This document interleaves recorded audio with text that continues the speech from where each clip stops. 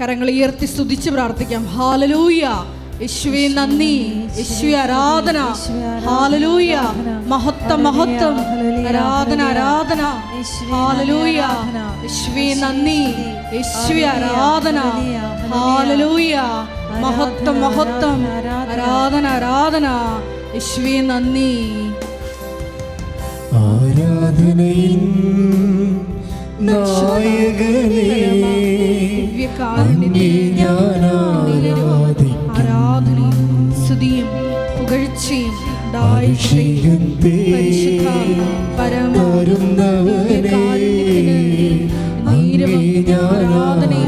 സ്തുതിയും പുകഴ്ചയും ഉണ്ടായിരിക്കട്ടെ. പരിശുദ്ധ ദിവ്യകാരുണ്യത്തിന് സ്തുതിയും പുകഴ്ചയും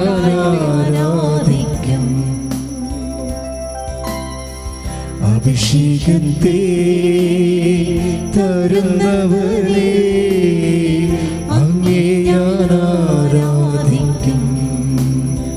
കരങ്ങൾ വീശി ഹല്ലേലൂയ ഹല്ലേലൂയ ഹല്ലേലൂയ ആമേൻ. ഹല്ലേലൂയ ഹല്ലേലൂയ ഹല്ലേലൂയ ആമേൻ. കൃപാസനത്തില് നാളിതുവരെ ഉടമ്പടി എടുത്തു പോയിട്ടുള്ള എല്ലാ മക്കളെയും ഈ അൾത്താരയില് പ്രത്യേകമായിട്ട് സമർപ്പിച്ച് പ്രാർത്ഥിക്കുന്നു. ഏറെ പ്രത്യേകമായി ധ്യാനം നയിക്കുന്ന ബഹുമാനപ്പെട്ട വി.പി. ജോസഫ് അച്ഛനെയും ഈ ധ്യാനം എപ്പോഴെല്ലാം ഏതെല്ലാം ലോകത്തിന്റെ ഭാഗങ്ങളിൽ നിന്ന് പങ്കെടുത്ത് പ്രാർത്ഥിക്കുന്നുവോ ആ മക്കൾക്കെല്ലാം പരിശുദ്ധ അമ്മയുടെ മധ്യസ്ഥതയാൽ കർത്താവിന്റെ കൃപ അവരുടെ ജീവിതത്തില് വ്യക്തമാകുവാൻ, വ്യക്തമായി പ്രകടമാകുവാൻ കനിവുണ്ടാകണമേ എന്ന് പ്രാർത്ഥിക്കുന്നു. ഷക്കീന ടെലിവിഷനിലൂടെ ഈ ധ്യാനത്തിൽ പങ്കെടുത്ത് പ്രാർത്ഥിക്കുന്ന മക്കളെ പ്രത്യേകമായിട്ട് സമർപ്പിച്ച് പ്രാർത്ഥിക്കുന്നു. എല്ലാവർക്കും അമ്മയുടെ മധ്യസ്ഥതയാൽ ഈശോയെ വലിയ അടയാളം ലഭിച്ചുകൊണ്ട് അമ്മയുടെ പ്രത്യക്ഷീകരണത്തിന് സാക്ഷികളായി ആ മക്കളെ ഉയർത്തണമേ എന്ന് പ്രാർത്ഥിക്കുന്നു. ഹല്ലേലൂയ. ആദിയും നീയേ അന്തവും നീയേ അങ്ങേ ഞാൻ ആരാധിക്കും. ആദിയും നീയേ അന്തവും നീയേ അങ്ങേ ഞാൻ ആരാധിക്കും. അങ്ങേ ഞാൻ ആരാധിക്കും എന്റെ യേശുവേ, അങ്ങേ ഞാൻ ആരാധിക്കും. കരങ്ങൾ വീശി ചേർന്ന് ഹല്ലേലൂയ ഹല്ലേലൂയ ഹല്ലേലൂയ ആമേൻ. ഹല്ലേലൂയ ഹല്ലേലൂയ ഹല്ലേലൂയ ആമേൻ. കൃപാസനം പ്രത്യക്ഷീകരണ മധ്യസ്ഥ പ്രാർത്ഥന എല്ലാവരും ഏറ്റു പ്രാർത്ഥിക്കുക. അമ്മേ പരിശുദ്ധ അമ്മേ, അമ്മേ പരിശുദ്ധ അമ്മേ, ദൈവമാതാവേ, ദൈവമാതാവേ, കൃപാസനത്തിലൂടെ ഞങ്ങൾക്കും ഞങ്ങളുടെ ദേശത്തിനും അമ്മ മാധ്യസ്ഥം തേടി തന്ന എല്ലാ അനുഗ്രഹങ്ങൾക്കും കൃപകൾക്കും ഞങ്ങളിപ്പോൾ ഹൃദയം നിറഞ്ഞ നന്ദി പറയുന്നു. സ്തുതിച്ചു പ്രാർത്ഥിക്കാം. ഹല്ലേലൂയ ഹല്ലേലൂയ. നാളിതുവരെ തന്ന എല്ലാ കൃപകൾക്കും ഞങ്ങൾ നന്ദി പറയുന്നു. ഹല്ലേലൂയ ഹല്ലേലൂയ ഹല്ലേലൂയ ഹല്ലേലൂയ ആമേൻ. ഹല്ലേലൂയ ഹല്ലേലൂയ ഹല്ലേലൂയ ആമേൻ. പരിശുദ്ധ അമ്മേ, അമ്മേ പരിശുദ്ധ അമ്മേ, ദൈവമാതാവേ, 2004 ഡിസംബർ 7-ാം തീയതി ഉച്ചകഴിഞ്ഞ് 2:30 വാസനത്തിൽ സംഭവിച്ച അമ്മയുടെ പ്രത്യക്ഷപ്പെടലിനെ കുറിച്ച് സഭയ്ക്ക് സമർപ്പിച്ചിരിക്കുന്ന പഠനരേഖകളുടെ മേൽ വസ്തുനിഷ്ഠവും ദൈവശാസ്ത്രവിധി പ്രകാരമുള്ളതുമായ അന്വേഷണ പഠനങ്ങൾ നടത്തി ആ പ്രത്യക്ഷപ്പെടലിലൂടെ പ്രകടമായ ദൈവമാതാവിന്റെ പ്രത്യേക കരുതലും സംരക്ഷണവും വെളിപ്പെടുത്തുന്ന പീഡിതരുടെ ആശ്വാസവും പ്രവാചകന്മാരുടെ രാജ്ഞിയും വാഗ്ദാനത്തിന്റെ പേടകവും പ്രപഞ്ച പ്രകൃതിയുടെ മാതാവുമായ പരിശുദ്ധ അമ്മയുടെ ഭക്തി തിരുസഭയിൽ കൂടുതൽ പ്രചരിച്ച് ജീവിതത്തിന്റെ ദുരിത ദുരന്ത അവസ്ഥകളിൽ അകപ്പെട്ട് കഴിയുന്ന അനേകായിരം മക്കൾക്ക് ദൈവത്തിന്റെ സാന്നിധ്യവും സന്ധിപ്പും കൂടുതൽ അനുഭവിക്കുക വഴി ആത്മീയ വിശുദ്ധിയും ദൈവശക്തിയും കൈവരിക്കുവാൻ ഞങ്ങളുടെ കുടുംബങ്ങളെ ഇടയാക്കണമേ. അമ്മേ പരിശുദ്ധ അമ്മേ, ഭൂസ്വർലോകങ്ങളുടെ രാജ്ഞിയായ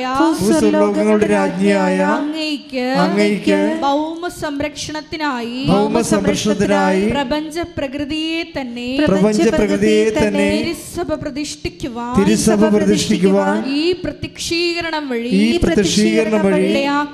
ഇടയാക്കണമേ. പരിശുദ്ധ അമ്മേ, ജപമാല മാതാവേ, സകല കൃപാസനം പ്രാർത്ഥനകളോടും ചേർത്ത്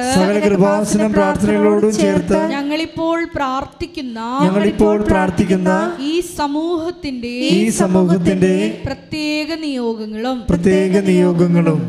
മൗനമായി നമ്മളെ വിഷമിപ്പിക്കുന്ന നമ്മുടെ ജീവിത വിഷയങ്ങൾ പരിശുദ്ധ അമ്മയുടെ മധ്യസ്ഥയിൽ ദിവികാരുണ്യ സന്നിധിയിൽ സമർപ്പിച്ച് പ്രാർത്ഥിക്കാം.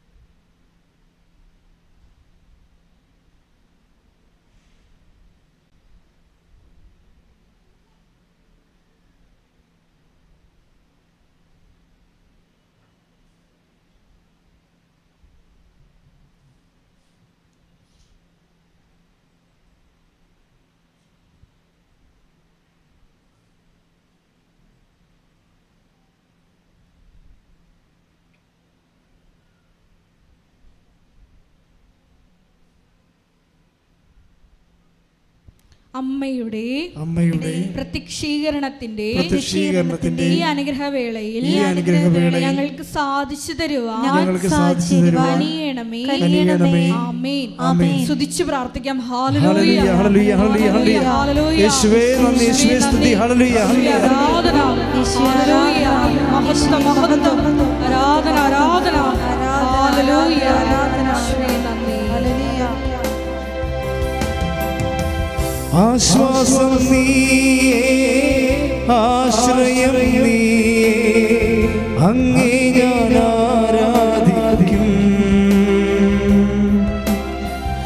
ആശ്വാസം നീയേ, ആശ്രയം നീയേ, അങ്ങേ ഞാൻ ആരാധിക്കും. അങ്ങേ ഞാൻ ആരാധിക്കും യേശുവേ, അങ്ങേ ഞാൻ ആരാധിക്കും.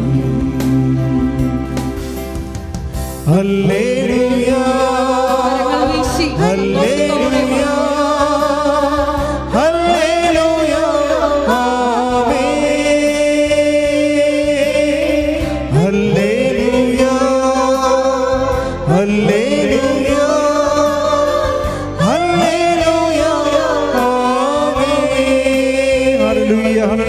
ഹല്ലേലൂയ ഹല്ലേലൂയ യേശുവേ നന്ദി യേശുവേ സ്തുതി ഹല്ലേലൂയ ഹല്ലേലൂയ ഹല്ലേലൂയ ഹല്ലേലൂയ യേശുവേ ആരാധന ആരാധന ആരാധന ഹല്ലേലൂയ ഹല്ലേലൂയ ഹല്ലേലൂയ യേശുവേ നന്ദി യേശുവേ സ്തുതി ഹല്ലേലൂയ ഹല്ലേലൂയ ഹല്ലേലൂയ ഹല്ലേലൂയ ആരാധന ആരാധന ആരാധന ഹല്ലേലൂയ ഹല്ലേലൂയ യേശുവേ നന്ദി.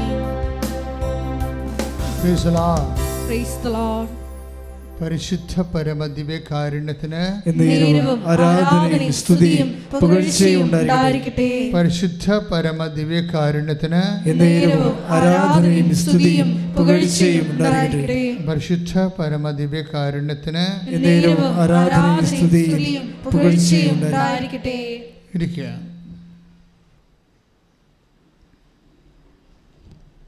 എൻ്റെ ദൈവത്തിലെ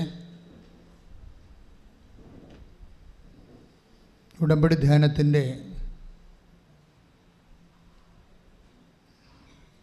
ഇന്നത്തെ സാക്ഷ്യ വിചാരം നമ്മളെടുക്കുന്നത് ഏറ്റവും പുതിയൊരു സാക്ഷ്യമാണ്.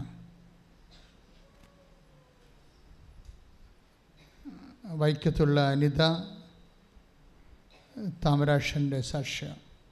അതാണിപ്പോഴ് ഭയങ്കര സ്പീഡായി ആൾക്കാരെ കൂടുതൽ പേര് കണ്ട് പ്രാർത്ഥിച്ചുകൊണ്ടിരിക്കുന്ന ഒരു സാക്ഷ്യമാണ്. അതിൻ്റെ താഴെയുള്ള കമൻസുകളെല്ലാം സാക്ഷ്യത്തിൻ്റെ ഉള്ളിലെ സാക്ഷ്യമായി, ടെസ്റ്റിമണി വിത്തിൻ ടെസ്റ്റിമണിയായി അനേകരിലേക്ക് കർത്ത സാന്നിധ്യം കടന്നു ചേരണതാണ്. നിങ്ങൾ ആ സാക്ഷ്യം കേൾക്കാത്തവരുണ്ടെങ്കിൽ ഈ ദിവസങ്ങളിൽ അത് കേൾക്കണമെന്ന് പ്രത്യേകം അഭ്യർത്ഥിക്കുക. ആ സാക്ഷ്യത്തിൻ്റെ എന്താണ് അതിൻ്റെ ഉടമ്പടിയുടെ പെർസ്പെക്റ്റീവിൽ ആ സാക്ഷ്യം ഒരു പുനർവായനയ്ക്ക് വെക്കാൻ കാരണമെന്ന് വെച്ച് കഴിഞ്ഞാൽ, ഇവർ ഗ്രൗണ്ട് സീറോ മൈനസിൽ നിൽക്കുന്ന ഒരാളാണ്. എന്ന് വെച്ച് കഴിഞ്ഞാൽ പ്രളയം വന്ന് അവരുടെ വീടെല്ലാം നഷ്ടപ്പെട്ട്, പ്രളയം വന്ന് വീടെല്ലാം പോയി. പിന്നെ ഇപ്പം താമസിക്കുന്നത് ടർപ്പോള വലിച്ചു കെട്ടിയ ഒറ്റമുറി വീട്ടിൽ അമ്മയും 3 മക്കളും രോഗിയായിരുന്ന ഒരപ്പനുമായിട്ട്. രോഗിയല്ല അദ്ദേഹം വാഹനം ഇടിച്ച് അപകടപ്പെട്ട് ബ്രെയിൻ ഡാമേജ് വന്ന ആളാണ്. അപ്പോൾ എനിക്ക് ഒരു വ്യക്തിയുടെ തകർച്ച പനിത ചോദിക്കുന്നത് അത് ഭയങ്കര ഹൃദയസ്പർശിയാണ്. ചില ഭർത്താവിൻ്റെ ഓർമ്മ പോകുമെന്ന് വെച്ച് കഴിഞ്ഞാൽ, ഇപ്പോൾ കുറേ നാളായി ഇങ്ങനെ കിടക്കണത്. ഇപ്പോൾ ബന്ധുക്കളും സ്വന്തപ്പെട്ടവരൊക്കെ ഉള്ളവരാണ്, അവർ ശരിക്കും സഹായിക്കുന്ന ബന്ധുക്കൾ തന്നെയാണ്. പക്ഷെ നമുക്കറിയാമല്ലോ, നമുക്ക് എന്തെങ്കിലും സംഭവിച്ചാൽ എല്ലാവരും ആദ്യ സമയത്ത് എല്ലാവരും ഉണ്ടാവും. അത് കഴിഞ്ഞ് ഒരു കൊല്ലമൊക്കെ എല്ലാവരും ഒരുപോലെയൊക്കെ അതിന് ഉണ്ടാകും. പക്ഷെ പിന്നെ എല്ലാവരും അവരവരുടെ ഉത്തരവാദിത്തങ്ങളിലേക്ക് പതുക്കെ പോകും. ചിലപ്പോൾ വിളിച്ചു പോലും ചോദിക്കാത്ത രീതിയിൽ അങ്ങനെ അവർ പറയുന്നുണ്ട്. ഞാനിങ്ങനെ സമൂഹത്തിലും വീട്ടിലും ഒക്കെ ബന്ധങ്ങളുമൊക്കെ ഒറ്റപ്പെട്ട് ഉൾവലിഞ്ഞു പോയെന്ന് പറയും. ഇപ്പോൾ ഒരു വ്യക്തി ഇങ്ങനെ പടിപടിയായിട്ട്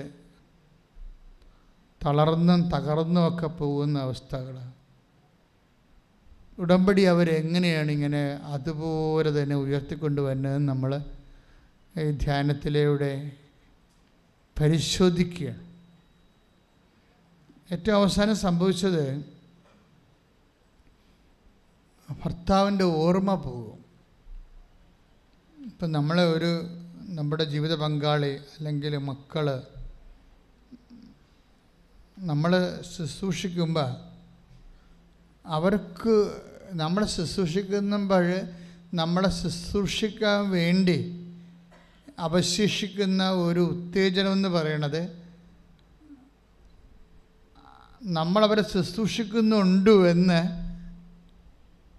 അവർക്ക് തോന്നണതും അവരുടെ മനസ്സിൽ നമ്മളോടുള്ള ഒരു നന്ദിയും സ്നേഹവും ഒക്കെയാണ്. പക്ഷേ അതിനൊക്കെ വേണ്ടത് ഓർമ്മയല്ലേ? ഓർമ്മ അങ്ങ് പോയാലേ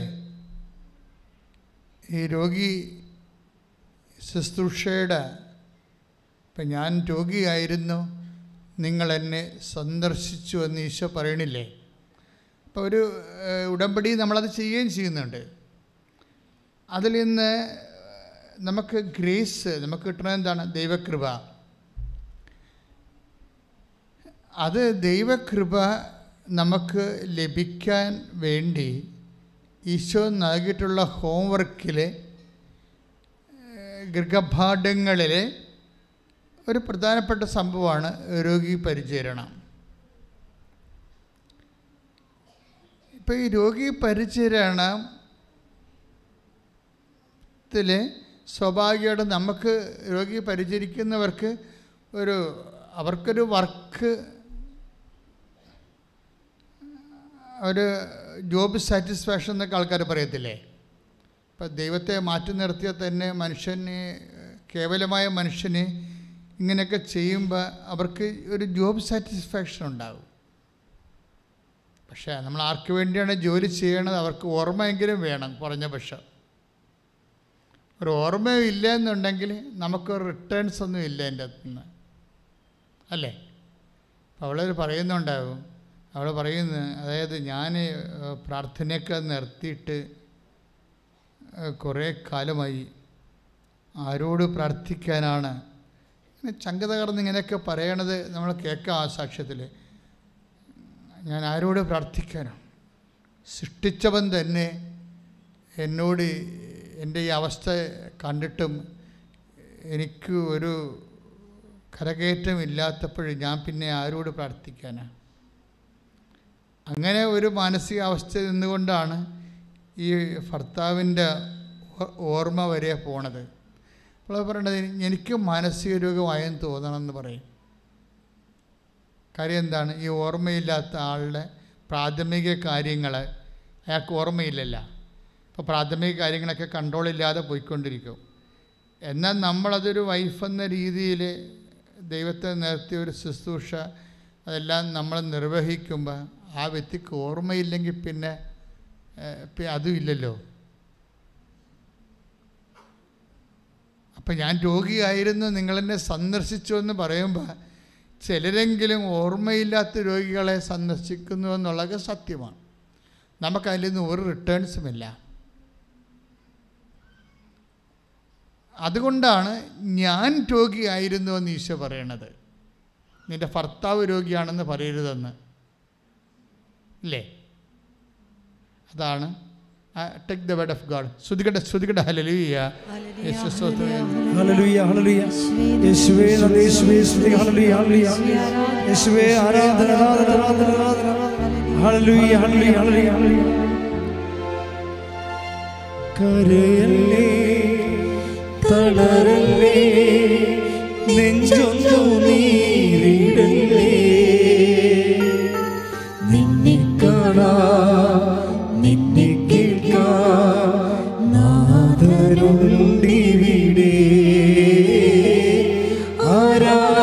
ആരാധിച്ചിടാ. പരിശുദ്ധ പരമദിവ്യകാരുണ്യത്തിന് ആരാധനയും സ്തുതിയും പുകഴ്ചയും ഉണ്ടാകട്ടെ. മത്തായി 25:36 ഞാൻ രോഗിയായിരുന്നു, നിങ്ങൾ എന്നെ സന്ദർശിച്ചു. മത്തായി ശ്രീകാരുടെ സുവിശേഷമാണ് 25-ാം അധ്യായം 36-ാമത്തെ വചനം. എന്താ പറയണത്? ഞാൻ രോഗിയായിരുന്നു.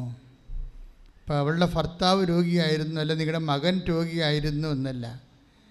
ഇവരെ രോഗികളിലെ നമ്മൾ മക്കളെയാണ് അല്ല ഭർത്താവിനെയാണ് കാണുന്നതെങ്കിൽ ഒരു ടൈം ആകുമ്പോൾ നമുക്ക് ബോറടിക്കുകയും റിട്ടേൺ കിട്ടാത്ത കാരണം നമ്മൾ മാനസിക രോഗികളായി മാറുകയും ചെയ്യും.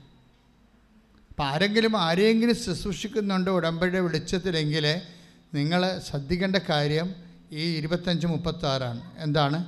ആ രോഗിയെ XOR നമ്മൾ ശുശ്രൂഷിക്കുന്നവരെ ആരായിട്ട് കാണണം? നീ സ്നേഹിക്കുന്ന നിനക്ക് വേണ്ടി മരിച്ച യേശു ക്രിസ്തുവായിട്ട് കാണണം. കൈയടിച്ച്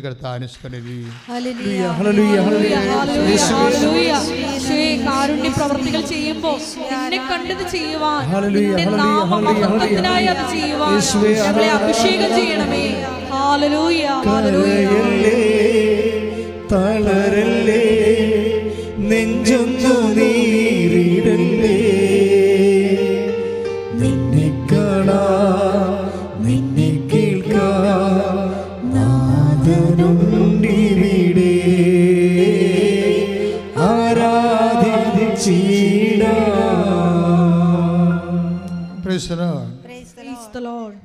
അപ്പോൾ എല്ലാ മേഖലകളിലും പ്രത്യേകിച്ച് കുരിശ് ആയിട്ട് നമുക്ക് തോന്നുന്ന മേഖലകളെല്ലാം ആ കുരിശോടുകൂടെ ക്രൂശിക്കപ്പെട്ടവനെ കാണണമെന്നാണ് സുവിശേഷം. എവിടെയെങ്കിലും കുരിശുണ്ടെങ്കിൽ കുരിശിൻ്റെ കൂടെ ആര് കാണണം? ക്രൂശിക്കപ്പെട്ടവനെ കൂടി കാണണം. അത് കർത്താവിന് വേണ്ടിയാണ് ആ കുരിശ് കാണേണ്ടത്. അപ്പോൾ ഈ ഓർമ്മ കൂടി പോയി, വീടുമില്ല, അതുപോലെ തന്നെ മക്കളെ പഠിപ്പിക്കാൻ വിട്ടിട്ടേ അവിടെ ഫീസ് അടക്കാൻ നിവൃത്തിയില്ലാതെ മകൾ വന്ന് വീട്ടിൽ നിൽക്കുക. അപ്പോൾ ആൾക്കാരൊക്കെ ചോദിച്ചു, ഇവളെന്തോ പ്രോബ്ലം ഉണ്ട് അവിടെ ഉണ്ടാക്കിയിട്ട്, പെൺകുട്ടികളല്ലേ, അപ്പോൾ എല്ലാം പ്രോബ്ലമായിട്ട് കാണത്തുള്ളൂ നാട്ടുകാർ. ഇവളവിടെ എന്തോ പ്രോബ്ലം ഉണ്ടാക്കിയിട്ട് വന്ന് നിൽക്കുകയാണെന്ന്. പക്ഷേ ആൾക്കാരോട് പറയാൻ പറ്റുമോ? ഫീസ് അവിടെ കൊടുക്കാൻ പറ്റാത്ത കാരണം ഇറക്കി വിട്ടിരിക്കുകയാണെന്ന്. ഒരു അമ്മ മനസ്സനുഭവിക്കുന്ന വ്യത്യസ്തമായ കാലാവസ്ഥകൾ എന്തിനാണ് നിങ്ങളോട് ഞാൻ പറയണത്? എനിക്കറിയാം പലരുടെയും അവസ്ഥ ഇതുപോലെയോ ഇതിനേക്കാൾ താഴ്ന്നതോ ആണ്. ഇതിത്തിരി കൂടിയതാണെന്ന് പറയാൻ കാരണം ഈ സഹിക്കാൻ പറ്റാത്ത ഒരവസ്ഥയിൽ ഇവളെടുക്കുന്ന ഒരു തീരുമാനം പറയുന്നുണ്ട്. ഞങ്ങളെ കൂട്ടത്തോടെ ആത്മഹത്യ ചെയ്യാൻ തീരുമാനിച്ചെന്ന്. സെപ്റ്റംബർ 2-ാം തീയതി ഡേറ്റൊക്കെ പറയുന്നുണ്ട്. അപ്പോൾ അവർ വിഷമൊക്കെ വാങ്ങിച്ച് വെച്ചു. അപ്പോൾ അവരുടെ ഒരു ഞാൻ എങ്ങനെ അച്ചായന് എങ്ങനെ ഞാൻ വിഷം കൊടുക്കും? അതാണ് പ്രശ്നം. കുഞ്ഞുങ്ങളെല്ലാം കഴിക്കാൻ തയ്യാറായി. ഒക്കെ കുഞ്ഞുങ്ങൾ വരെ കഴിക്കാൻ തയ്യാറായെന്ന് പറയുമ്പോൾ ആ കുടുംബത്തിൻ്റെ എന്തുമാത്രം സഹിക്കാനാവാത്ത അവസ്ഥയാണ്. ഉടമ്പടി എത്രയോ മനോഹരമാണെന്ന് പറയാൻ കാരണം അതാണ്. അതായത് കുഞ്ഞുങ്ങളോട് അമ്മ ഇങ്ങനെ ഒരു അവസ്ഥ ചെല്ലാൻ കാരണം ഇവർ 7 ലക്ഷം രൂപ, പാവപ്പെട്ടവരല്ലേ, 7 ലക്ഷം രൂപയ്ക്ക് ശരിക്കും പറഞ്ഞാൽ 7 കോടി രൂപയുടെ കടമുള്ളവരുടെ അവസ്ഥയാണ് അവർക്കുള്ളത്. അപ്പോൾ പലരും കടക്കാർ വിളിച്ച് ഭർത്താവിനെ മരണത്തിൽ നിന്ന് രക്ഷപ്പെടുത്താൻ വേണ്ടി കണ്ടപാട്ടുന്നൊക്കെ ഒരു കടം മേടിച്ച് പലിശക്ക്. അവരൊക്കെ ഇതിൻ്റെ ഇടയ്ക്ക് ഇവരെ വിളിക്കുന്നുണ്ട്. മകൾ വന്ന് വീട്ടിൽ നിൽക്കണുണ്ട്. അപ്പോൾ ഇങ്ങനെ വിളിക്കുമ്പോൾ അവർ അസഭ്യമൊക്കെ പറയും ഫോണിൽ. അപ്പോൾ ഇവരുടെ കണ്ണറിയാണ്ട് നിറഞ്ഞ് കണ്ണീര് താഴെ വീഴുമ്പോൾ മക്കളുടെ ആത്മവിശ്വാസം പോകും. കാര്യം അവർക്കെല്ലാം ഒരു അഭയമായിരുന്നത്. പല അഗ്നിപരീക്ഷകളിലൂടെ പോകുമ്പോഴും അമ്മയാണ് അവരുടെ അഭയം. അതിൻ്റെ തനിത പറയുന്നുണ്ട്. എൻ്റെ ബന്ധുക്കൾ വിലയും നിലയൊക്കെ ഉള്ളവരാണ്. പക്ഷെ എൻ്റെ മക്കളെ ഞാൻ അവരുടെ അടുത്ത് വിട്ടിട്ടില്ല. കാരണം അവർ നാളെ കാലങ്ങളിൽ ഈ ദാനങ്ങൾ സ്വീകരിച്ച് ജീവിക്കുന്ന ഒരവസ്ഥ വന്നാൽ അവർക്ക് അവിടെയൊക്കെ മുമ്പിലൊരു വില പോകും. എൻ്റെ മക്കളെ പ്രതിയാണ് ഞാൻ അങ്ങനെയൊക്കെ. എനിക്ക് തെറ്റാകാൻ ശരിയാകാം. കുഞ്ഞുങ്ങളുടെ അഭിമാനം ഓർത്തിട്ടാണ് ഞാൻ അവരോരോരുത്തും പണത്തിനൊന്നും വിടാതിരുന്നത്. ഒരു ലേഡിയാണ് അവർ. ശരിക്കും എന്ത് ബുദ്ധിയും ബോധവും ഉള്ളവരാണത്. എനിക്ക് അത് ഭയങ്കരമായിട്ട് ഇഷ്ടപ്പെട്ടു ആ നിലപാട്. കാര്യം അവർ ആ നിലപാട് കറക്റ്റാണെന്ന് എനിക്ക് എൻ്റെ ജീവിതത്തിൽ നിന്ന് മനസ്സിലായിട്ടുണ്ട്. കാര്യം ഞാൻ സെമിനാരി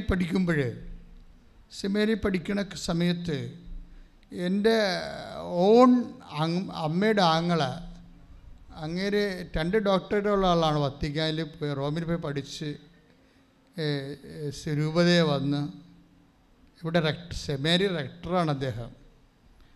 അപ്പോൾ അദ്ദേഹമാണ് എന്നെ ആദ്യകാലങ്ങളിലൊക്കെ ഫൈനാൻസായിട്ട് സപ്പോർട്ട് ചെയ്തുകൊണ്ടിരുന്നത്, പഠന കാര്യങ്ങളൊക്കെ. പക്ഷെ അങ്ങേര് ചെയ്തതെന്ന് വെച്ച് കഴിഞ്ഞാൽ അന്ന് 1979 അല്ല 76, അപ്പം അന്നത്തെ അച്ഛന്മാർ സെമിനാരിൽ താമസിക്കുന്നവർക്ക് 75 രൂപയാണ് ശമ്പളം.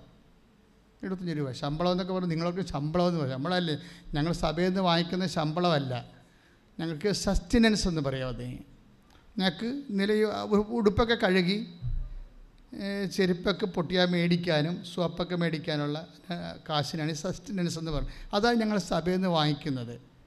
പള്ളികളിലിരിക്കുമ്പോൾ അത് തന്നെ വാങ്ങിക്കണത്, ശമ്പളമല്ല. ശമ്പളം എന്ന് എങ്ങനെ പറയാൻ പറ്റുമോ? തൊഴിലുറപ്പുകാർക്ക് ഇതിനൊക്കെ കൂടുതൽ കിട്ടും. എന്താ അത്രയും നാളെ നിങ്ങളത് മനസ്സിലാക്കാൻ വേണ്ടി ഞാൻ പറഞ്ഞതേ ഉള്ളൂ. അതായത് എന്ത് അരൂപിയോടാണ് ഇതിൻ്റെ അകത്ത് ജീവിക്കണത്. നിങ്ങൾക്കറിയാമല്ലോ, ഈ കൃപാസനത്തിന് പോലും ഞാൻ 5 പൈസ ഇന്നുവരെ വാങ്ങിച്ചിട്ടില്ല. ശുശ്രൂഷ ചെയ്യണത് ഞാനാണ്. ഇവിടെ 20 കൊല്ലമായില്ലേ. വേണമെങ്കിൽ ഒരു ശുശ്രൂഷക്ക് 1000 രൂപ വെച്ച് മേടിക്കാമല്ലോ. അപ്പോഴും 20 കൊല്ലത്ത് എന്തുമാത്രം കാശ് കിട്ടും. ഐ ആം നോട്ട് ആ വിഷയത്തെക്കുറിച്ച് ഞാൻ ചിന്തിച്ചിട്ടില്ല. അത് കർത്താവിൻ്റെ പണമാണ്, ദൈവശുശ്രൂഷക്കുള്ളതാണെന്ന് എനിക്ക് നല്ല ബോധമുണ്ട്. പിന്നെ ഇതുപോലെ വല്ല മരുന്ന് അവലൊക്കെ വരുമ്പോൾ അവിടുന്ന് ബില്ല് കൊടുക്കുകയാണെങ്കിൽ അവരത് പേയ്മെൻറ്റ് ചെയ്യും. എന്താ പ്രശ്നം വെച്ച് കഴിഞ്ഞാൽ സഭയിലെ സ്റ്റാറ്റ്യൂട്ടറി ആയിട്ടുള്ള എല്ലാ സ്ഥലങ്ങളും നിലനിൽക്കുന്ന ഒരു രീതിയാണിത്. പിന്നെ ഞങ്ങളെ ഉടുത്ത് കുളിച്ച് മിടുക്കന്മാരായിട്ട് നടക്കുന്നത് ഞങ്ങളെ സ്നേഹിക്കുന്ന ആൾക്കാർ ലോഹയായിട്ടും ഒത്തിരി പേര് ഇപ്പോൾ ഈ കൃപാസനം തന്നെ റൺ ചെയ്യണത് എങ്ങനെയാണ് ശരിക്കും? ഞങ്ങൾ ഇവിടെ കുർബാന പണമെന്ന് എഴുതി വെച്ചിട്ടുണ്ടോ? ഇല്ല. സ്വസ്ഥ കാശെടുക്കുന്നുണ്ടോ? ഇല്ല. അതേസമയം തന്നെ സംഭാവന എന്ന് എഴുതി വെച്ചിട്ടുണ്ടോ? ഇല്ല. ഒരു സംഭവം സാമ്പത്തികമായിട്ട് ഒരു വിഷയമില്ല. കാര്യം ചെയ്യാത്തതിൻ്റെ കാരണം ഇതൊന്നും ഈശോയ്ക്ക് ഞങ്ങൾക്ക് ശുശ്രൂഷ ചെയ്യാൻ പറ്റത്തില്ലേ. സാമ്പത്തികത്തിന് ഏതെങ്കിലും മേഖലയിൽ ഇപ്പം യൂട്യൂബ് 5 പൈസ കമ്പനിയിൽ നിന്ന് വാങ്ങിക്കണില്ല. എത്രയോ പ്രാവശ്യം അവിടെ വൗച്ചർ വന്ന് മേടിക്കണില്ല. അങ്ങനെ വന്നാൽ പരിശുദ്ധാത്മാവ് പതുക്കെ ഇറങ്ങിപ്പോവും. പക്ഷേ എന്നാൽ ഇത് മെയിൻറ്റെയിൻ ചെയ്ത് പോകണില്ലേ? സൂപ്പറായിട്ട് മെയിൻറ്റെയിൻ ചെയ്ത് പോകുന്നുണ്ട്. എന്താ കാര്യം? അമ്മമാതാവ് വാരിക്കോരി കൊടുത്ത് അനുഗ്രഹിച്ച് നിലനിർത്തിയ ആൾക്കാർ കൊണ്ടുവന്ന് ഇതിൻ്റെ മെയിൻ്റനൻസിന് വേണ്ടിയും ശുശ്രൂഷകൾ ഭംഗിയായിട്ട് നടക്കാൻ വേണ്ടിയും ആവശ്യത്തിന് കൊടുത്തിട്ട് പോകുന്നുണ്ട്. പക്ഷേ ഈ വിഷയം സംസാരിക്കാറ് പോലും ഇല്ല ഇവിടെ. പുറത്തൊക്കെ ആൾക്കാർ ട്രോളൊക്കെ ചെയ്യുന്നുണ്ട്. അവർക്ക് അറിയാൻ മേലാത്തത് കൊണ്ട് നമ്മൾ എന്ത് പറയാനാണ്. പക്ഷേ ഇതാണ് എൻ്റെ സിറ്റുവേഷൻ. പോട്ടെ, എൻ്റെ ഒരു അവസ്ഥ ഞാൻ നിങ്ങളോട് പറഞ്ഞില്ലേ, നിങ്ങൾ ഓരോ ജീവിതത്തിൽ കടന്നു പോകുമ്പോൾ ശ്രദ്ധിക്കണം. അമ്മ അവൾ പറഞ്ഞ കറക്റ്റാണ്. ശരിക്കും അനിത പറഞ്ഞത് കറക്റ്റാണ്. എൻ്റെ അമ്മാവനൊരു ചെറിയ തെറ്റ് ചെയ്ത്. കാര്യം അമ്മാവൻ്റെ ശമ്പളം 75 രൂപയാണ്. അതിൽ 50 രൂപ എനിക്ക് സോപ്പും ബക്കറ്റും ഉടുപ്പും ഒക്കെ വാങ്ങിക്കാൻ വേണ്ടിയുള്ളതാണ്. അപ്പോൾ അമ്മാവൻ പറയും, നീ അത് പോയി പ്രൊക്കറ്റിലേക്ക് നിന്ന് മേടിച്ചോളാൻ പറയും. 20 രൂപ അമ്മാവനും കൊടുക്കും. 50 രൂപ പ്രൊക്കേറ്റർ എന്ന് പറയുന്നത് ട്രഷററാണ്, സെമിനാരിയിലെ പണ സൂക്ഷിപ്പുകാരൻ. അതൊരു അച്ഛനാണ്. അപ്പം അങ്ങേരോട് വാങ്ങിച്ചോളാൻ പറയും. അപ്പം അങ്ങേരെടുത്ത് ഞാൻ എല്ലാ മാസവും ചെന്നിട്ട് 50 രൂപ മേടിക്കും. എന്നിട്ട് ഞാൻ കോളേജിൽ പോകുന്ന സമയത്ത് എൻ്റെ അത്യാവശ്യ കാര്യങ്ങളൊക്കെ 50 രൂപക്ക് നിൽക്കില്ല. പക്ഷേ അന്ന് 50 രൂപക്ക് വില ഉണ്ട്. 76 അത്യാവശ്യം കാര്യമൊക്കെ നടക്കും. നമുക്ക് വേറെ ആഭാടമൊന്നും നടക്കത്തില്ല. ഉടുപ്പ് കെട്ടുകളും പണ്ട് ഈ ഉജാലയൊക്കെ വാങ്ങിക്കാനുള്ള കാശ് കിട്ടും. മുക്കാനും തേക്കാനും ഒക്കെയുള്ള പരിപാടി കിട്ടും. പക്ഷേ അത് പിന്നീട് എനിക്കത് വലിയ ഭാരമായി മാറി. എന്താ കാര്യം? ഈ പ്രൊക്യുറേറ്റർ പിന്നീട് രൂപതാ ബിഷപ്പായപ്പോൾ ഞാൻ അച്ഛനായി. അതാണ് പ്രശ്നം. ഈ പ്രൊക്യുറേറ്ററായിരുന്നു ഈ 50 രൂപ തന്നുകൊണ്ടിരുന്ന അച്ഛൻ പിന്നീട് രൂപതയുടെ ബിഷപ്പായി. അപ്പം ഞാൻ ആരായി? ഞാൻ പഠിച്ച് അച്ഛനായി. ഈ മനുഷ്യൻ്റെ മുമ്പിൽ നമ്മളെ 50 രൂപയ്ക്ക് വേണ്ടി എത്രയോ വർഷം കൈനീട്ടിയതാണ്. അത് കാരണം പലപ്പോഴും അണ്ടർ എസ്റ്റിമേറ്റ് ചെയ്യും. അതാണ് വിഷയം. അത് അനിത പറഞ്ഞ കറക്റ്റ്. അനിത പറഞ്ഞപ്പോൾ എനിക്കത് മനസ്സിലായി. നിങ്ങൾക്കത് മനസ്സിലായെന്ന് അറിയത്തില്ല. നിങ്ങളവർക്ക് അത് വലിയ ഭാവമല്ലേ, ഉള്ളവരൊക്കെ ഇത് മേടിക്കണ്ടേ. പക്ഷേ അനിത പറഞ്ഞത് എന്താ പറഞ്ഞിരിക്കുന്നത്? എൻ്റെ മക്കൾ ആടെ മുമ്പിൽ കൈനീട്ടിയ നാളെ അവരുടെ മുമ്പിൽ അവർ ദാസന്മാരുടെ കാണത്തില്ലേ എന്നാ ചോദിച്ചത്. അതുകൊണ്ടാണ് അത് അമ്മയുടെ അവസ്ഥയിലാണ് ഞാനത് കാണുന്നത്. അപ്പം അതുകൊണ്ടാണ് അവർക്ക് ഒരു വല്ലാത്ത അവസ്ഥയിലൂടെ പോകുമ്പോൾ അവർ പോകത്തില്ലായിരുന്നു. ഈ കടക്കാരെ വിളിച്ച് തോന്നിവാസം പറയണില്ലേ, അപ്പോൾ ഈ മക്കൾക്കെല്ലാം എന്തെല്ലാം അഗ്നി പരീക്ഷകളിലൂടെ പോകുമ്പോഴും ഇവർ ഒറ്റക്ക് നിന്ന് പടപൊരുതി അതിനെയൊക്കെ അതിജീവിച്ച് ഈ കുഞ്ഞുങ്ങളെയും പൊരുന്ന് പരന്ത് വരുമ്പോഴും പാമ്പ് വരുമ്പോഴും ഒക്കെ കൂടെ ചേർത്ത് ചിറകിൽ ചേർത്ത് കൊണ്ടു നടക്കുന്ന അമ്മ ഒരു നിമിഷം ഇങ്ങനെ ഫോൺ എടുക്കുമ്പോൾ കരയണത് കാണാം. അപ്പോൾ 2 മക്കളും വന്ന് കയ്യെ പിടിച്ചിട്ട് പറയും, അമ്മ എന്തെല്ലാം സംഭവിച്ചാലും അമ്മ കരയരുത്, അമ്മ കരഞ്ഞാൽ പിന്നെ ഞങ്ങൾ ചങ്ക് പറഞ്ഞു പോകും, പിന്നെ ഞങ്ങൾക്ക് ഒരു ആരംഭവും ഇല്ലാത്ത രീതിയിലാകും. അപ്പോൾ പറയും, നമുക്ക് ഒരുമിച്ച് മരിക്കാം, ഇങ്ങനെ പോകാൻ എത്ര കാലം പോകാൻ പറ്റും. അതാണ് സംഭവം. അപ്പോൾ അവരങ്ങനെ വിഷമൊക്കെ വാങ്ങിച്ച് വെച്ച് അവർക്ക് അതിൻ്റെ അകത്തൊരു മനസാക്ഷി അവർക്ക് തോന്നണില്ല. കാരണം അവസ്ഥ അങ്ങനെയായിപ്പോയി. അപ്പോൾ ഈ സെപ്റ്റംബർ 2-ാം തീയതി അപ്പോൾ അവർ എന്നിട്ട് ഈ അമ്മ അനിത മക്കളോട് പറയും, അച്ഛനി എങ്ങനെ കൊടുക്കൂടാ ഞാൻ വിഷമെന്ന് ചോദിക്കും മൂത്ത മകനോട്.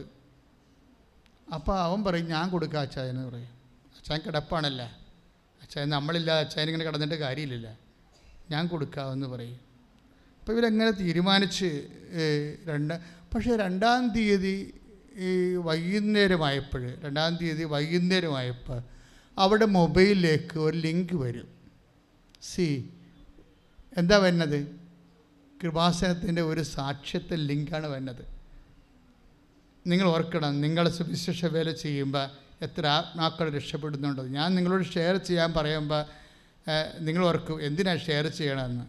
പക്ഷേ ദൈവം നിങ്ങളിലൂടെ പ്രവർത്തിക്കണമെങ്കിൽ നിങ്ങളത് ഷെയർ ചെയ്യുമ്പോഴല്ലേ അറിയത്തുള്ളൂ, അല്ലേ? അപ്പോൾ ഇവർ ഈ ഷെയർ ചെയ്യുമ്പോൾ ഈ ലിങ്ക് എടുത്ത് നോക്കി. അപ്പോൾ മൂത്ത മകനോടനെ ഈ മൂത്ത മകൻ ഞാൻ അപ്പന് വിഷം കൊടുക്കാമെന്ന് പറഞ്ഞവൻ പറയും, അമ്മേ നമുക്കൊന്ന് കൃപാസനത്തിൽ പോയാലാ, ചിലപ്പോൾ ഇതായിരിക്കും അവസാനത്തെ പിടിവള്ളി എന്ന് പറയും. ചിലപ്പോൾ ഇതായിരിക്കും അവസാനത്തെ പിടിവള്ളി, നമ്മുടെ അവസാനത്തെ ഒരു അഭയം. എനിക്കത് കേട്ടപ്പോൾ ഭയങ്കര സന്തോഷം തോന്നി. കാര്യം ഒരു മനുഷ്യൻ്റെ അവസാനത്തെ അഭയകേന്ദ്രമാണ് കൃപാസനമെന്ന് ഒരു മനുഷ്യരെ അനുഭവത്തിൽ നിന്ന് അവർ പറയണ കേൾക്കുമ്പോൾ എന്തൊരു അർത്ഥവത്താണ് നമ്മുടെ ശുശ്രൂഷ നമുക്ക് തോന്നും. ഒന്ന് ശ്രദ്ധിക്കട്ടെ മക്കളെ, എല്ലാവരെയും ഓർത്ത്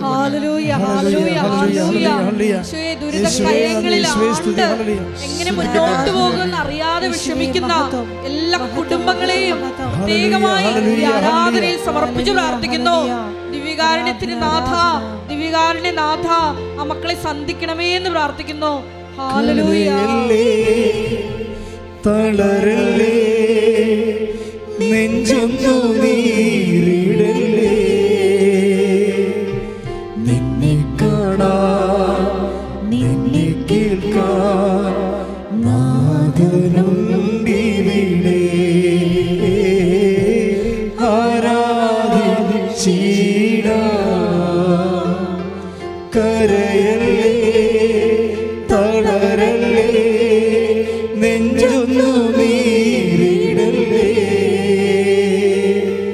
നിന്നെ കാണാൻ നിന്നെ കേൾക്കാൻ നാഥനുണ്ടിവിടെ, ആരാധിച്ചിടാം. പരിശുദ്ധ പരമ ദിവ്യകാരുണ്യത്തിന് ആരാധനയും സ്തുതിയും പുകഴ്ചയും ഉണ്ടായിരിക്കട്ടെ. അപ്പോൾ പിറ്റേ ദിവസം വന്നിട്ട് അനിയത്തി തന്നെ ഇവരെ വിളിക്കും. ഇവൻ്റെ അനിയത്തി ഇവരെ സഹായിച്ചുകൊണ്ട് പല കാര്യങ്ങളും എങ്ങനെ സഹായിച്ചിട്ട് കടലിൽ കല്ലിടണ പോലെയുള്ള അവസ്ഥയാണ്. അതാണ് അവസ്ഥയെ. അപ്പോൾ അനിയത്തി, അപ്പോൾ എല്ലാ ബന്ധുക്കളും അവർ നന്നായിട്ടാണ് സംസാരിക്കണം. പക്ഷേ കടലിൽ കൊണ്ട് കല്ലിടണ പോലെയാണ് സഹായങ്ങളൊക്കെ, ഒന്നും കാണുകയില്ല. അപ്പോൾ അനിയത്തി വരും. അനിയത്തിയോട് വരുമ്പോൾ അനിയത്തി പറയും, ഞങ്ങൾ കൃപാസനത്തിൽ പോകണം, ചെടുത്തി വരുന്നുണ്ടെന്ന് പിറ്റേ ദിവസം ഒന്ന് ചോദിക്കും. അപ്പോൾ ഇവൾ പറയാം, അനിയത്തിയല്ലേ, സ്വതന്ത്രമായിട്ട് സംസാരിക്കുക. ഞാൻ പറയും, എടി എൻ്റെ കാശില്ല. അപ്പോൾ പറയും, ഞാൻ എടുത്തോളാം ചേച്ചിയുടെ കാശെന്ന് പറയും. അപ്പം അവർക്ക് വണ്ടിക്കൂലി കൊടുത്തുകൊണ്ട് അനിയത്തി ചേടത്തിനെ കൊണ്ടുവരും.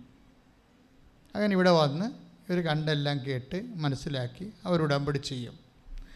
ഉടമ്പടി ചെയ്യുമ്പോൾ പിന്നത്തെ കാര്യം നിങ്ങൾ കേൾക്കേണ്ടതാണ്. ശരിക്കും ഇവരുടെ അവസ്ഥ ഞാൻ കാണുന്നില്ലേ. ഇനി ദൈവം ഒരു വ്യക്തി ഇങ്ങനെ 0- നിന്ന് എങ്ങനെയാണ് പരിശുദ്ധ അമ്മ അവരെ ഉയർത്തിക്കൊണ്ട് വരുന്നതെന്നറിയാം. അപ്പം നിങ്ങൾ ഉടമ്പടി ചെയ്യുമ്പോൾ എന്താ സംഭവിക്കണത്? നിങ്ങൾ ദൈവത്തിൻ്റെ അസൽ ബന്ധുക്കളായി മാറുകയാണ്. അല്ലേ? വാഗ്ദാനപ്രകാരമുള്ള ബന്ധുക്കൾ. നമുക്ക് 2 തരത്തിലാണ് ദൈവത്തിൻ്റെ മക്കളാകണത്. ദൈവത്തിന് ബൈബിൾ അനുസരിച്ച് 2 തരത്തിലാണ് മക്കളാകണത്. ഒന്ന് വംശപ്രകാരം. ഇപ്പം നമ്മുടെ കുടുംബങ്ങളൊക്കെ നടക്കുന്ന വംശപ്രകാരമല്ലേ നമ്മൾ മക്കളാകണത്. പിന്നെ എന്താണ്? വാഗ്ദാനപ്രകാരം. ഉടമ്പടി എടുക്കുമ്പോൾ എന്താ സംഭവിക്കുന്നത്? ഉടമ്പടി എടുക്കുമ്പോൾ നീ ആദ്യമായിട്ടും നീ ചിലപ്പോൾ ഒരു നോൺ ക്രിസ്ത്യൻ അല്ല, നോൺ ക്രിസ്ത്യൻ അല്ല, നോൺ ബാപ്റ്റിസ്റ്റ് ആയിട്ടുള്ള ആളാണ്. അപ്പോൾ നീ ഉടമ്പടി എടുക്കുമ്പോൾ നീ എന്താ സംഭവിക്കുന്നത്?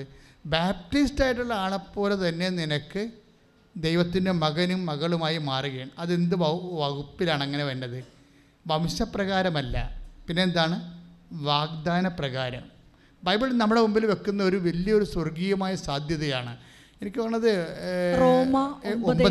റോമ 9:8. ശ്രുതികട ഹല്ലേലൂയ. വംശമുറയ്ക്കുള്ള മക്കളല്ല ദൈവത്തിന്റെ മക്കൾ, പ്രത്യുത ശ്രുതികട ഹല്ലേലൂയ. ഹല്ലേലൂയ. മഹത്വം മഹത്വം. ആരാധന ആരാധന. ഹല്ലേലൂയ. ഹല്ലേലൂയ. ഹല്ലേലൂയ. ഹല്ലേലൂയ. മഹത്വം മഹത്വം. റോമാലേഖനം 9:8 വായിച്ചേ. വംശമുറയ്ക്കുള്ള മക്കളല്ല. ഒന്ന് പറഞ്ഞേ. വംശമുറക്കുള്ള മക്കളല്ല. വംശമുറയ്ക്കുള്ള മക്കളല്ല ദൈവത്തിന്റെ മക്കൾ. ദൈവത്തിന്റെ മക്കൾ. പ്രത്യുത വാഗ്ദാനപ്രകാരം ജനിച്ചവരാണ്. യഥാർത്ഥ മക്കളായി കണക്കാക്കപ്പെടുന്നത്. ആ ബൈബിളിന്റെ അപ്രോച്ച് അതാണ്. വംശമുറക്കുള്ള മക്കളെ അല്ല ബൈബിള് യഥാർത്ഥ മക്കളെ കാണുന്നത്. പിന്നെ ആരാണ് കാണുന്നത്? ദൈവത്തിൻ്റെ മക്കളെ. വംശമുറക്കുള്ള മക്കൾ മനുഷ്യന്മാരുടെ മക്കളല്ലേ. പക്ഷേ ദൈവത്തിൻ്റെ മക്കളെ കാണുന്നത് എങ്ങനെയാണ്? വംശമുറക്കുള്ളതല്ല. റോമ 9:8 എന്താ പറയണത്? വാഗ്ദാനപ്രകാരമുള്ള വാഗ്ദാനപ്രകാരമുള്ള മക്കളാണ് യഥാർത്ഥ ദൈവത്തിൻ്റെ മക്കള്. അപ്പോൾ അനിത ഉടമ്പടി ചെയ്തപ്പോൾ ഉടനെ അനിതയും മക്കളും ദൈവത്തിൻ്റെ മക്കളായി മാറുകയാണ്. അതാണ് വിഷയം. അത് നിങ്ങൾ അറിയണം ഇതിൻ്റെ അകത്ത് എന്തുകൊണ്ടാണ് ഇങ്ങനെ വരണമെന്ന്. അപ്പോൾ മക്കളാണെങ്കിൽ പിന്നെ എന്താ സംഭവിക്കണത്? ഉടനെ അവകാശികളാകും. Take the word of God. ശ്രുതികട ഹല്ലേലൂയ. യേശുവേ നന്ദി. ഹല്ലേലൂയ. ഹല്ലേലൂയ. യേശുവേ ആരാധന. കരയല്ലേ തളരല്ലേ നെഞ്ചുന്നു നീരിടല്ലേ നിന്നെ കാണാൻ നിന്നെ കേൾക്കാൻ നാഥനുണ്ടിവിടെ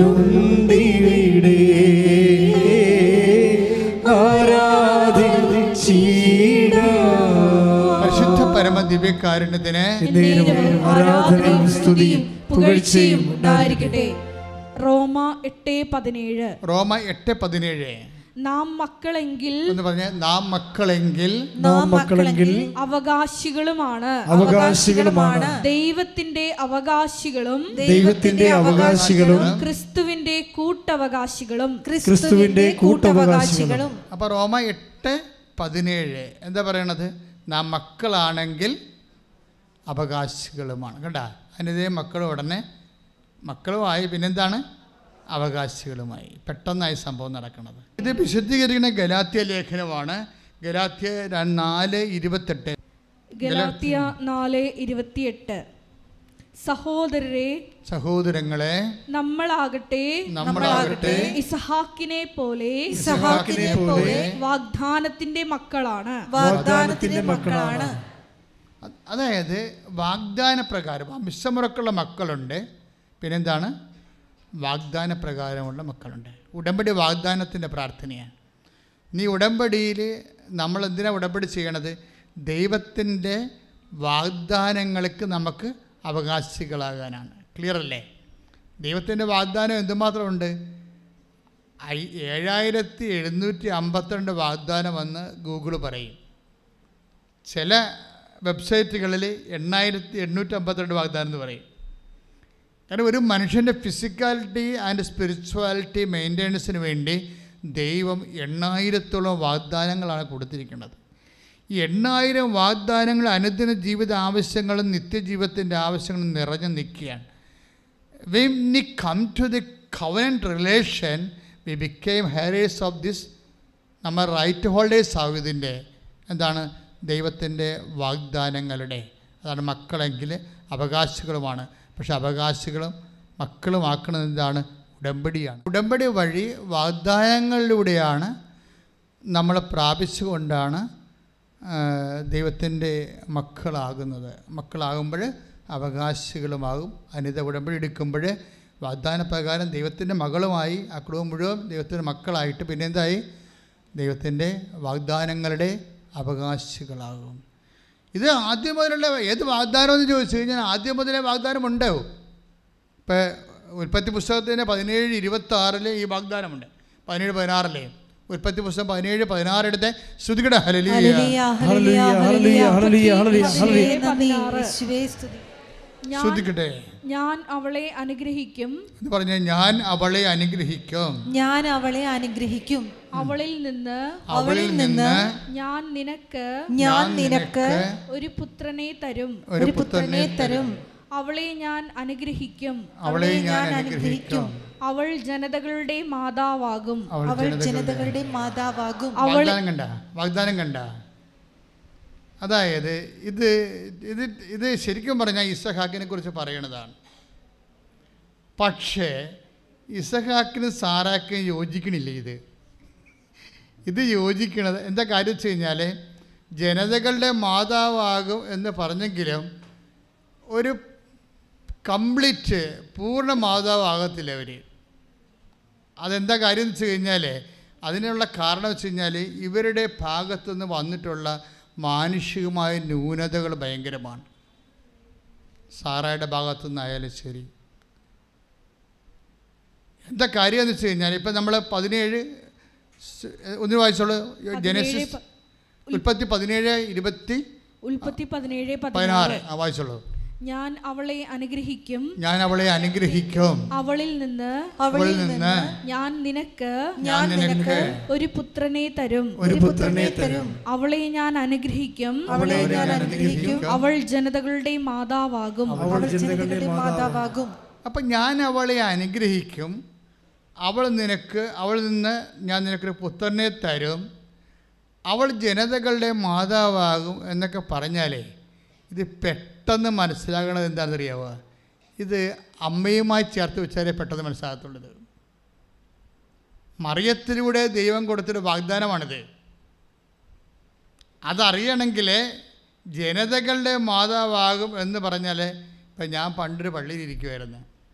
5 കൊല്ലം അവിടെ വികാരിയായിട്ടിരുന്നത്. ആ പള്ളിയുടെ പേര് ദൈവജനമാതാവാണ്, ജനതകളുടെ മാതാവാണ്. ജനതകളുടെ മാതാവ് അത് സഭയുടെ ഏറ്റവും വലിയൊരു സങ്കല്പമാണ്. ജനതകളാണ്, അല്ലാതെ ക്രിസ്ത്യൻസിൻ്റെ മാതാവ് എന്നല്ല പറയണത്. ജനതകളുടെ മാതാവാണ്, മനുഷ്യ മക്കളുടെ എല്ലാവരുടെയും മാതാവാണ്. ശ്രുതികട്ടെ ഹല്ലേലൂയ.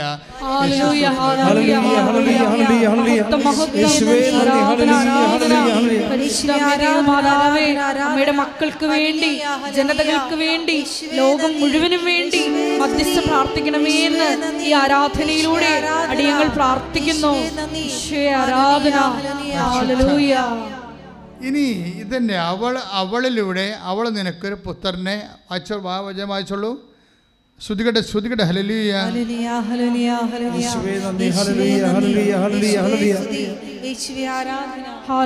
ഹല്ലേലൂയ. മഹത്വം മഹത്വം, ആരാധന ആരാധന. ഹല്ലേലൂയ. മഹത്വം മഹത്വം, ആരാധന ആരാധന. ഹല്ലേലൂയ. അതായത് ജനസിസ് 17:16 ഞാൻ അവളെ അനുഗ്രഹിക്കും. പറഞ്ഞേ, ഞാൻ അവളെ അനുഗ്രഹിക്കും, അവളിൽ നിന്ന് ഞാൻ നിനക്ക് ഒരു പുത്രനെ തരും. ഇത് യേശുവാണെന്ന് നമ്മുടെ മനസ്സിൽ നമ്മൾ അംഗീകരിച്ചു കഴിഞ്ഞാൽ പിന്നെ കാര്യം കുറച്ച് എളുപ്പമാകും. എന്താ കാര്യം? ഈ വാഗ്ദാനങ്ങളെല്ലാം നമ്മൾ ജനതകളെ പ്രാപിക്കുന്നത് ഇസഹാക്കിലൂടെ അല്ല, യേശുവിലൂടെയാണ്. അതുകൊണ്ടാണ് കൊറിന്ത്യൻസ് പറയുവേ, അതായത് സകല വാഗ്ദാനങ്ങളും ക്രിസ്തുവിൽ അതെ എന്നാണ്. ശ്രുതികട്ടെ, take the word of God. ശ്രുതികട്ടെ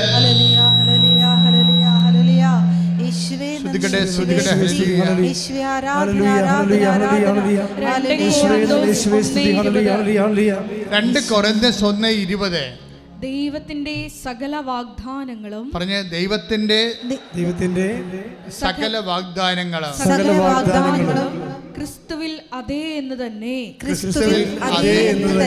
അതുകൊണ്ട് തന്നെയാണ് ദൈവമഹത്വത്തിന് അവൻ വഴി ഞങ്ങൾ ആമേൻ പറയുന്നത്. അപ്പൊ ഈ രണ്ട് വചനങ്ങൾ ഇപ്പൊ ഇതിന് എന്തിനോട് യോജിക്കേണ്ടത്? ഞാൻ അവളെ അനുഗ്രഹിക്കും.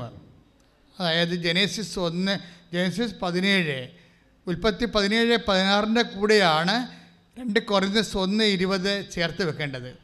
എന്നാൽ മാത്രമേ വാഗ്ദാനത്തിൻ്റെ അർത്ഥം കൃത്യമായിട്ട് മനസ്സിലാകത്തുള്ളൂ. എന്താ കാര്യം വെച്ച് കഴിഞ്ഞാൽ വാഗ്ദാനപ്രകാരമുള്ള സന്തതികളെ പരിശുദ്ധ അമ്മയിലൂടെയാണ് ലോകത്തിന് വരണത്. ഈശോ ആണ് ആദ്യ സന്തതി, പ്രഥമജാതൻ എന്ന് പറയണത്. ഈശോയാണ് വാഗ്ദാനങ്ങളുടെ സാകല്യം. അതുകൊണ്ട് 2 കൊരിന്ത്യൻസ് 1:20 പറയും. എന്താ പറയണത്? സകല വാഗ്ദാനങ്ങളും പറഞ്ഞേ, സകല വാഗ്ദാനങ്ങളും ക്രിസ്തുവിൽ അതെ എന്ന് തന്നെയാണ്.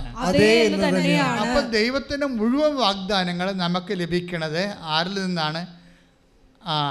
അമ്മയിൽ നിന്ന് പിറന്ന ക്രിസ്തുവിലൂടെയാണ്. അതാണ് എൻ്റെ വിഷയം. ഈ അമ്മയ്ക്ക് അനുഗ്രഹം എങ്ങനെ കിട്ടുന്നതാണ്? അത് ജനേസിസിൽ നിന്ന് കിട്ടുന്നതാണ്. ഞാൻ അവളെ അതായത് ഉൽപ്പത്തി 17:16 അതായത് ഞാൻ അവളെ അനുഗ്രഹിക്കും. പറഞ്ഞേ, ഞാൻ അവളെ അനുഗ്രഹിക്കും. അവളിൽ നിന്ന് ഞാൻ നിനക്ക് ഒരു പുത്രനെ തരും. അവൾ ജനതകളുടെ മാതാവായിരിക്കും. ഇതൊരു പാരലൽ ടെസ്റ്റ് ആണെന്ന് ഞാൻ പറയണത്. കത്തോലിക്ക പ്രബോധനം അല്ല, പക്ഷേ ഇതൊരു പാരലൽ ടെസ്റ്റാണ്. ബൈബിളിൽ എപ്പോഴും ഉണ്ടാകുന്ന വിഷയം ഷാഡോ വേഴ്സ് ഉണ്ടാവും, പാരലൽ ടെസ്റ്റ് ഉണ്ടാവും.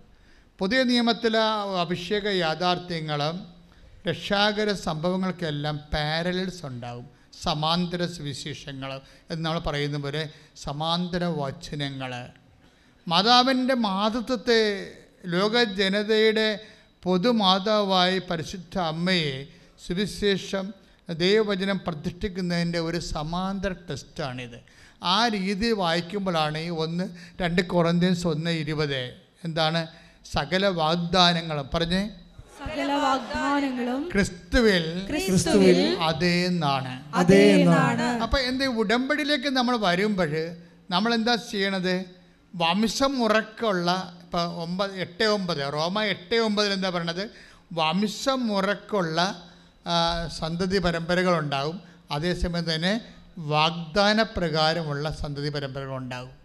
സ്വാഭാവികമായിട്ട് മാനുഷികമായി പറഞ്ഞാൽ ബൈ മെറിറ്റ് നമുക്ക് സന്താനം ഉണ്ടാകുന്നത് വംശമുറക്കാണ്. ബൈ ഗ്രേസ് ഉടമ്പടി എന്താ വർക്ക് ചെയ്യണത്? Not by merit but by grace. നമ്മൾ റോമ 9:8 വായിച്ചേ. ശ്രുതികട്ടെ ഹല്ലേലൂയ. വംശമുറയ്ക്കുള്ള മക്കളല്ല ഒന്ന് പറഞ്ഞേ. വംശമുറക്കുള്ള മക്കളല്ല ദൈവത്തിന്റെ മക്കൾ. പ്രത്യുത വാഗ്ദാന പ്രകാരം ജനിച്ചവരാണ് യഥാർത്ഥ മക്കളായി കണക്കാക്കപ്പെടുന്നത്. വാഗ്ദാന പ്രകാരം ജനിച്ച മക്കളാണ് ആര്? ദൈവത്തിൻ്റെ മക്കള്. ദൈവത്തിൻ്റെ മക്കളാണ് ദൈവത്തിൻ്റെ അവകാശികൾ. ഈ മക്കളുടെ പ്രഥമ അവകാശം എന്താണ്? ക്രിസ്തുവാണ്. കാര്യം എന്താണ്? സകല വാഗ്ദാനങ്ങളും ക്രിസ്തുവിലാണ് ആമേൻ പറയണത്. ഈ വചനത്തിൻ്റെ ഈ ലിങ്ക് പോകുന്ന പശ്ചാത്തലത്തിലാണ് നമ്മൾ യോഹന്നാൻ 19:27 വായിച്ചാൽ കുറച്ചുകൂടി ഒരു വെളിച്ചം കിട്ടും നമുക്ക്. യോഹന്നാൻ 19:27 യോഹന്നാൻ 19:27 അനന്തരം അവൻ ആ ശിഷ്യനോട് പറഞ്ഞു. അനന്തരം അവൻ ആ ശിഷ്യനോട് പറഞ്ഞു, ഇതാ നിന്റെ അമ്മ. അപ്പോൾ മുതൽ ആ ശിഷ്യൻ അവളെ സ്വന്തം ഭവനത്തിൽ സ്വീകരിച്ചു. Praise the Lord.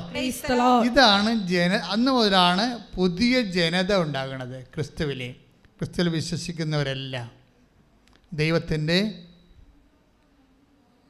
എല്ലാ വാഗ്ദാനങ്ങൾക്കും അവകാശികളായി മാറുന്നു. ഞാൻ അവളെ അനുഗ്രഹിക്കും, അവളിൽ നിന്ന് ഞാൻ നിനക്ക് ഒരു പുത്രനെ തരും, അവളെ ഞാൻ അനുഗ്രഹിക്കും, അവൾ ജനതകളുടെ മാതാവാകും. Price the Lord. അവൾ നിന്ന് ജനതകളുടെ രാജാക്കം ഉത്ഭവിക്കും. Praise the Lord. ഹല്ലേലൂയ. ഇതെല്ലാം എബ്രാഹത്തിന് കൊടുക്കുന്ന വാഗ്ദാനങ്ങളാണ്. പക്ഷേ ഇസ്ഹാക്കിലൂടെ അത് നിറവേറണില്ല എന്നുള്ളത് സത്യമായ കാര്യമാണ്. അതുകൊണ്ടാണ് 2 കൊറിന്ത്യൻസ് 1:20 പറയണത് സകല വാഗ്ദാനങ്ങളും നിറവേറണത് ക്രിസ്തുവിലൂടെയാണ്.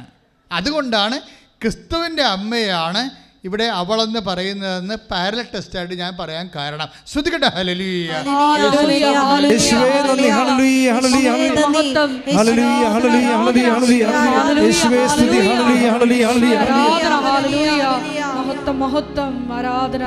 പരിശുദ്ധ പരമദിവ്യകാരുണ്യത്തിന്,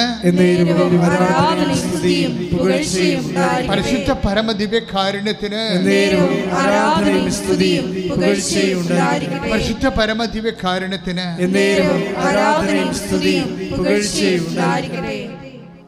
അതായത് എബ്രാഹത്തിന് കൊടുക്കുന്ന വാഗ്ദാനങ്ങൾക്ക്, അതായത് എന്താ പ്രശ്നം വെച്ച് കഴിഞ്ഞാൽ, നമ്മൾ വാഗ്ദാനം കൊടുക്കുമ്പോൾ തന്നെ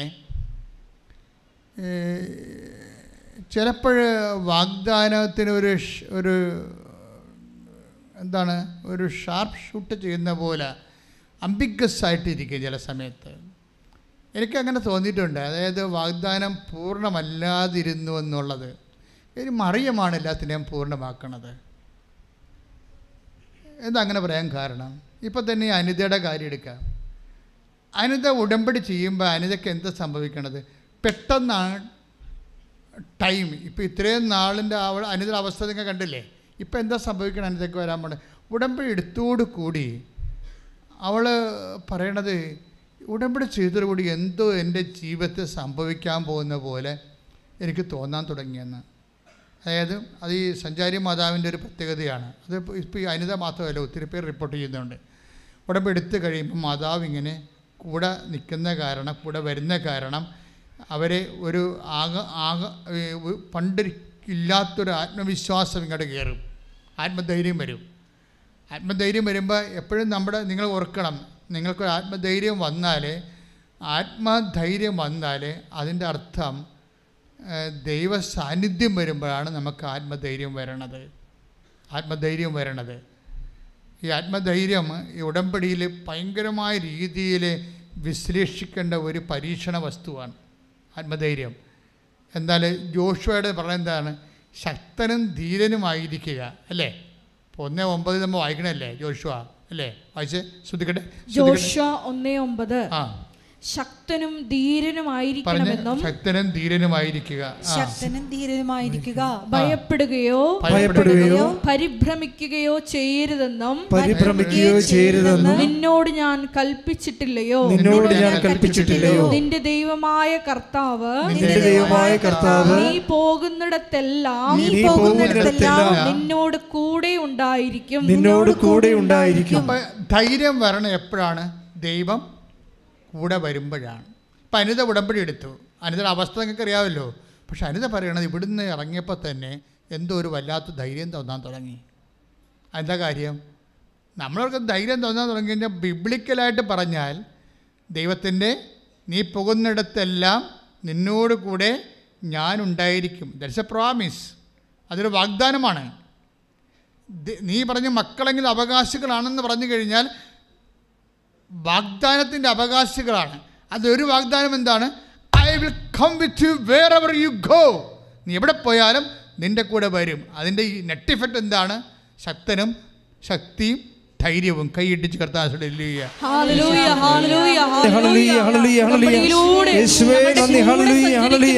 അവിടുത്തെ സാന്നിധ്യത്തിന് ഞങ്ങൾ നന്ദി പറയുന്നു. ഞങ്ങളെ ശക്തിപ്പെടുത്തുന്ന അവിടുത്തെ സാന്നിധ്യത്തിന് നന്ദി പറയുന്നു.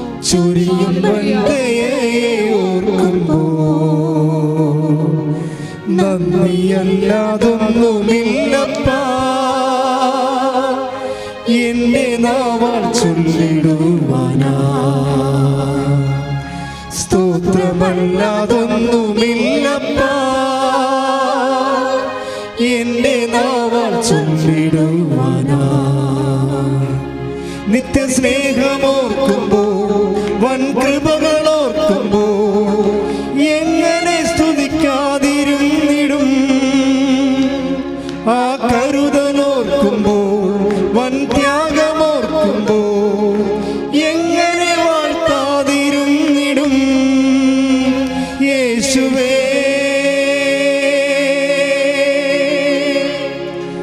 എണ്ണമില്ല നന്മകളെന്നിൽ ചൊരിയും വന്ദയെ ഓർക്കുമ്പോൾ നന്ദിയല്ലാതൊന്നുമില്ലപ്പാ എന്റെ നാമം ചൊല്ലിടുവാനാ.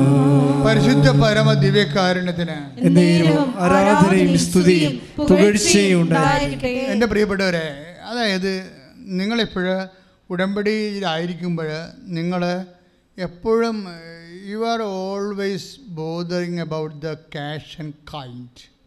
എനിക്കങ്ങനെ തോന്നിയിരിക്കണേ. നിങ്ങൾ ഈ സ്ഥാവര ജംഗമ വസ്തുക്കളെക്കുറിച്ച് അതിൻ്റെ വരവിനെയും പോക്കിനെയും കുറിച്ചാണ് കൂടുതൽ ഉടമ്പടിയിൽ കെട്ടുപിടഞ്ഞിരിക്കുന്നത്. പക്ഷേ എന്താ ഇതിൻ്റെ ഒറിജിനൽ ഗിഫ്റ്റ് എന്ന് പറയുന്നത് പ്രസൻസാണ്, ദൈവത്തിൻ്റെ സാന്നിധ്യമാണ്. ഈ ദൈവത്തിൻ്റെ സാന്നിധ്യത്തിൻ്റെ ബാഹ്യമായ അടയാളങ്ങളെക്കുറിച്ചാണ് ഞാനിപ്പോൾ നിങ്ങളോട് സംസാരിക്കുന്നത്. എന്താണ്? നമുക്കൊരു ആന്തരികമായ ധൈര്യം തോന്നും. അതെന്താണ്? അത് ജോഷുവ 1:9 അനുസരിച്ചുകൊണ്ടാണ്. ജോഷുവ 1:9 അനുസരിച്ചുകൊണ്ടാണ് ആ ധൈര്യം തോന്നണത്. അപ്പം നിങ്ങൾക്കൊരു ധൈര്യം തോന്നി. ഇപ്പോൾ കഴിഞ്ഞ ദിവസങ്ങളിൽ അടൂരെന്ന് റോയി സുധ അങ്ങനെ ഒരു ദമ്പതികളുടെ നമ്മുടെ യൂട്യൂബിലുണ്ട് ആ സാക്ഷ്യം. ഞാൻ റോയിയുടെ സുധയുടെ സാക്ഷ്യങ്ങളെ അനലൈസ് ചെയ്ത് നോക്കിയായിരുന്നു. റോയിയുടെ ആ വിഷയം നോക്കണം. അവർ 6 കൊല്ലമായിട്ട് അവർക്ക് മക്കളില്ല. പറഞ്ഞില്ല, 6 കൊല്ലമായിട്ട് മക്കളില്ല എന്നുണ്ടെങ്കിൽ ഉടമ്പടിയുടെ പെർസ്പെക്റ്റീവിലാണ് അവർ വരണത്. പിന്നീട് അത് പരിധിയിലായി. 5 കൊല്ലം കഴിഞ്ഞാൽ ഉടമ്പടിയുടെ പരിധിയിലാവും. 5 കൊല്ലമായിട്ട് മക്കളില്ല എന്നുണ്ടെങ്കിൽ 5ാമത്തെ കൊല്ലം നിങ്ങൾ ഉടമ്പടി പരിധിയിലാവും. കാര്യം സാധാരണ മെഡിക്കേഷൻ കൊണ്ട് സാധിക്കത്തില്ലെന്ന് മനസ്സിലാവും. പിന്നെ ലക്ഷങ്ങൾ, ഇനി അത് നടക്കണമെങ്കിൽ തന്നെ പിന്നെ ലക്ഷങ്ങൾ ചിലവാകും. ഇപ്പം 5 കൊല്ലം കഴിഞ്ഞിട്ടും വൈദ്യശാസ്ത്രത്തിലൂടെ മക്കളെ കൊടുക്കുന്നുണ്ടല്ല. പക്ഷേ അതിൻ്റെ നിങ്ങൾ ചിലവ് ചോദിച്ചോ, അവരുടെ എന്ത് ചിലവായെന്ന് ചോദിച്ചാൽ ഒരു കൊച്ചിന് 10 കൊച്ചിൻ്റെ പൈസ ചിലവായിട്ടുണ്ട് അവർക്ക്. ബൈബിൾ കർത്താവ് കുഞ്ഞിനെ തരുമ്പോൾ ഈ ചിലവൊന്നും ഉണ്ടാകത്തില്ല. അതാണ് വ്യത്യാസം. അതാണ് വംശം പിറക്കും വാഗ്ദാന പ്രകാരം നമ്മൾ വ്യത്യാസം. അതാണ് ഇപ്പോൾ റോയി എന്താ പറയണത്? We have tried almost all the medical options എന്നാണ് പറഞ്ഞത്. അയാൾ എബ്രോഡല്ലായിരുന്നു, ഇവിടെ ഇല്ലായിരുന്നു. ഭാര്യയും ഭർത്താവും വിദേശത്തായിരുന്നു. അപ്പോൾ വിദേശത്ത് 6 കൊല്ലം ജീവിച്ചിട്ട് ഓൾമോസ്റ്റ് ഓൾ അവർക്ക് അവിടെ ലഭ്യമായിട്ടുള്ള മക്കളെ ജനിപ്പിക്കാൻ ആവശ്യമായ എല്ലാവിധ നിലവിലുള്ള സാങ്കേതിക വിദ്യകളെല്ലാം അവർ പണം മുടക്കി നടന്നേ അവസാനം പരാജയപ്പെട്ടു. അവർ നാട്ടിലേക്ക് പോരുകയാണ്. മക്കളില്ലാതെ വിദേശത്ത് നിന്നിട്ട് എന്നാ കാണിക്കാനാണെന്ന് വെച്ചുകൊണ്ട് അവർ നാട്ടിലോട്ട് പോരുകയാണ്. നാട്ടിലോട്ട് പോയി 2 പേരും കൂടി അങ്ങനെ നിരാശപ്പെട്ട് മദ്രാസിൽ സെറ്റ് ചെയ്യാമെന്ന് വിചാരിച്ചു. അടൂരുകാരാണ്. മദ്രാസിൽ സെറ്റ് ചെയ്യാമെന്ന് വിചാരിച്ചു. ചെന്നൈയിൽ അവരങ്ങനെ 2 പേരും ജോലി കണ്ടുപിടിച്ചു. അവർ എക്സ്പെർട്ടുകളാണ്. ജോലി കണ്ടുപിടിച്ചു. ജോലി കണ്ടുപിടിച്ചപ്പോൾ പെട്ടെന്ന് ഈ റോയിയുടെ സങ്കടങ്ങളൊക്കെ അയാളുടെ ഓണറിനോട് പറയും. ഇടയ്ക്ക് ഓണറിനോട് പറഞ്ഞ്, ഞാനിങ്ങനെ കുറച്ച് പ്രശ്നങ്ങളായിട്ട് അവിടെ നിന്ന് പോകുന്നത്, മക്കളില്ലാതെ അവിടെ നിന്നിട്ട് കാര്യമില്ലല്ലോ, ഞങ്ങൾ ട്രൈ ചെയ്യാനുള്ള എല്ലാ മെഡിക്കേഷൻ ചെയ്തു എന്നൊക്കെ പറയുമ്പോഴേ ഈ ഓണർ പറയുവേ, നിങ്ങൾ വന്ന് എൻ്റെ വൈഫ് മിനിയോടൊന്ന് സംസാരിക്കാൻ പറയും. വിറ്റാണ് ഭയങ്കര. അപ്പോൾ നിങ്ങൾ ഓർക്കരുത് മിനി ഗൈനക്കോളേജിൽ എക്സ്പെർട്ടാണെന്ന് വിചാരിക്കരുത്. മിനിയോട് സംസാരിക്കാൻ പറയും. രാവിലെ പുള്ളി വണ്ടി അയച്ചു കൊടുക്കും. എന്നിട്ട് റോയും സുധയും കൂടി വണ്ടിയെ കയറി ഓണറിൻ്റെ വീട്ടിൽ ചെല്ലുമ്പോൾ ഓണറിൻ്റെ വൈഫ് മിനി ഇവരെ സ്വീകരിക്കും. എന്നിട്ട് ഇവരുടെ മിനി എന്താ പറയണത്? കൃപാസനം മാതാവിനെക്കുറിച്ചാണ് പറയണത്. അതാണ് വിഷയം. ആ സ്റ്റോറി പോണപ്പോക്ക് വളരെ ആ സ്റ്റോറിയുടെ സഞ്ചാരം നിങ്ങൾ ശ്രദ്ധിക്കണം. ഇവരും നല്ല ശരിക്കും ഇൻവെസ്റ്റ്മെൻ്റുള്ള ലേഡിയാണ്. ആരാണ്? ഈ ഓണറിൻ്റെ വൈഫ്. അവർ ചെന്ന് ഇടയ്ക്കൊക്കെ സമയം കിട്ടുമ്പോഴൊക്കെ വന്ന് മാതാവിനെ കണ്ട് ലോക്യവും പറഞ്ഞ് കൂട്ടം കൂടി പ്രാർത്ഥിച്ചൊക്കെ പോണ ആളാണ്. അപ്പോൾ മാതാവിൻ്റെ എനിക്കവരാന്നും അറിയത്തില്ല. അവരിങ്ങനെ എന്തുമാത്രം അനോണിമസ് ആയിട്ടുള്ള മാതാവിൻ്റെ മക്കളുണ്ട്. അവർ അമ്മയുമായിട്ടുള്ള ട്രാഫിക്കാണ്, നമുക്കതിൻ്റെ അകത്ത് പങ്കൊന്നുമില്ല. ഇങ്ങനെ ഓരോരുത്തരും ഓരോ അനുഭവങ്ങൾ പറയുമ്പോഴാണ് ഇങ്ങനെയുള്ള അനോണിമസ് ആയിട്ടുള്ള അജ്ഞാത ശിശുക്കളുണ്ടല്ലോ എന്ന് ഓർക്കണം മാതാവിന് കുറേ. അവരിങ്ങനെ കുറേ അവർ പല ആൾക്കാരും മാതാവിനെ മുഖത്തോട് നോക്കിയിട്ട് പോകും, ചില രണ്ട് വർത്തമാനം പറഞ്ഞിട്ട് പോകും, അങ്ങനെ കുറേ ആൾക്കാരുണ്ട്. അപ്പം മിനി പറഞ്ഞ് കുഴപ്പമില്ല, നിങ്ങളൊരു ഓൺലൈൻ ഉടമ്പടി എടുക്കാൻ പറഞ്ഞ്. കാര്യം ഭയങ്കര കോവിഡാണ്, ഇതെല്ലാം ബ്ലോക്കാണ്, ഇങ്ങോട്ട് വരാനൊന്നും പറ്റത്തില്ല. അപ്പം മിനി അവരോട് പറഞ്ഞ് നിങ്ങളൊരു ഓൺലൈൻ ഉടമ്പടി എടുക്കാൻ. ഞങ്ങൾ ഓൺലൈൻ ഉടമ്പടി സ്റ്റാർട്ട് ചെയ്ത കാലത്ത്, കോവിഡ് കാലത്ത് അമ്മ തന്നൊരു വരദാനമാണ് ഓൺലൈൻ ഉടമ്പടി. ഇപ്പോൾ അതുകൊണ്ട് രക്ഷപ്പെടണമൊക്കെ വിദേശ രാജ്യങ്ങളിലുള്ള ആൾക്കാരാണ്. ലൈറ്റൊക്കെ അതിൻ്റെ ബ്രേക്ക്ഫാസ്റ്റാണ് ആദ്യം തന്നത്. എന്ത് തൊട്ടാലും അമ്മ അതിൻ്റെ ആൻസർ ചെയ്യും. അതൊക്കെ എന്ന് വെച്ച് കഴിഞ്ഞാൽ ലക്ഷക്കണക്കിന് ജപമാല ഇതിൽ ഡെപ്പോസിറ്റ് ചെയ്തിരിക്കുകയല്ലേ, ഭയങ്കര ഡെപ്പോസിറ്റ് അതിന് ലൈറ്റൊക്കെ ക്യാൻഡലിനും അതുപോലെ. അതിപ്പോൾ ഞങ്ങൾ ഫോൺ എടുക്കുന്നത് കൂടിയില്ല, നിങ്ങൾ ചുമ്മാ അടിച്ചാൽ മതി, അമ്മയുടെ പേരിൽ ഒരു മധ്യസ്ഥം അടിച്ചാൽ അതിന് അമ്മ ആൻസർ ചെയ്യും. കാര്യം 2003 ജപമാലകളെല്ലാം എത്രയോ കോടിക്കണക്കിന് ജപമാലകളല്ലേ ഇതിൻ്റെ ആസ്തിയായിട്ട് നിരതദ്രവ്യമായിട്ട് വെച്ചിരിക്കണത്. അതുകൊണ്ടാണ് അത് പെട്ടെന്ന് വർക്ക് ചെയ്യണ കാരണം. അപ്പോൾ എന്നോട് പലരും ചോദിച്ചു, അച്ഛാ ഉടമ്പടി ചെയ്ത് 2015 തൊട്ട് 19 വരെ ഉടമ്പടി ചെയ്തിട്ടുള്ള അതിൻ്റെ അനുഭവം കിട്ടിയ ആൾക്കാർ ഓൺലൈൻ ചെയ്തിട്ട് അവർ മൈൻഡ് ചെയ്യില്ല. പലരും താഴെ കമൻറ്റ് ചെയ്ത്, ഓൺലൈൻ ഉടമ്പടി ഞങ്ങൾ ലോഞ്ച് ചെയ്തപ്പോൾ താഴെ കമൻറ്റ് ചെയ്ത്, ഇത് നമ്മുടെ യഥാർത്ഥ ഉടമ്പടിയാണോ, ഇത് യഥാർത്ഥ ഉടമ്പടി ഫലം ചെയ്യുമോ, ഇതെങ്ങനെ ഇത് വർക്ക് ചെയ്യണത് എന്നൊക്കെ ചോദിച്ചുകൊണ്ട് അവരോട് സംശയങ്ങൾ പറഞ്ഞു.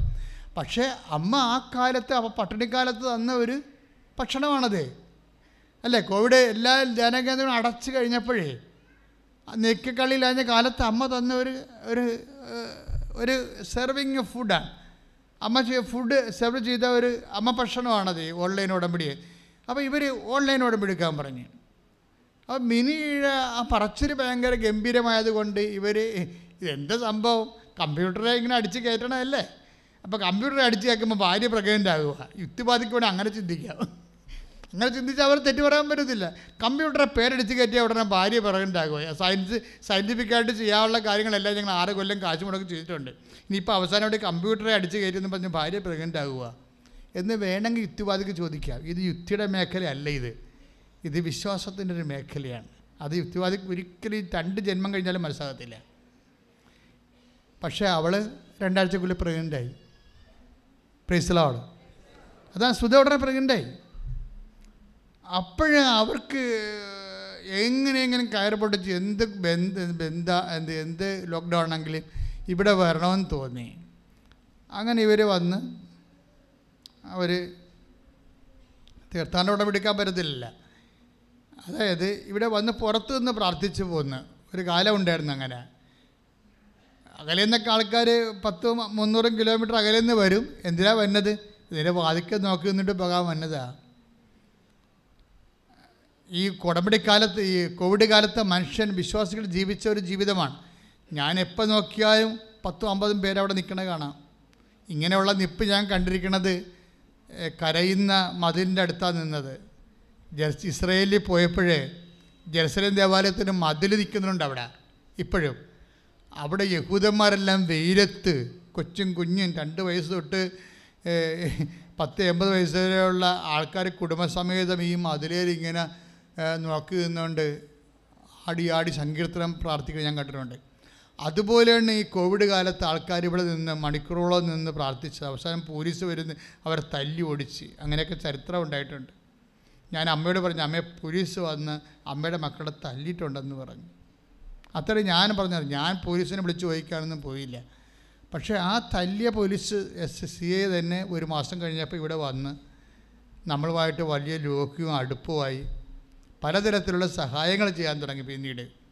പിന്നീട് ഞങ്ങൾ, അതാണ് എൻ്റെ അത്. അപ്പം നിങ്ങളെപ്പോഴും ഈ വിഷയങ്ങളെ കൈകാര്യം ചെയ്യുമ്പോൾ മസിൽ ഉപയോഗിക്കാതിരിക്കാൻ money power, muscle power, Marian power. അപ്പം ഞങ്ങൾ മരിയൻ പവറാണ് ഉപയോഗിക്കണത്. ഇപ്പം എന്തെല്ലാം ട്രോളൊക്കെ ഉണ്ട്, ഞങ്ങൾ വല്ല തിരിച്ച് ട്രോൾ ചെയ്യുക, അല്ലെങ്കിൽ നീതീകരിക്കാൻ വരുക. ഒരു പരിപാടിയില്ല.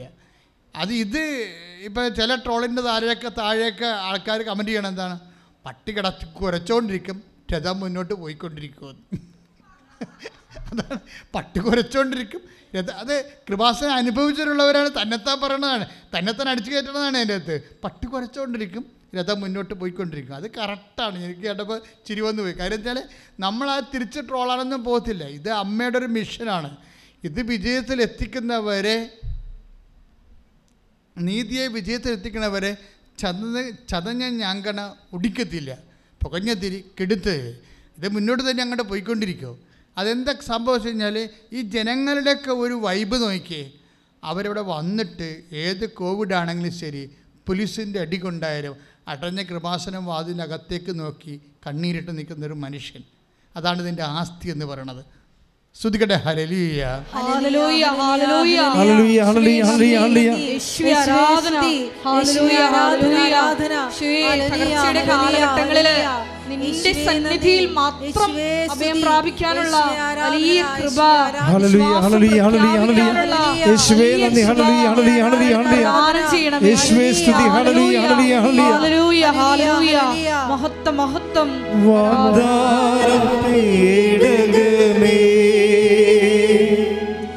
സ്വർഗീയ പൊന്മലരേ കൃപാസനത്തിൻ്റെ അമ്മേ പ്രസാദപരമാതാവേ വാഗ്ദാനപേടകമേ സ്വർഗീയ പൊന്മലരേ കൃപാസനത്തിൻ്റെ അമ്മേ പ്രസാദപരമാതാവേ ആവേ ആവേ ആവേ മരിയ ആവേ ആവേ ആവേ മരിയ ആവേ ആവേ ആവേ മരിയ ആവേ ആവേ ആവേ മരിയ. പരിശുദ്ധ പരമ ദിവ്യകാരുണ്യത്തിന് എന്നേരവും ആരാധനയും സ്തുതിയും പുകഴ്ചയും ഉണ്ടായിരിക്കട്ടെ. അപ്പോഴാ കുഞ്ഞിനെ അവസാനം അവർ പ്രസവിച്ച് കഴിയുമ്പോൾ ആ കുഞ്ഞിന് ഒരു റെസ്പിറേറ്ററി വിഷയം ഉണ്ടാകും, ശ്വാസ തടസ്സങ്ങളൊക്കെ ഉണ്ടാകും. പിന്നെ ഒരു 3 മാസം കഴിയുമ്പോഴാണ് റെസ്പിറേറ്ററി പ്രോബ്ലംസ് ഉണ്ടാകുന്നത്. അതായത് നമ്മളുടെ ജീവിതത്തിലേക്കുണ്ട് മക്കളെ, നിങ്ങളെപ്പോഴും ജീവിതത്തിൻ്റെ സങ്കടങ്ങളെയൊക്കെ അപ്രോച്ച് ചെയ്യേണ്ടത് സഹനത്തിനും സങ്കടത്തിനും ഒരു സുവിശേഷ സമീപനമുണ്ട്. ഞാൻ പറഞ്ഞില്ലേ, money power, muscle power, Marian power. അതുപോലെ തന്നെ സമാന്തരമായിട്ടാണ് സഹനത്തിന്, അതുപോലെ തന്നെ ഒക്കെ എല്ലാം ഒരു സുവിശേഷത്തിൻ്റെ സമീപനമുണ്ട്. ഇവർ വളരെ എക്സ്ട്രാ ആയിട്ടുള്ള സഹനങ്ങളിലൂടെ തന്നെയാണ് പോണത്. വളരെ ആറ്റുനോറ്റ് സ്വപ്നം കണ്ട് പ്രസവിച്ച കുഞ്ഞിന് റെസ്പിറേറ്ററി പ്രോബ്ലമാണ്. അപ്പോൾ നിങ്ങൾക്കത് എന്തുമാത്രം മനസ്സിലാവുമെന്നറിയത്തില്ല. ഞാനതിൻ്റെ സത്യാവസ്ഥ പറയാം. അത് ടൈം ഓഫ് ഡിപ്പോസിറ്റാണത്. എന്ന് വെച്ചാൽ നമ്മൾ പ്രാർത്ഥനകൾ ദൈവത്തിൻ്റെ ഇപ്പം നിങ്ങൾക്ക് സഹനത്തിൻ്റെ സമയമാണെന്ന് വിചാരിച്ചോ. അപ്പോൾ അച്ഛനോട് പറയുമ്പോൾ എന്നോട് നിങ്ങൾ പറഞ്ഞാൽ ഞാനുടനെ നിങ്ങളോട് പറയത്തില്ല. കാരണം നിങ്ങൾ എന്തുമാത്രം ഞാൻ പറയണത് ഉൾക്കൊള്ളാൻ പറ്റുന്ന മാനസികാവസ്ഥയിലാണെന്ന് അറിയാത്തതുകൊണ്ട് ഞാൻ പലരോടും സൈലൻസാണ് കീപ്പ് ചെയ്യണത്. ഞാനൊരു ബ്ലെസ് ചെയ്ത് ശക്തിപ്പെടുത്തി വിടും, പക്ഷേ ഒന്നും മിണ്ടത്തില്ല. കാര്യം കാലാന്തരത്തിൽ അവർ തന്നെ, കർത്താവ് തന്നെ അവരെ തർജ്ജമ ചെയ്ത് കറക്റ്റ് ചെയ്ത് കൊണ്ടുവരണം. കാര്യം ഞാൻ എന്തെങ്കിലും പറഞ്ഞ് ഫുൾ സ്റ്റോപ്പ് ഇട്ട് കഴിഞ്ഞാൽ പിന്നെ നിങ്ങൾ അതാ വഴിക്കായിരിക്കും പിന്നെ നിങ്ങൾ ചിന്തിക്കുകയും ഭാരപ്പെടുകയും ചെയ്യുന്നത്. അതുകൊണ്ട് ഞാൻ ഈശോയ്ക്ക് ചില സമയത്ത് ചിലരെ ഏൽപ്പിച്ചു കൊടുക്കും. കാലാന്തരത്തിൽ അവർ കറക്റ്റ് ചെയ്ത് വരും. ഇപ്പോൾ എന്താ ഈ കുഞ്ഞിന് എന്താ പ്രശ്നം? റെസ്പിറേറ്ററി പ്രോബ്ലമാണ്. ഇപ്പോൾ ഡോക്ടർ വെൻറ്റിലേറ്ററായി ഇപ്പോൾ കൊച്ചു വെൻറ്റിലേറ്ററായെന്ന് എന്നോട് ഞാൻ അറിഞ്ഞാൽ ഞാൻ എന്തായിരിക്കും എൻ്റെ മനസ്സിൽ വിചാരിക്കാൻ പോണത്? ഭാര്യയ്ക്ക് നിന്നും ഭർത്താവിൽ നിന്നും കർത്താവ് പ്രാർത്ഥന സ്വീകരിക്കാൻ തുടങ്ങിയെന്നാണ്. കാര്യം നമ്മൾ ഈ മക്കൾക്ക് വേണ്ടിയുള്ള പ്രാർത്ഥന എന്ന് പറഞ്ഞു കഴിഞ്ഞാൽ ഇടിമിന്നൽ പ്രാർത്ഥനയായിരിക്കും മുഴുവനും, അല്ലേ? അതിൻ്റെ അകത്ത് വെള്ളം ചേർക്കാത്ത പാല് പോലുള്ള പ്രാർത്ഥനയാണ്. നാട്ടുകാർക്ക് വേണ്ടി പ്രാർത്ഥിക്കുമ്പോഴല്ലേ നിങ്ങൾ പ്രാർത്ഥനയെ വെള്ളം ചേർക്കണത്? ഉറങ്ങിയൊക്കെ പ്രാർത്ഥിക്കും, അല്ലേ? പക്ഷെ മക്കൾക്ക് വേണ്ടിയാണ് പ്രാർത്ഥിക്കണമെങ്കിൽ ഇതുണ്ടല്ല, തനി തങ്കമായിരിക്കും അത്. അപ്പോൾ അവിടേക്ക് ഒന്ന് കറയില്ലാത്ത പ്രയർ സ്വീകരിച്ചുകൊണ്ടിരിക്കുകയാണ്. അപ്പം നിങ്ങളുടെയൊക്കെ ഈ സഹന സാഹചര്യങ്ങളിൽ എപ്പോഴും ഓർക്കുക, നിങ്ങൾ അപ്പോൾ പ്രാർത്ഥിക്കേണ്ടത് അതിജീവന പ്രാർത്ഥനയാണ്, നിലനിൽപ്പിന് വേണ്ടിയുള്ള പ്രാർത്ഥനയാണ്. അത് സത്യസന്ധമായ കറക്റ്റ് പ്രാർത്ഥനയായിരിക്കും. അപ്പോൾ മാത്രമേ കറക്റ്റ് അതിജീവന കാലത്ത് മാത്രമേ കറക്റ്റ് പ്രാർത്ഥന വരത്തുള്ളൂ. ബാക്കി നിങ്ങൾ ഒരു 80 കൊല്ലമൊക്കെ ഈ ഭൂമി ജീവിക്കുമായിരിക്കും. പക്ഷേ പകുതി മുക്കാലും വെള്ളത്തേക്കാൾ കൂടുതൽ പാലായിരിക്കും, പാലിനേക്കാൾ കൂടുതൽ വെള്ളമായിരിക്കും പ്രാർത്ഥനയുടെ മുഴുവനും. അങ്ങനെയൊക്കെ വരാം. പക്ഷേ കറക്റ്റ് പ്രാർത്ഥന വരണത് അതിജീവന കാലത്താണ്. അപ്പോൾ അതിജീവന കാലത്ത് ഒരു സ്വർഗസ്ഥനായ പിതാവാണ് ചെല്ലണമെന്നുണ്ടെങ്കിൽ ഓർക്കുക, അത് 916 ആയിരിക്കും മിക്കവാറും പ്രാർത്ഥനയിൽ. ഇവിടേക്കൊന്ന് പ്രാർത്ഥന സ്വീകരിക്കുകയാണ്, കൊച്ചു ഡെസ്പറേറ്റീവാണ്. അപ്പോൾ ഡോക്ടറിനോട് പറഞ്ഞപ്പോൾ ഡോക്ടർ ഇവരോട് പറയും, പിന്നെ ഈ വെന്റിലേറ്ററിൽ നിന്ന് ഉടനെ ഒന്നും കൊണ്ടുപോകാമെന്ന് വിചാരിക്കരുത് കേട്ടാന്ന് പറയും. ഈ കുഞ്ഞിനെ കൊണ്ടുപോയിട്ട് തള്ളക്ക് പാല് കൊടുക്കാനുള്ള കൊതി കൊണ്ടിരിക്കുകയാണ്. എത്ര 6 കൊല്ലമായിട്ട് കിട്ടിയ കുഞ്ഞാണ്, അങ്ങനെ കൊണ്ടുപോകാനൊന്നും പറ്റത്തില്ല. അതൊക്കെ അവളാണെങ്കിൽ ഒരു ശവം പോലെയായി. അപ്പം ആ മനുഷ്യൻ എന്നിട്ട് ഈ കോവിഡ് കാലത്ത് ഇവിടെ വരും, ഭാര്യയെ ആശുപത്രി കിടത്തിയിട്ട് വണ്ടി ഓടിച്ച് ഇവിടെ വരും, ചേട്ടൻ്റെ മോളുമായിട്ട് ഇവിടെ വരും. ഇവിടെ വന്ന് മാതാവിൻ്റെ മുമ്പിൽ നിൽക്കും. അപ്പോഴന്ന് 9 മണിക്കാണ് തുറക്കണത്, കോവിഡ് കാലമല്ലേ. സ്റ്റാഫ് 9 മണിക്ക് വരുമ്പോൾ സ്റ്റാഫിനെ കയറ്റാൻ വേണ്ടി തുറക്കും. എന്നിട്ട് അപ്പോൾ തന്നെ ക്ലോസ് ചെയ്യും. അപ്പോൾ 9 മണിക്കാണ് തുറക്കണത്. ഇയാൾ മനുഷ്യൻ വന്നിരിക്കുന്നത് 7 മണിക്കാണ് രാവിലെ. 7 മണി തൊട്ട് 9 മണി വരെ തുറക്കാൻ വേണ്ടി ഇതിൻ്റെ വാതിക്ക് നിൽക്കും. അപ്പോൾ ഇയാളുടെ അവസ്ഥ കാണുമ്പോൾ വാച്ച്മാൻ തോന്നും. വാച്ച്മാൻ ഇയാളോട് പറയും, ഇവിടെയൊക്കെ അനുവാദം ഇല്ലെങ്കിൽ കുളിക്ക് കൊടുത്തില്ലെങ്കിൽ പുള്ളി പറയും 15 മിനിറ്റ് തരാം, 15 മിനിറ്റ് കയറി മാതാവിനോട് പറഞ്ഞിട്ട് പെട്ടെന്ന് ഇറങ്ങണം. നോക്കി, ഒരു 15 മിനിറ്റ് ഒരു ഉടമ്പടി എടുക്കാതെ മാതാവിനെ കാണാൻ വേണ്ടി വന്ന ആൾക്കാരുടെ ചരിത്രം പറയുകയാണ്. ആ 9:09 തുറന്ന് 9:15 വരെ തുറന്നിട്ട് 15 മിനിറ്റിനുള്ളിൽ പുള്ളിക്കാരൻ കയറി അകത്ത് വന്ന്. ഇപ്പോൾ അന്ന് ഈ അകത്താരും കയറത്തില്ലേ, അത് കാരണം അകത്ത് വന്ന് മാതാവിനെ കണ്ട് എൻ്റെ കുഞ്ഞിൻ്റെ വൈഫിൻ്റെ കാര്യം പറഞ്ഞിട്ട് നേരെ തിരിച്ചു പോകും. തിരിച്ചു പോയി അവർ ചേർത്തലെത്തിയപ്പോൾ തന്നെ ഫോൺ വന്ന്, എന്താണ് ഡോക്ടർ പറഞ്ഞ് കുഞ്ഞിനെ റെസ്പിറേറ്ററി സിംറ്റംസ് മാറിയിട്ടുണ്ട്, കുഞ്ഞിനെ വെന്റിലേറ്ററിൽ നിന്ന് റിലീസ് ചെയ്യാമെന്ന് പറഞ്ഞു. അപ്പം ഇയാൾ ഇവിടെ ഇരുന്ന് വിറക്കാൻ തുടങ്ങുന്നതിൻ്റെ അടുത്ത് കാര്യത്തിലെല്ലാം അയാൾക്കറിയത്തില്ല, ഇത്രയും സ്പീഡാണ് കാര്യമെന്ന് അറിയത്തില്ലല്ലോ. അയാൾ ഡോക്ടർ പറഞ്ഞ് കേട്ടിട്ടല്ലേ പോന്നിരിക്കണത്.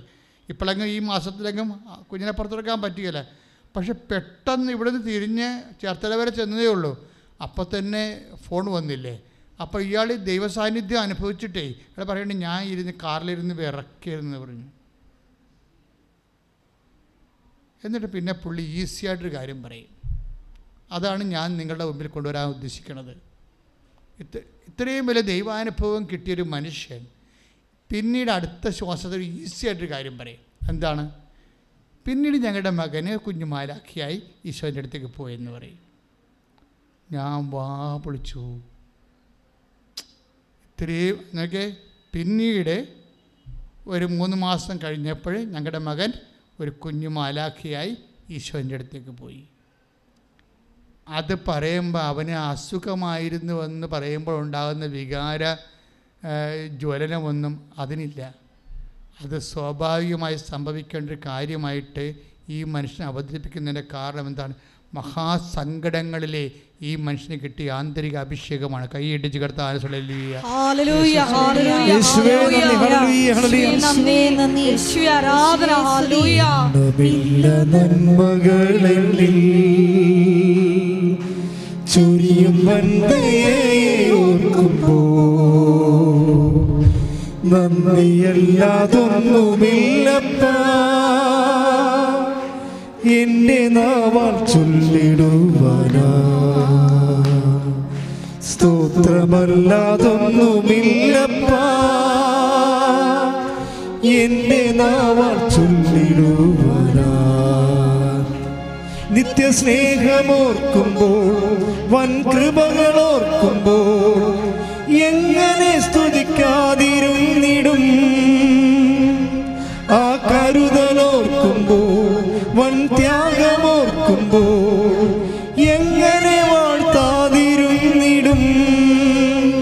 യേശുവേ. പരിശുദ്ധ പരമദിവ്യകാരുണ്യത്തിന് ആരാധനയും സ്തുതിയും പുകഴ്ചയും ഉണ്ടായിരിക്കട്ടെ. അപ്പൊ നമ്മൾ അനിത താമരാക്ഷനെ എന്താ പറഞ്ഞു നിർത്തിയത്? അനിത താമരാക്ഷൻ ഇതേ ഒരു മെൻ്റൽ സ്റ്റേറ്റാണ്. എന്താണ്? അവൾ കുടുംബത്തോടെ ആത്മഹത്യ ചെയ്യുന്നതിന് തീരുമാനിച്ച് സെക്കൻഡുകൾക്കുള്ളിൽ അവൾക്ക് അമ്മ ഒരു ലിങ്ക് കൊടുത്തതാണ് അല്ലേ? കൃപാസനത്തിൽ വരാൻ വേണ്ടി നമ്മൾ മുങ്ങിച്ചാകാൻ പോകുന്നൊരു കയറിട്ട് കൊടുക്കുകയല്ലേ? അതുപോലെ ആ കയറെ പിടിച്ചാണ് ഇവിടെ എത്തിയിരിക്കുന്നത്. ഉടമ്പടി എടുത്തു കഴിഞ്ഞപ്പോൾ അവളെന്താ പറയണത്? എനിക്ക് വല്ലാത്തൊരു ധൈര്യം തോന്നിയെന്ന്. ആരാണ്? അതാണ് ഈ ഉടമ്പടിയുടെ പ്രത്യേകത. എന്ന് വെച്ചാൽ ഇപ്പോൾ അടൂരത്തെ റോയ് എന്താ പറയണത്? അവൻ 3 മാസം കഴിഞ്ഞപ്പോൾ ഒരു കുഞ്ഞു മാലാഖിയായി ഈശോൻ്റെ അടുത്തേക്ക് ചെന്ന് പോയി. അത് ലാഘവത്തോടെ അവൻ്റെ ജീവൻ നിലനിർത്താൻ വേണ്ടി എന്ത് കണ്ണീരിട്ട് പ്രാർത്ഥിച്ച മനുഷ്യനാണല്ലേ? ഇത്രയും ഇതിനാണ് ആന്തരിക അഭിഷേകം എന്ന് പറയുന്നത്. ആത്മധൈര്യവും ആന്തരിക അഭിഷേകവും ദൈവത്തിൻ്റെ ഉടമ്പടി പ്രകാരമുള്ള സാന്നിധ്യത്തിൻ്റെ ഉറപ്പിൻ്റെ അടയാളമാണ്. കൈയിടിച്ച് കർത്താവേ ഹല്ലേലൂയ.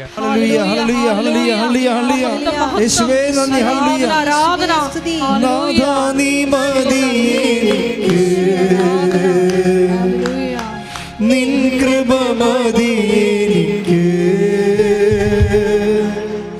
നാഥാ നീ മതി എനിക്ക്, നിൻ കൃപ മതി എനിക്ക്. ഈ മരുയാത്രയതിൽ തിരുകൃപ മതി എനിക്ക്. ഈ മരുയാത്രയതിൽ തിരുകൃപ മതി എനിക്ക്. പരിശുദ്ധ പരമദിവ്യകാരുണ്യത്തിന് ആരാധനയും സ്തുതിയും പുകഴ്ചയും ഉണ്ടായിരിക്കട്ടെ. So what is our point? എന്താണ് നമ്മളിത് കൊണ്ട് ഉദ്ദേശിക്കുന്നത്? അതായത് നീ ഒരു ദൈവ വാഗ്ദാനം പ്രാപിച്ച്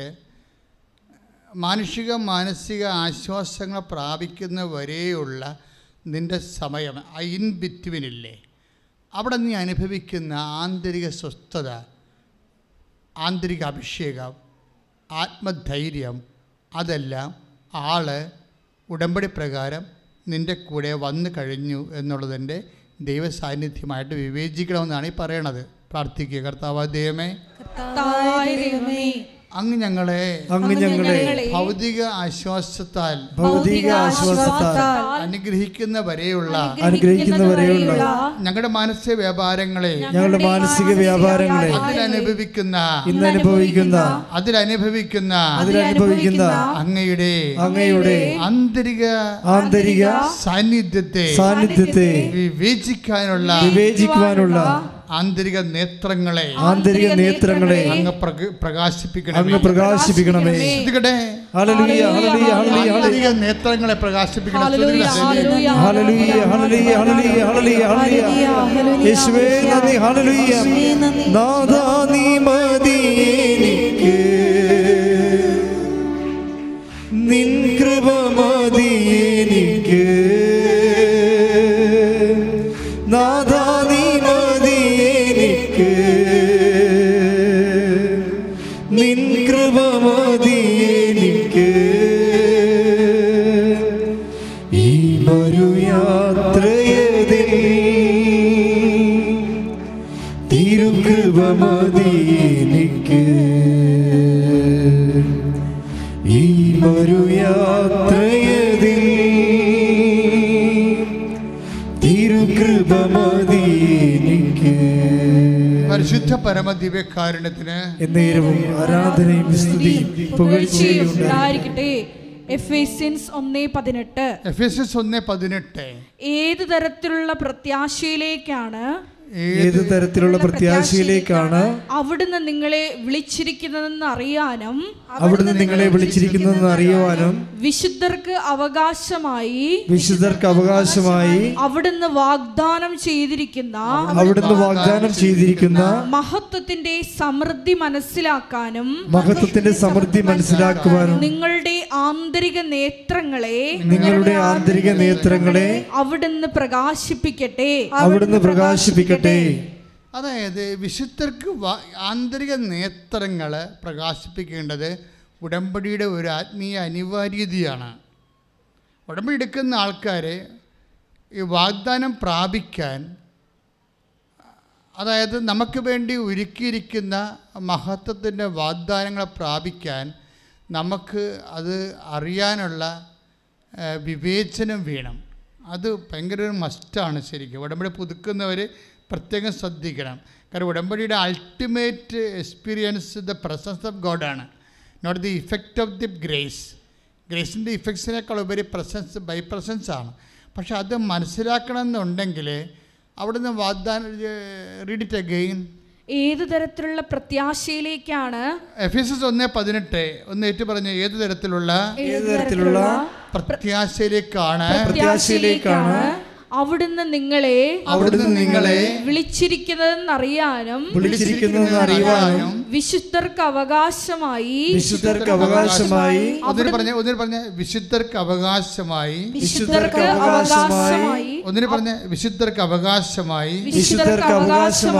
വിശുദ്ധരെന്ന് പറഞ്ഞ ആരാണെന്നറിയാവോ? ചാവറക്കരിയാക്കാശനും യുപ്രസ്യാമയും മാത്രമല്ല, വിശ്വാസികളെ മുഴുവനും വിശുദ്ധരെന്നാണ് ബൈബിൾ പറയണത്. വിശുദ്ധർക്ക് അവകാശം എന്ന് പറയുമ്പോൾ വിശ്വാസികൾക്ക് അവകാശം എന്നാണ് പറഞ്ഞ്, വിശ്വാസികൾക്ക് അവകാശമായി അവിടുന്ന് വാഗ്ദാനം ചെയ്തിരിക്കുന്ന മഹത്വത്തിന്റെ സമൃദ്ധി മനസ്സിലാക്കാനും നിങ്ങളുടെ ആന്തരിക നേത്രങ്ങളെ അവിടുന്ന് പ്രകാശിപ്പിക്കട്ടെ. അപ്പൊ വിശ്വാസികൾക്ക് വാഗ്ദാനം ചെയ്തിരിക്കുന്ന മഹത്വത്തിന്റെ സമൃദ്ധി, the plenitude of the grace, മഹത്വത്തിന്റെ സമൃദ്ധിയാണ്. അത് മനസ്സിലാക്കാൻ എന്ത് ചെയ്യണം? ആന്തരിക നേത്രങ്ങളെ പ്രകാശിപ്പിക്കണം. ഇതൊരു നിങ്ങൾ കൈ നെഞ്ചത്ത് വെച്ച്, ഇടത് നെഞ്ചത്ത് വെച്ച് പ്രാർത്ഥിക്കുക. കർത്താവേ, വിശുദ്ധർക്ക് അവകാശമായി അങ്ങൊരുക്കിയിരിക്കുന്ന മഹത്വത്തെ മനസ്സിലാക്കാൻ എൻ്റെ ആന്തരിക നേത്രങ്ങളെ പ്രകാശിപ്പിക്കണം. അപ്പൊ ഇത് നിരന്തരമായ പ്രാർത്ഥനയിലൂടെയും ദൈവ സംസർഗത്തിലൂടെയും ഒക്കെയാണ് ഈ ആന്തരിക നേത്രങ്ങളെ പ്രകാശിക്കുന്നത് കൊണ്ടാണ്. ആന്തരിക നേത്രം പ്രകാശിച്ചപ്പോൾ ഈ റോയ് എന്താ കണ്ടത്? റോയ് കണ്ടത് ഇതാണ്, ഇനി ഞങ്ങൾക്ക് തീർത്ഥാടന ഉടമ്പടി എടുക്കാതെ തന്നെ അമ്മ കുഞ്ഞിനെ തന്നില്ലേ, ഓൺലൈൻ ഉടമ്പടി. അപ്പോൾ ഞങ്ങൾക്കതൊരു ഉറപ്പാണ്. അപ്പോൾ ഞങ്ങൾ തീർത്ഥാടന ഉടമ്പടി എടുക്കുമ്പോൾ അമ്മ തീർച്ചയായിട്ടും മരിക്കാത്ത കൊച്ചിനെ ഞങ്ങൾ കൈ വെച്ച് തരും. അതാണ് വിശുദ്ധർക്ക് അവകാശമായി. ഒന്ന് വായിച്ചേ, വിശുദ്ധർക്ക് അവകാശമായി വിശ്വാസികൾക്ക് അവകാശമായി അവിടുന്ന് വാഗ്ദാനം ചെയ്തിരിക്കുന്ന മഹത്വത്തിന്റെ സമൃദ്ധി മനസ്സിലാക്കാനും നിങ്ങളുടെ ആന്തരിക നേത്രങ്ങളെ അവിടുന്ന് പ്രകാശിപ്പിക്കട്ടെ. അപ്പൊ ഈ റോയ് അത് പറയുന്നുണ്ട്. കാര്യം നിനക്ക് അയാൾ പറയണത് എന്താണ്? ഒരു വ്യത്യാസമില്ല, സന്തോഷത്തോടെ പറയുകയാണ്. 3 മാസം കഴിഞ്ഞപ്പോൾ ഒരു കുഞ്ഞു മാലാഖിയായി അവൻ ഈശോൻ്റെ അടുത്ത് പോയി. അപ്പം ഞാൻ ചിന്തിച്ചു, ഓൺലൈൻ ഉടമ്പടി എടുത്തപ്പോൾ തന്നെ ദൈവം ഞങ്ങൾക്കൊരു കുഞ്ഞിനെ തന്നില്ലേ, അപ്പം അങ്ങനെ തീർത്ഥാടന ഉടമ്പടി എടുത്തു കഴിഞ്ഞാൽ തീർച്ചയായിട്ടും ഞങ്ങൾക്ക് മരിക്കാത്ത കുഞ്ഞിനെ ദൈവം തരും. അതെന്താണ്?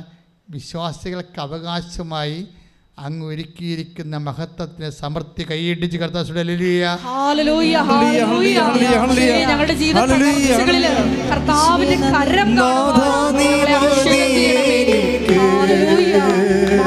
മഹത്വം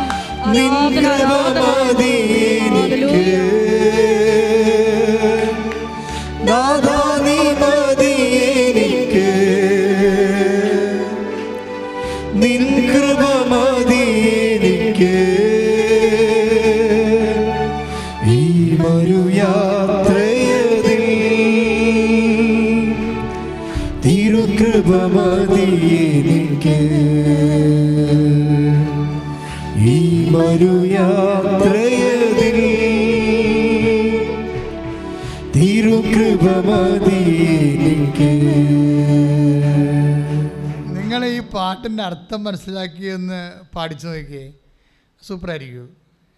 അതായത് നാഥ നീ മതി എനിക്ക്, പിന്നെന്താണ് നിൻ കൃപ. 2 കൊറിന്ത്യൻസ് 12:9 പറയണത്. Your grace is sufficient for me, അതാണ് ഈ പറയണത്. ഇങ്ങനെയുള്ള സകല കാലഘട്ടങ്ങളിൽ what we need actually the grace of God. അത് ഗ്രേസ് എങ്ങനെ വന്നതാണ്? ഈ ഗ്രേസ് എങ്ങനെ വന്നതാണ്? അവൻ്റെ പീഡാനുഭവത്തിലൂടെ ദൈവത്തിൻ്റെ പ്രസാദമായി ലഭിച്ചതാണ്. ഞാൻ തിരഞ്ഞെടുത്ത എൻ്റെ ദാസൻ, എൻ്റെ ആത്മാവ് പ്രസാദിച്ചതിൻ്റെ പ്രിയപ്പെട്ടവൻ, അവൻ്റെ മേൽ എൻ്റെ ആത്മാവിനെ ഞാൻ അയക്കും. അപ്പോഴെന്താണ് പ്രസാദം? അപ്പൻ്റെ പ്രസാദം എങ്ങനെ വന്നതാണ്? ഈ ദാസൻ മരണത്തോളം തന്നെ താഴ്ത്തിയപ്പോഴുണ്ടായ അപ്പൻ്റെ പ്രസാദമാണ് the power of God, so called grace. കൈയിടിച്ച് കർത്താൻ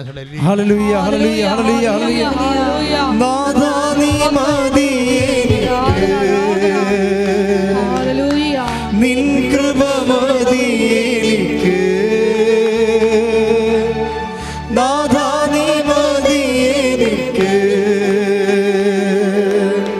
നിൻ കൃപ മതി എനിക്ക്. ഈ ഒരു യാത്രയതിൽ തിരുകൃപ മതി എനിക്ക്. ഈ ഒരു യാത്രയതിൽ തിരുകൃപ മതി എനിക്ക്. പരിശുദ്ധ പരമദിവ്യകാരുണ്യത്തിന് ആരാധനയും സ്തുതിയും പുകഴ്ചയും ഉണ്ടായിരിക്കട്ടെ. മഹത്വത്തെ റോയ്ക്ക് കാണിച്ചു കൊടുത്തു, മനസ്സിലായില്ലേ? മഹത്വത്തെ കാണിച്ചു കൊടുത്തുകൊണ്ടാണ് അവന് അതിൻ്റെ ആവിയും, കുഞ്ഞു മരിച്ചതിൻ്റെ ആവിയും പൊള്ളലും അനുഭവിക്കാതെ വന്നത്. ഇപ്പം എന്താ പ്രശ്നം വെച്ച് കഴിഞ്ഞാൽ ഉടമ്പടിയിൽ എന്തുമാത്രം വാഗ്ദാനങ്ങളാണല്ലേ. ഇപ്പം റോയി അഗ്നിയിലൂടെ നടക്കുകയാണ് അല്ലേ, നമ്മുടെ ഐസയ 43:2 നടക്കുകയാണ്. എന്താണ്? നീ അഗ്നിയിലൂടെ നടക്കും. പറഞ്ഞേ, നീ അഗ്നിയിലൂടെ നടക്കും, അഗ്നി നിന്നെ വിഴുങ്ങത്തില്ല. അപ്പൊ കല്യാണം കഴിച്ച 6 കൊല്ലമായിട്ട് അവസാനം കൊച്ചിനെ കിട്ടുന്ന കൊച്ചു മരിക്കണവരെയും മരിച്ചു കഴിഞ്ഞും ഇവനെന്താ ചെയ്യണത്? അവൻ ഈ തീയിലൂടെ യാത്ര ചെയ്യുകയാണ്. പക്ഷേ ഇപ്പം എന്താ സംഭവിച്ചിരിക്കുന്നത്? അഗ്നി അവനെ വിഴുങ്ങണില്ല. ആ കുഞ്ഞ് മരിച്ചിട്ട് പോലും അതിൻ്റെ ആവിയും പുകയും അവൻ അനുഭവിക്കാത്ത ആന്തരിക അഭിഷേകം കിട്ടിയിരിക്കുകയാണ്. ഇതാണ് ഈ ആന്തരിക അഭിഷേകം എന്ന് പറയുന്നത്. ഇതൊരു വിശ്വാസിക്ക് കിട്ടിയ വാഗ്ദാനമാണ്. ക്രിസ്തുവിലെ കളകളഞ്ഞാണെന്ന് നീ വിശ്വസിക്കണമെങ്കിൽ നിനക്ക് ഈ അഭിഷേകം നിന്റെ അവകാശമാണ്. പ്രാർത്ഥിക്കുക, കർത്താവായ ദൈവമേ, ആന്തരിക അഭിഷേകത്തെ ഞങ്ങൾക്ക് ലഭിക്കാതിരിക്കുന്ന മഹത്വത്തോട് തുലനം ചെയ്യുമ്പോൾ ഇന്നത്തെ കഷ്ടതകള് തുലോ നിസ്സാരമാണെന്ന് വെളിപ്പെടുത്തുന്ന ദൈവിക പദ്ധതിയെ തൊട്ടറിയാൻ കർത്താവേ ഞങ്ങളിലേക്കും ആന്തരിക അഭിഷേകം ചൊരിയണം. ശ്രദ്ധിക്കട്ടെ.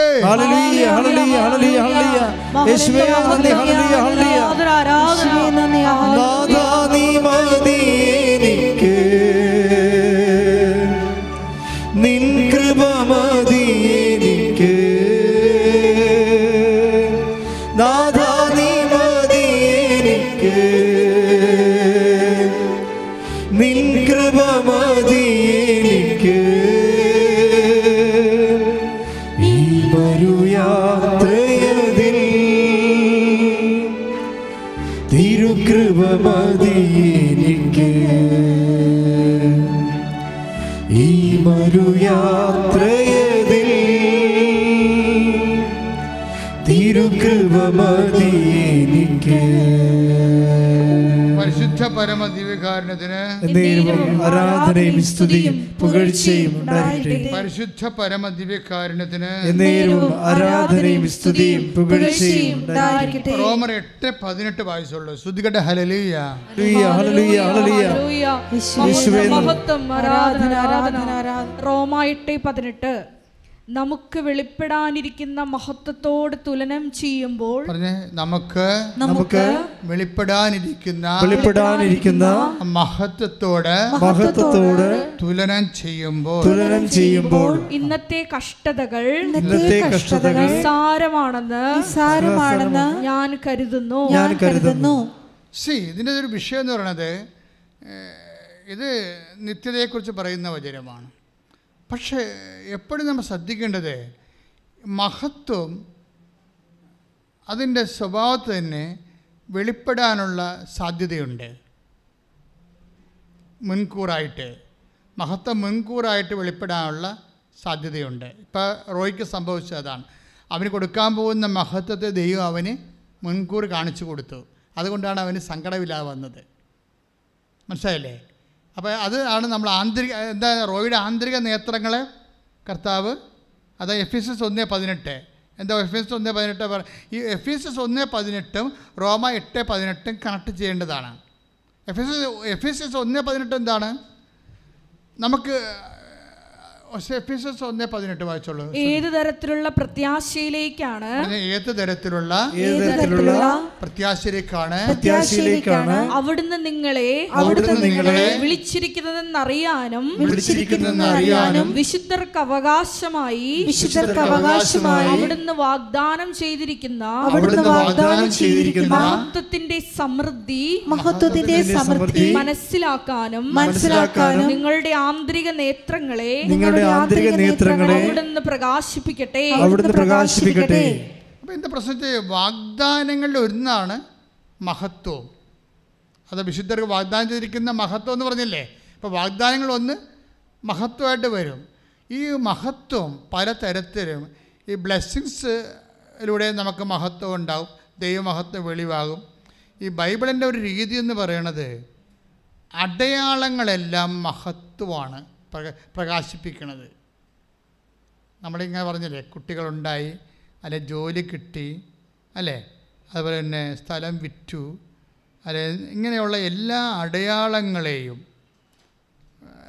മരിയം പെർസ്പെക്റ്റീവിൽ ഈ അടയാളങ്ങൾ കാണിച്ചുകൊണ്ട് ദൈവത്തിനെ മഹത്വം വെളിവാക്കുന്നതിൻ്റെ മാധ്യസ്ഥം മറിയത്തിൻ്റെതാണ്.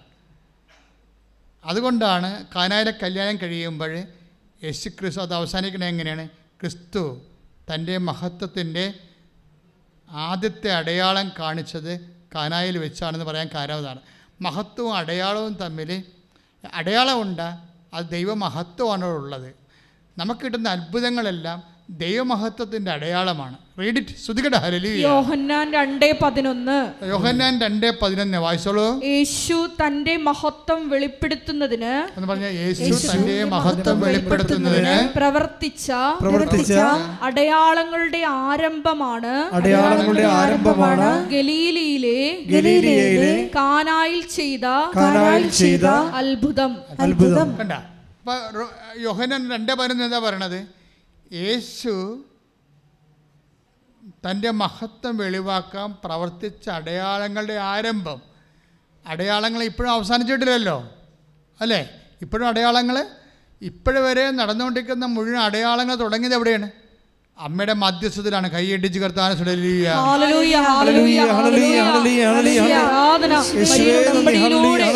വിഷയങ്ങളില് സമയബന്ധിതമായി ഇടപെടുന്ന മാതൃവാത്സല്യത്തിന് ഞങ്ങൾ നന്ദി പറയുന്നു. ഈ അടയാളം ദൈവം, ഈ മഹത്വത്തിനൊരു പ്രത്യേകത എന്ന് വെച്ച് കഴിഞ്ഞാൽ ഇത് മുൻകൂട്ടി വെളിപ്പെടുത്തുമ്പോഴാണ് ആന്തരിക അഭിഷേകം ഉണ്ടാകണത്.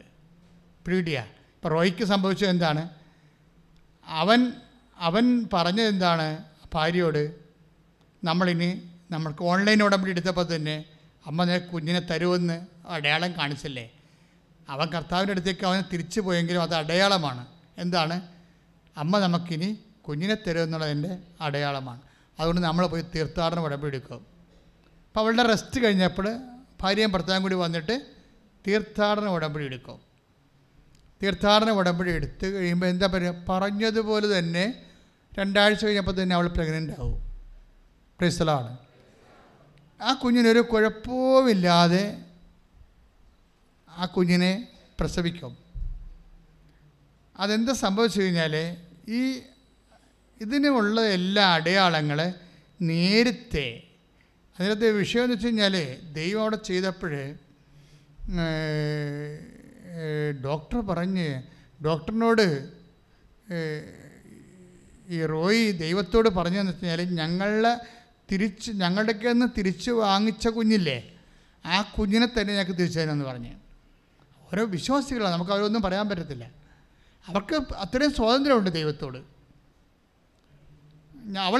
ഇവള് 10 മാസം അതിനെ ചുമന്ന് അതിൻ്റെ പുറകെ നടന്നതല്ലേ, ഞാനും കുറേ പ്രാർത്ഥിച്ച് അതിൻ്റെ കൂടെ നിന്നതല്ലേ, അതുകൊണ്ട് ഞങ്ങൾക്ക് ആ കുഞ്ഞിനെ തന്നെ തരണമെന്ന് പറഞ്ഞു. വേറെയാണ് കുഞ്ഞിനെ അവൾ പ്രഗ്നൻ്റായി കഴിഞ്ഞപ്പോൾ പിന്നെ ഇവൻ പറഞ്ഞത്, ഞങ്ങളൊക്കെ ഒന്ന് നീ വാങ്ങിച്ച കുഞ്ഞിനെ തന്നെ ഞങ്ങൾക്ക് തിരിച്ചു തരണമെന്ന് പറഞ്ഞു. എൻ്റെ ദൈവമേ, അവനൊരു വിശ്വാസം കൊണ്ട് അങ്ങനെ പറഞ്ഞതാണ്. പക്ഷേ ഈ കുഞ്ഞ് ജനിച്ചു കഴിഞ്ഞിട്ട് അതിൻ്റെ ബ്ലഡ് ഗ്രൂപ്പ്, അവൻ്റെ വെയിറ്റ്, അവൻ്റെ മുടിയുടെ ചുരുളൻ നിറം, അതുപോലെ തന്നെ അവൻ്റെ അലർജികൾ നിലവാരം എല്ലാം ആദ്യത്തെ കുഞ്ഞിനെ തന്നെയാണ്. നമ്മൾക്ക് മനസ്സിലാക്കേണ്ടത്, നിന്നെ ദൈവത്തിന് ഏത് വിധേനയും സഹായിക്കാൻ പറ്റും. ക്ലിയർ അല്ലേ? ഏത് വിധേനയും. ഇപ്പം അനിതയുടെ സാക്ഷ്യത്തിലേക്ക് നമ്മൾ തിരിച്ചു വരികയാണ്. അനിതയ്ക്ക് സംഭവിക്കുന്നത് എന്താ? അനിതയ്ക്ക് സംഭവിക്കുന്നത്, ഈ ഉടമ്പടി എടുത്ത് ഒരാഴ്ച കഴിഞ്ഞപ്പോൾ അനിതയുടെ പഴയ ക്ലാസ്സിൽ പഠിച്ച ഒരു ഫ്രണ്ട്, ആ സ്റ്റോറി ഭയങ്കര രസമാണ്. അനിതയുടെ ലൈഫിലേക്ക് അറിയാം എന്താ സംഭവിച്ചതെന്ന്. ഇനി ഉടമ്പടി ഇനിയിപ്പോൾ അപ്പോൾ അവൾക്ക് വന്ന മാറ്റം എന്താണ്? അവൾ ഉടമ്പടി എടുത്ത് ദൈവത്തിൻ്റെ മകളായി, ആ കുടുംബത്തോളം ദൈവത്തിൻ്റെ മകളായി. അത് രസമുണ്ടെന്ന് വെച്ച് കഴിഞ്ഞാൽ ആദ്യത്തെ 3 ദിവസമൊക്കെ ഈ ബ്രെയിനൊക്കെ ഡാമേജായി ഓർമ്മയില്ലാതൊക്കെ കിടക്കുന്ന ഭർത്താവില്ലേ, അയാൾ ആദ്യമൊക്കെ അയാളുടെ ഒരു അവസ്ഥയിൽ പിടിച്ചു നിൽക്കാൻ വേണ്ടി അയാളും ഭാര്യയും കുഞ്ഞുങ്ങളും കാണിക്കുന്ന അവരുടെ വിശ്വാസത്തിനല്ലല്ലോ അത്.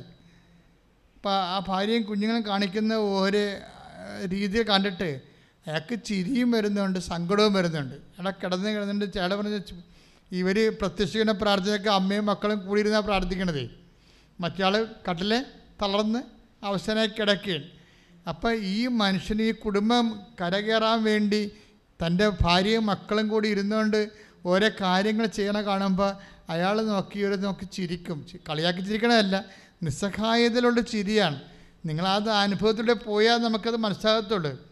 പക്ഷെ 3 ദിവസം കഴിഞ്ഞപ്പോൾ അയാളും പ്രത്യക്ഷീകരണ പ്രാർത്ഥന ഈ കട്ടിലേക്ക് കിടന്നുകൊണ്ട് ചെല്ലാൻ തുടങ്ങി. 3 ദിവസം അങ്ങനെ ഒരു അഭിഷേകം പുള്ളിക്ക് കിട്ടി. പ്രത്യക്ഷീകരണ പ്രാർത്ഥന ചെല്ലാനുള്ള ഓർമ്മയില്ലാതെ മലവൊക്കെ പോണ ഒരാളാണ്. നിങ്ങൾ ഓർക്കണം, ആ മനുഷ്യൻ അവിടെ കിടന്ന് ആ കുരിശെ കിടന്ന് ആ മനുഷ്യൻ ചെല്ലുകയാണ് പ്രാർത്ഥന. എല്ലാ ഓർമ്മയും ആരോഗ്യവും ഉള്ളവൻ ഉടമ്പടി എടുത്തിട്ട് പ്രത്യക്ഷീകരണ പ്രാർത്ഥന മറന്നു പോയാൽ അവനെ ദൈവം എന്തെന്ന് വിളിക്കേണ്ടി വരും. ഇത് കേൾക്കണം നിങ്ങൾ. ഈ മനുഷ്യന് ഓർമ്മയില്ലായിരുന്നിട്ട് അദ്ദേഹം ഇവിടെ കണ്ടിട്ടില്ല, എന്താണെന്ന് പോലും അറിയത്തില്ല. ദൈവത്തിന് തൊടാനുള്ള അവസാനത്തെ ഒരു പിടിവള്ളി പോലെ എൻ്റെ മക്കളും ഭാര്യയും കൂടി ഇരുന്ന് ചെല്ലണം ഈ പ്രാർത്ഥന. ആ മനുഷ്യൻ കിടന്നുകൊണ്ട് ചെല്ലുകയാണ്. ചെല്ലി ഒരാഴ്ച കൂടി 3 ദിവസം കൂടി കഴിഞ്ഞപ്പോൾ ഈ അനിത തൻ്റെ കൂടെ 10ാം ക്ലാസ്, ഇവിടെ 10ാം ക്ലാസ് വരെ പഠിച്ചതാണ്. പിന്നെ പൈസ ഇല്ലാതെ കൊണ്ട് പഠിച്ചില്ല. പക്ഷെ അവൾ ബ്രില്യൻ്റ് ആണെന്നുള്ളത് അവളുടെ വർത്തമാനം കേൾക്കുമ്പോൾ അറിയാം.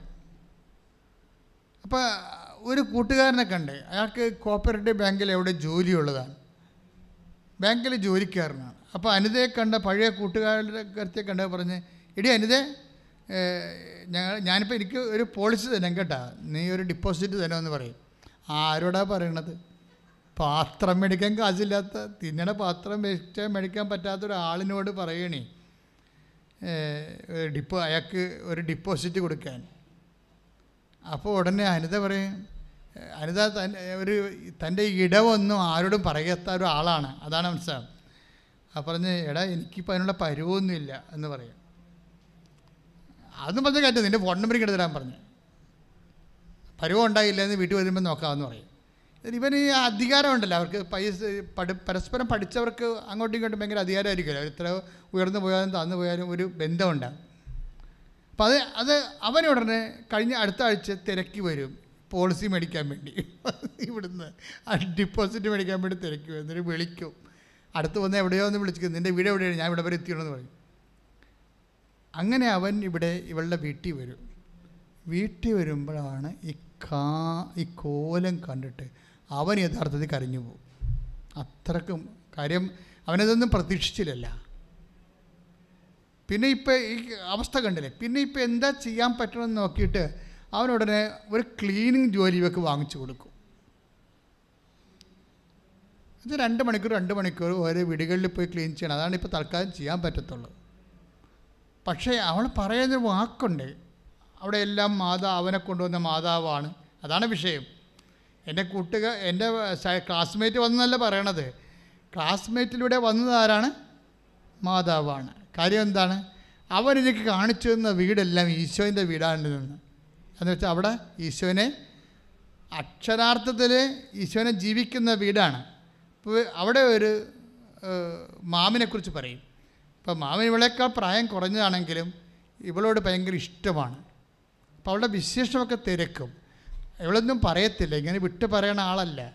പക്ഷേ മകൾ വന്ന് വീട്ടിൽ നീ എൻ്റെ മകളെന്ത് ചെയ്യുമെന്ന് പറയുമ്പോൾ പറയും, മകളെ ഫീസ് അടക്കാൻ പറ്റാതെ വന്ന് വീട്ടിൽ നിൽപ്പുണ്ടെന്ന് പറയും. അപ്പോൾ മാം പിന്നെ കുഞ്ഞിനെക്കുറിച്ച് ചോദിക്കും. അവൾക്ക് 1,70,000 രൂപ വേണം. 1,70,000 രൂപ വേണം അവളുടെ ഫീസ് അടക്കണമെങ്കിൽ. അതുടനെ പറഞ്ഞാൽ അവളോട് ഇങ്ങനെ പറ, അവളുടെ ബാങ്ക് ഡീറ്റെയിൽസ് തരാൻ പറഞ്ഞു. അപ്പോൾ ഈ ബാങ്ക് ഡീറ്റെയിൽസിലേക്ക് മാം ഈ 7,70,000 രൂപ പെട്ടെന്ന് കൊടുക്കും. അപ്പോൾ ഒരു വിഷയം പോകണത്, ഇവരൊക്കെ നേരത്തെ ജീവിച്ചിരുന്ന ആൾക്കാരാണല്ലേ. മാതാവ് ലിങ്ക് ചെയ്യണ കണ്ട നിങ്ങൾ മനസ്സിലാക്കണം. അങ്ങനെയാണ് നിങ്ങളിവിടെ മാമിൻ്റെ വായിട്ട് നോക്കിയിരിക്കരുത്, മാതാവിനെ നോക്കിക്കൊണ്ടിരിക്കണം. അതായത് ഇവരെല്ലാം നേരത്തെ ഉണ്ടായിരുന്ന ആൾക്കാരാണ്. അമ്മ ഇതെങ്ങനെയാണ് ലിങ്ക് ചെയ്യണമെന്ന് നോക്കി. ഒരു ഉടമ്പടിയുടെ സഞ്ചാരം നിങ്ങൾ ശ്രദ്ധിക്കണം. അത് കഴിഞ്ഞപ്പോൾ പിറ്റേ ആഴ്ച ഇവർ കൂട്ടുകാരെല്ലാം വിളിച്ചുകൊണ്ട് ഇവൻ തിരിച്ചു വരും. അവിടെ പഴയ ക്ലാസ്മേറ്റ് അല്ലേ, ഇങ്ങനെ പ്രളയം കയറി വീടെല്ലാം നഷ്ടപ്പെട്ട് ഭർത്താവ് വണ്ടി ഇടിച്ച് ജീവിക്കാൻ നിവൃത്തിയില്ലാത്ത ഒരവസ്ഥ കിടക്കുന്നത്. അവിടെ കൂട്ടുകാരെ എല്ലാം വിളിച്ചുകൊണ്ട് വരും. പണ്ട് 10ാം ക്ലാസ് പഠിച്ച പിള്ളേരെല്ലാം വിളിച്ചുകൊണ്ട് വരും. അവരൊക്കെ ഇപ്പോൾ ഉദ്യോഗസ്ഥന്മാരാണ് പലരും. ഒത്തിരി പേര് നല്ല വരുമാനമുള്ളവരാണ്. അവരെങ്ങനെ വരുന്നത്? അവരിവളുടെ വീട് 3 മുറിയും വാരവും സിറ്റൗട്ടും എല്ലാം ഉള്ളൊരു മുറിയുടെ സ്കെച്ച് എൻജിനീയറിനെ കൊണ്ട് വരപ്പിച്ചുകൊണ്ട് വരികയാണ്. പറഞ്ഞത് ഇതാണ് നിൻ്റെ വീടെന്ന് പറയും. ഒരാഴ്ച കഴിഞ്ഞപ്പോൾ തറക്കല്ലിട്ട് കൊടുത്തിട്ട് വീട് പകുതി മുക്കാലും കഴിഞ്ഞിപ്പോൾ പെട്ടെന്ന്.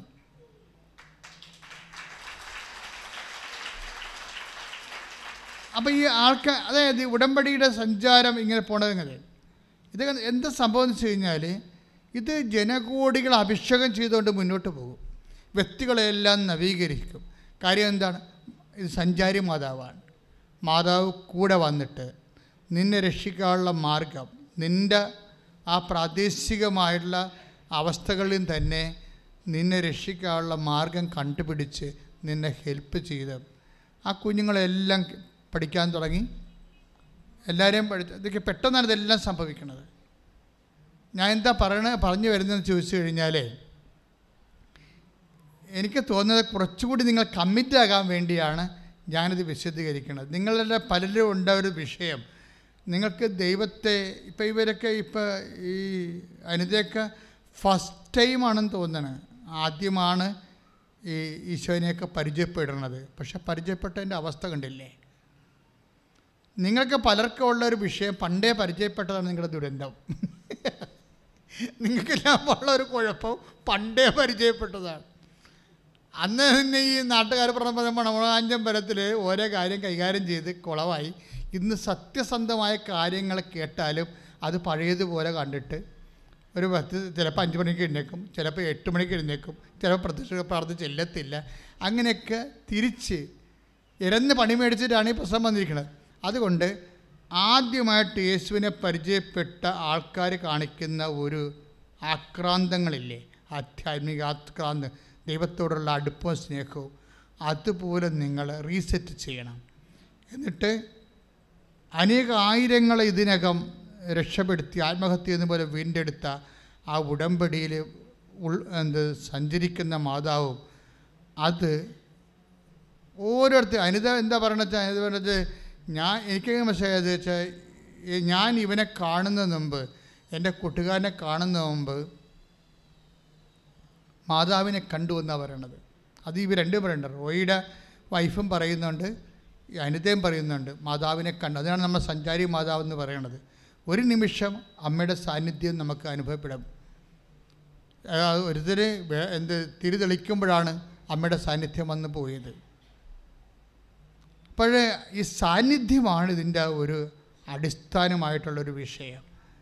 അത് അച്ഛൻ സാന്നിധ്യത്തെക്കുറിച്ച് നേരത്തെ ഒത്തിരി പറഞ്ഞിട്ടുണ്ട്. അത് നിങ്ങൾ നോക്കിയെടുത്തിട്ട് നിങ്ങളുടെ ഇപ്പോഴത്തുള്ള ആവശ്യം പോലെ തന്നെ നിങ്ങൾ ദൈവത്തിരുസന്നിധി സമർപ്പിക്കേണ്ട വിഷയമാണ്. അമ്മേ, എനിക്ക് അമ്മയെ തൊടണം, അമ്മേ എനിക്ക് കാണണം എന്ന് പറഞ്ഞ് പ്രാർത്ഥിച്ച് സുവിശേഷ വിഹിതമായ ജീവിത വിശുദ്ധിയിലൂടെ ഉടമ്പടി ഇഹത്തിലും പരത്തിലും മഹത്വം പ്രാപിക്കാൻ ദൈവത്തിൻ്റെ സംവിധാനമാണെന്നുള്ള ആ ഒരു ബോധത്തിൽ അതിലേക്ക് ദൈവമാണ് നിങ്ങളെ കൊണ്ടുവന്നിരിക്കണം എന്നുള്ള വളരെ വലിയ ഒരു അറിവിൽ നിങ്ങൾ വിജയിച്ച് അതിൽ ഉടമ്പടിയുടെ എല്ലാ കാര്യങ്ങളും സത്യസന്ധമായി നിറവേറ്റി നിങ്ങൾ ദൈവത്തെ പ്രാപിക്കാൻ പരിശുദ്ധ അമ്മയിലൂടെ സഹായിക്കട്ടെ എന്ന് പ്രാർത്ഥിച്ചുകൊണ്ട് സ്തുതിക്കട്ടെ. ഹല്ലേലൂയ, ഹല്ലേലൂയ, ഹല്ലേലൂയ, ഹല്ലേലൂയ, ഹല്ലേലൂയ, ഹല്ലേലൂയ. യേശുവേ നന്ദി, ഹല്ലേലൂയ, ഹല്ലേലൂയ, ഹല്ലേലൂയ, ഹല്ലേലൂയ. യേശുവേ നന്ദി, യേശുവേ ആരാധന, ഹല്ലേലൂയ. മഹത്വം, മഹത്വം. എല്ലാവരും എഴുന്നേൽക്കുക, ആരാധന, ആരാധന. എല്ലാവരും എഴുന്നേൽക്കുക. രോഗസൗഖ്യ പ്രാർത്ഥനയുടെ സമയമാണ്. സ്തുതിക്കട്ടെ. ഹല്ലേലൂയ, ഹല്ലേലൂയ, ഹല്ലേലൂയ. മഹത്വം, മഹത്വം. യേശുവേ നന്ദി, യേശുവേ സ്തുതി. ഹല്ലേലൂയ, ഹല്ലേലൂയ, ഹല്ലേലൂയ, ഹല്ലേലൂയ, ഹല്ലേലൂയ, ഹല്ലേലൂയ, ഹല്ലേലൂയ. ഞങ്ങളുടെ രോഗാവസ്ഥകളെ നീ ഏറ്റെടുക്കണമേ എന്ന് പ്രാർത്ഥിക്കുന്നു. ഹല്ലേലൂയ, ഹല്ലേലൂയ, ഹല്ലേലൂയ, ഹല്ലേലൂയ, ഹല്ലേലൂയ. യേശുവേ ആരാധന, ആരാധന. ഇതുവരെ കൃപാസനത്തിൽ വന്ന് ഉടമ്പടി എടുത്ത് പോയിട്ടുള്ള എല്ലാ മക്കളെയും ദിവികാരുടെ സന്നിധിയിൽ സമർപ്പിച്ച് പ്രാർത്ഥിക്കുന്നു. അമ്മയുടെ പ്രത്യക്ഷീകരണത്തിന്റെ സാക്ഷികളായി ആ മക്കളെ ഉയർത്തണമേ എന്ന് പ്രാർത്ഥിക്കുന്നു. ഹല്ലേലൂയ, praise the Lord. Praise the Lord.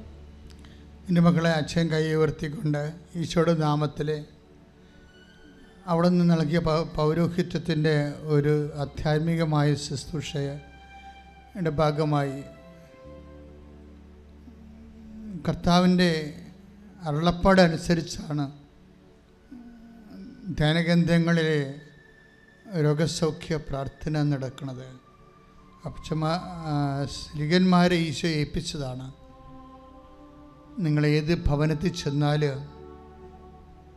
ആ ഭവനത്തെ ആശീർവദിക്കണം, അവിടെയുള്ള രോഗികളെ സുഖപ്പെടുത്തണം. ആദിമസഭയിലും അതുതന്നെയാണ് സഭ അനുവർത്തിച്ചത്. നിങ്ങൾ രോഗിയാകുമ്പോൾ സഭാപുരോഹിതനെ വിളിച്ചുകൊണ്ട് വരിക, അവർ വന്നവനെ സൈത്ത് പൂശി പ്രാർത്ഥിക്കട്ടെ എന്ന്. ഇപ്പം സൈത്ത് പൂശണത് ആദ്യകാലം മുതലുള്ള ദൈവികമായ നടപടിയാണ്. ഇപ്പം കഴിഞ്ഞ ദിവസങ്ങളിലൊരു സാക്ഷി ഉണ്ടായില്ലേ, അച്ഛൻ്റെ അടുത്ത് വന്നപ്പോൾ എൻ്റെ സൈത്ത് എൻ്റെ കയ്യെ തേച്ച് തന്ന് ഞാനത് കൊണ്ടുപോയി എൻ്റെ വയറിൽ പെരട്ടി.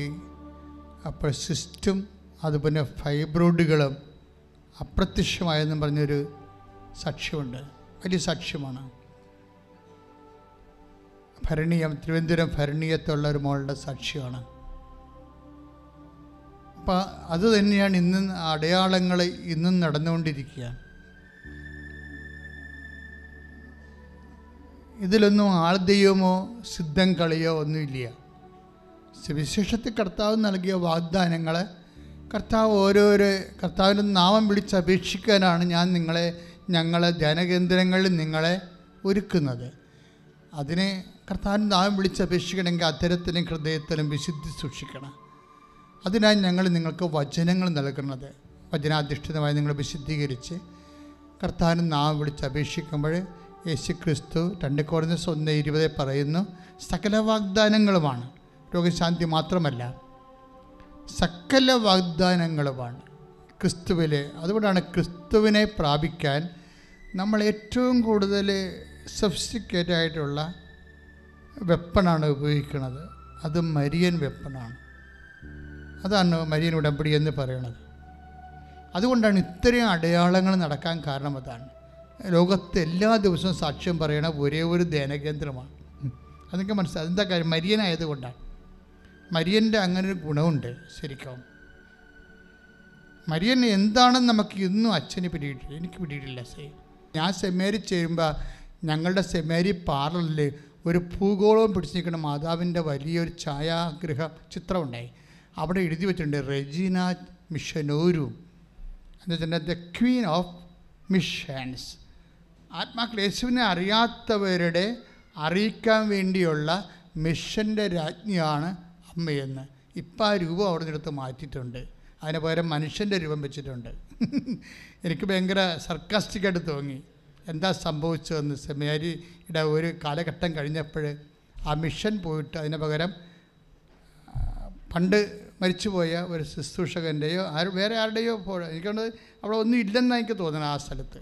എനിവേ ഭയങ്കര സങ്കടം തോന്നി അത് കണ്ടപ്പോഴേ. കാര്യം ഞാനത് കണ്ടാണ് വളർന്നു വന്നത്. ഇപ്പോൾ നോക്കി മാതാവിൻ്റെ ഇപ്പോൾ നിൽക്കും റെജീന മിഷൻ ഒരു എന്താണ് മിഷൻ്റെ മാതാവേ ഞങ്ങൾക്ക് വേണ്ടി അപേക്ഷിക്കണേ. അന്ന് ഞാൻ കുഞ്ഞുനാളിൽ പ്രാർത്ഥിച്ചാണ് 1976-77 കാലഘട്ടം. ഇന്നവിടെ രൂപമില്ല. ഒരു രൂപമാണ് പടമാണെന്നൊരു കാര്യമില്ല. ഞാൻ എന്താ ഇത്രയും വർഷം കഴിഞ്ഞിട്ട് അത് ഓർത്തിരിക്കണത്? അതിൽ നിന്ന് എനിക്ക് ചൈതന്യം കയറ്റിയിട്ടാണ്. നിങ്ങളുടെ വീടുകളിലൊക്കെ വിശുദ്ധമായ രൂപങ്ങൾ സൂക്ഷിക്കുകയും അവിടെയെല്ലാം വചനം എഴുതി വെക്കുകയും ചെയ്യുമ്പോൾ നിങ്ങളുടെ കുഞ്ഞുങ്ങളെ ഏതെങ്കിലും കാലത്ത് ആ വചനം ഒന്ന് തോണ്ടാൻ സാധ്യതയുണ്ട്. Praise the Lord. അപ്പോൾ എന്താ പ്രശ്നം വെച്ച് കഴിഞ്ഞാൽ പൗലോസിന് കിട്ടാഞ്ഞ തുറവിയാണ് ഫ്രാൻസിസ് സേവന് കിട്ടിയിരിക്കുന്നത്. എന്താ കാര്യം? ഇവർ തമ്മിലുള്ള വ്യത്യാസം എന്താണ്? ഒരാൾക്ക് മാതാവിനെ അറിയാൻ പാടില്ലായിരുന്നു, മറ്റേ ആൾക്ക് മാതാവിൻ്റെ മുമ്പിൽ കണ്ണീരിട്ട് പ്രാർത്ഥിച്ചിട്ടുണ്ട്. അപ്പം മനസ്സിലായില്ലേ മറിയം ആരാണെന്ന്? എല്ലാ വാതിലും തുറന്നു നിൽക്കാൻ നിങ്ങൾ മരിയൻ ഉടമ്പടി എടുത്ത് അമ്മയുടെ മാധ്യസ്ഥന് സമർപ്പിക്കപ്പെട്ടവരാണെന്നുള്ള ബോധത്തിലെ നമ്മുടെ ജീവിതത്തിൻ്റെ മുഴുവൻ രോഗങ്ങൾ, മുഴുവൻ ജീവിത തടസ്സങ്ങൾ മാതാവിൻ്റെ മധ്യസ്ഥത്തിൽ തുറന്നു കിട്ടാൻ വേണ്ടിയായി ഇടിമുഴക്കം പോലെ സ്തുതിക്കട്ടെ. ഹല്ലേലൂയ ഹല്ലേലൂയ ഹല്ലേലൂയ ഹല്ലേലൂയ. യേശുവേ നന്ദി, സ്തുതിക്കട്ടെ. യേശുവേ ആരാധന ആരാധന. കർത്താവേ ഞങ്ങൾ പ്രാർത്ഥിക്കുന്ന യേശുവേ നന്ദി. അമ്മ മാതാവിൻ്റെ മാധ്യസ്ഥത്തിൽ പ്രാർത്ഥിക്കുന്ന കർത്താവേ ഞങ്ങൾ പ്രാർത്ഥിക്കുന്ന എല്ലാവരും പ്രാർത്ഥിക്കട്ടെ. കർത്താവേ മാരക രോഗങ്ങൾ വിട്ടുമാറാൻ വേണ്ടി അമ്മ മാതാവിൻ്റെ മാധ്യസ്ഥത്തിൽ പ്രാർത്ഥിക്കുന്ന തീരാ വേദികള് വിട്ടുമാറാൻ വേണ്ടി അമ്മ മാതാവിൻ്റെ മാധ്യസ്ഥത്തിൽ പ്രാർത്ഥിക്കുന്ന ജോലിയില്ലാത്തവരെ, സാമ്പത്തിക ബാധ്യതയുള്ളവരെ, ജീവിതം മടുത്തവരെ, തീർന്നവരെ, എല്ലാ വാതിലും അടഞ്ഞു പോയവരെ തുറക്കപ്പെടാൻ വേണ്ടി ഉടമ്പടി എടുത്ത മുഴുവനും ആവശ്യങ്ങളുടെ മേലും ദൈവത്തിൻ്റെ കൃപ ചൊരിയാൻ വേണ്ടി എല്ലാ അടഞ്ഞുപോയ വാതിലുകളും, എല്ലാ തരത്തിലുള്ള തടസ്സങ്ങൾ, ജോലിക്കുള്ള തടസ്സങ്ങൾ, വിസയ്ക്കുള്ള തടസ്സങ്ങൾ, പഠനത്തിനുള്ള തടസ്സങ്ങൾ, സാമ്പത്തിക വരുമാന തടസ്സങ്ങൾ, ആധ്യാത്മിക മുന്നേറ്റ തടസ്സങ്ങൾ, രോഗത്തിൻ്റെ എല്ലാവിധ ആവശ്യകതകളും യേശു ക്രിസ്തുവിൻ്റെ ഉന്നതമായ നാമത്തിലെ അമ്മ മാതാവിൻ്റെ മാധ്യസ്ഥത്തിലെ സൗഖ്യം പ്രാപിക്കട്ടെ, തടസ്സങ്ങൾ മാറട്ടെ. യേശുവേ സ്തോത്രം. ഹല്ലേലൂയ ഹല്ലേലൂയ ഹല്ലേലൂയ ഹല്ലേലൂയ. യേശുവേ നന്ദി, യേശുവേ സ്തുതി. ഹല്ലേലൂയ ഹല്ലേലൂയ. യേശു ഉടമ്പടി നിബന്ധനകൾ പാലിക്കുന്നതിലൂടെ പ്രാർത്ഥിക്കുന്നു. സദയം തൊടേണേ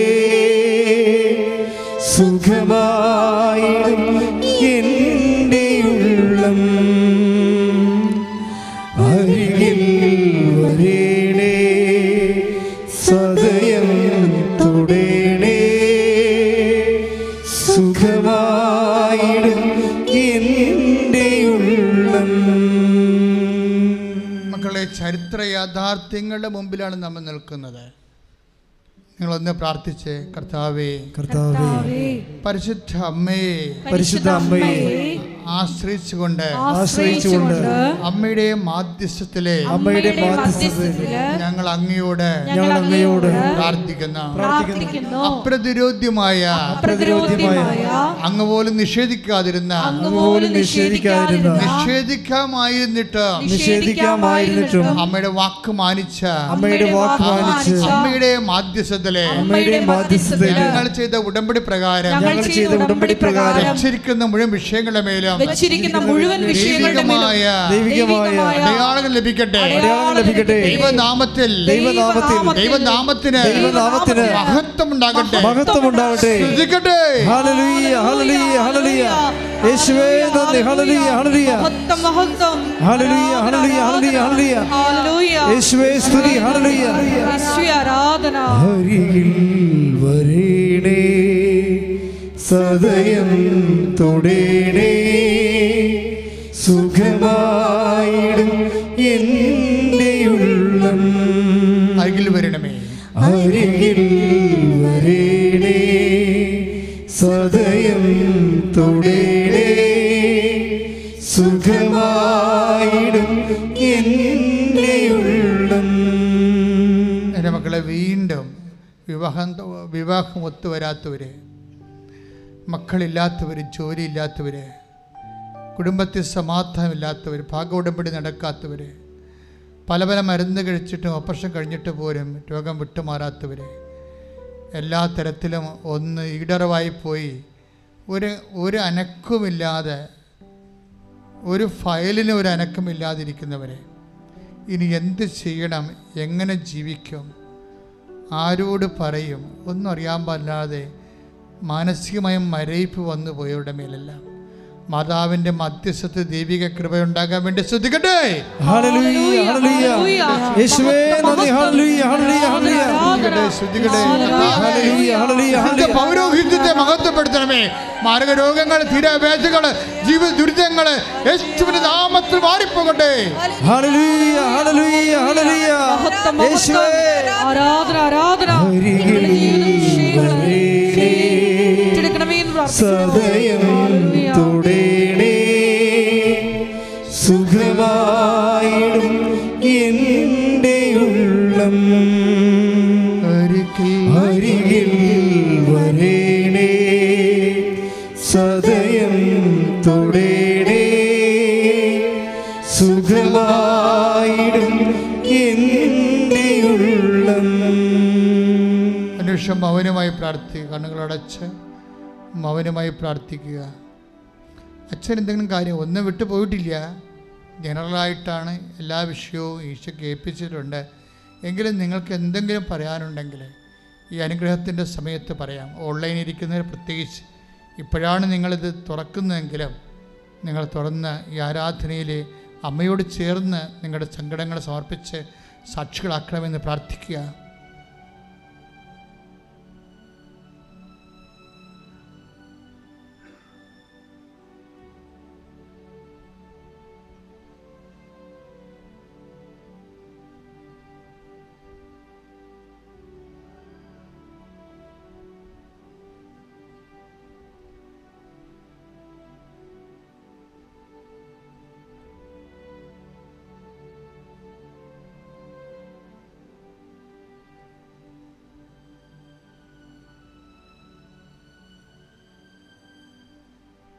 ആശീർവാദത്തിൻ്റെ സമയമായി.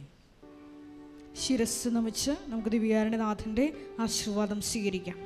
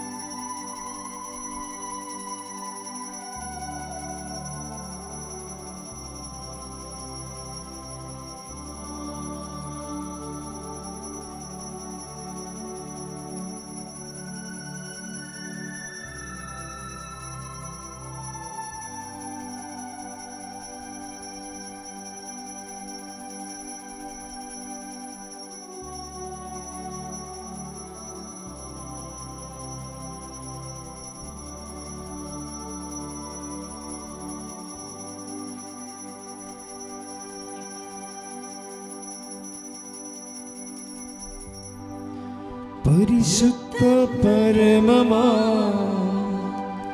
ദിവ്യകാരുണ്യമേ എന്നുമെന്നും അങ്ങേയ്ക്കാരാധന. പരിശുദ്ധ പരമമാ ദിവ്യകാരുണ്യമേ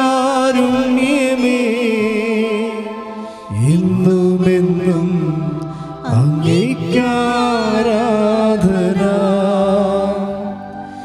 പരിശുദ്ധ പരമമാ ദിവ്യകാരുണ്യമേ എന്നുമെന്നും അങ്ങേയ്ക്കാരാധന. ആവേ ആവേ ആവേ മരിയ ആവേ ആവേ ആവേ മരിയ. കൃപാസനത്തിൽ എല്ലാ ദിവസവും ഉടമ്പടി എടുക്കുവാനും പുതുക്കുവാനും സാക്ഷ്യം പറയാനുമുള്ള അവസരം ഉണ്ടായിരിക്കുന്നതാണ്. ഇപ്പോൾ സാക്ഷ്യം പറയാൻ വേണ്ടി 2 പേരുണ്ട്. ജയേഷ് ബ്രദറുണ്ട്, പിന്നെ ഓരോ ദിവസം വരുന്ന അച്ഛന്മാരുണ്ട്. പ്രഭു അച്ഛനുണ്ട്, ജിബി അച്ഛനുണ്ട്. ഇപ്പോൾ സാക്ഷ്യം പറയാനുള്ളവർ രാവിലെ തന്നെ റിപ്പോർട്ട് ചെയ്ത് പ്രാർത്ഥിച്ച് ഒരുങ്ങിയിരിക്കണം. എപ്പോഴും നമ്മൾ ശ്രദ്ധിക്കേണ്ടത് സാക്ഷ്യമെന്ന് പറയുന്നത് ദൈവമഹത്വ പ്രഘോഷണം, അത് ഒരു സുവിശേഷത്തിൻ്റെ സാക്ഷ്യമാണ്. അതുകൊണ്ട് ദൈവത്തിന് വചന ലോകത്തോട് അനുഭവസ്ഥർ അവരുടെ അനുഭവങ്ങൾ പറയുകയാണ്. അപ്പോൾ അതിൽ ഉണ്ടാകുന്ന അനുതാപം ഉണ്ടാകും, അഭിഷേകം ഉണ്ടാകും. അപ്പോൾ ദൈവത്തിൻ്റെ സാന്നിധ്യം സമൂഹത്തെ സമലഭ്യമാക്കാൻ സാക്ഷികളെ അപ്പോസ്തലന്മാരെ പോലെ ദൈവം ഉപയോഗിക്കുകയാണ്. അതുകൊണ്ട് തന്നെ സാക്ഷ്യം, നിങ്ങളുടെ സാക്ഷ്യം ഇന്ന് സ്വീകരിക്കപ്പെടുമെന്ന് ഉള്ളവരെ, അങ്ങനെ ആത്മാവ് വെളിപ്പെടുത്തുന്ന ആൾക്കാരെ അതിൻ്റെ രീതിയിൽ തന്നെ ഒരുങ്ങി ഭംഗിയായിട്ട് വരണം.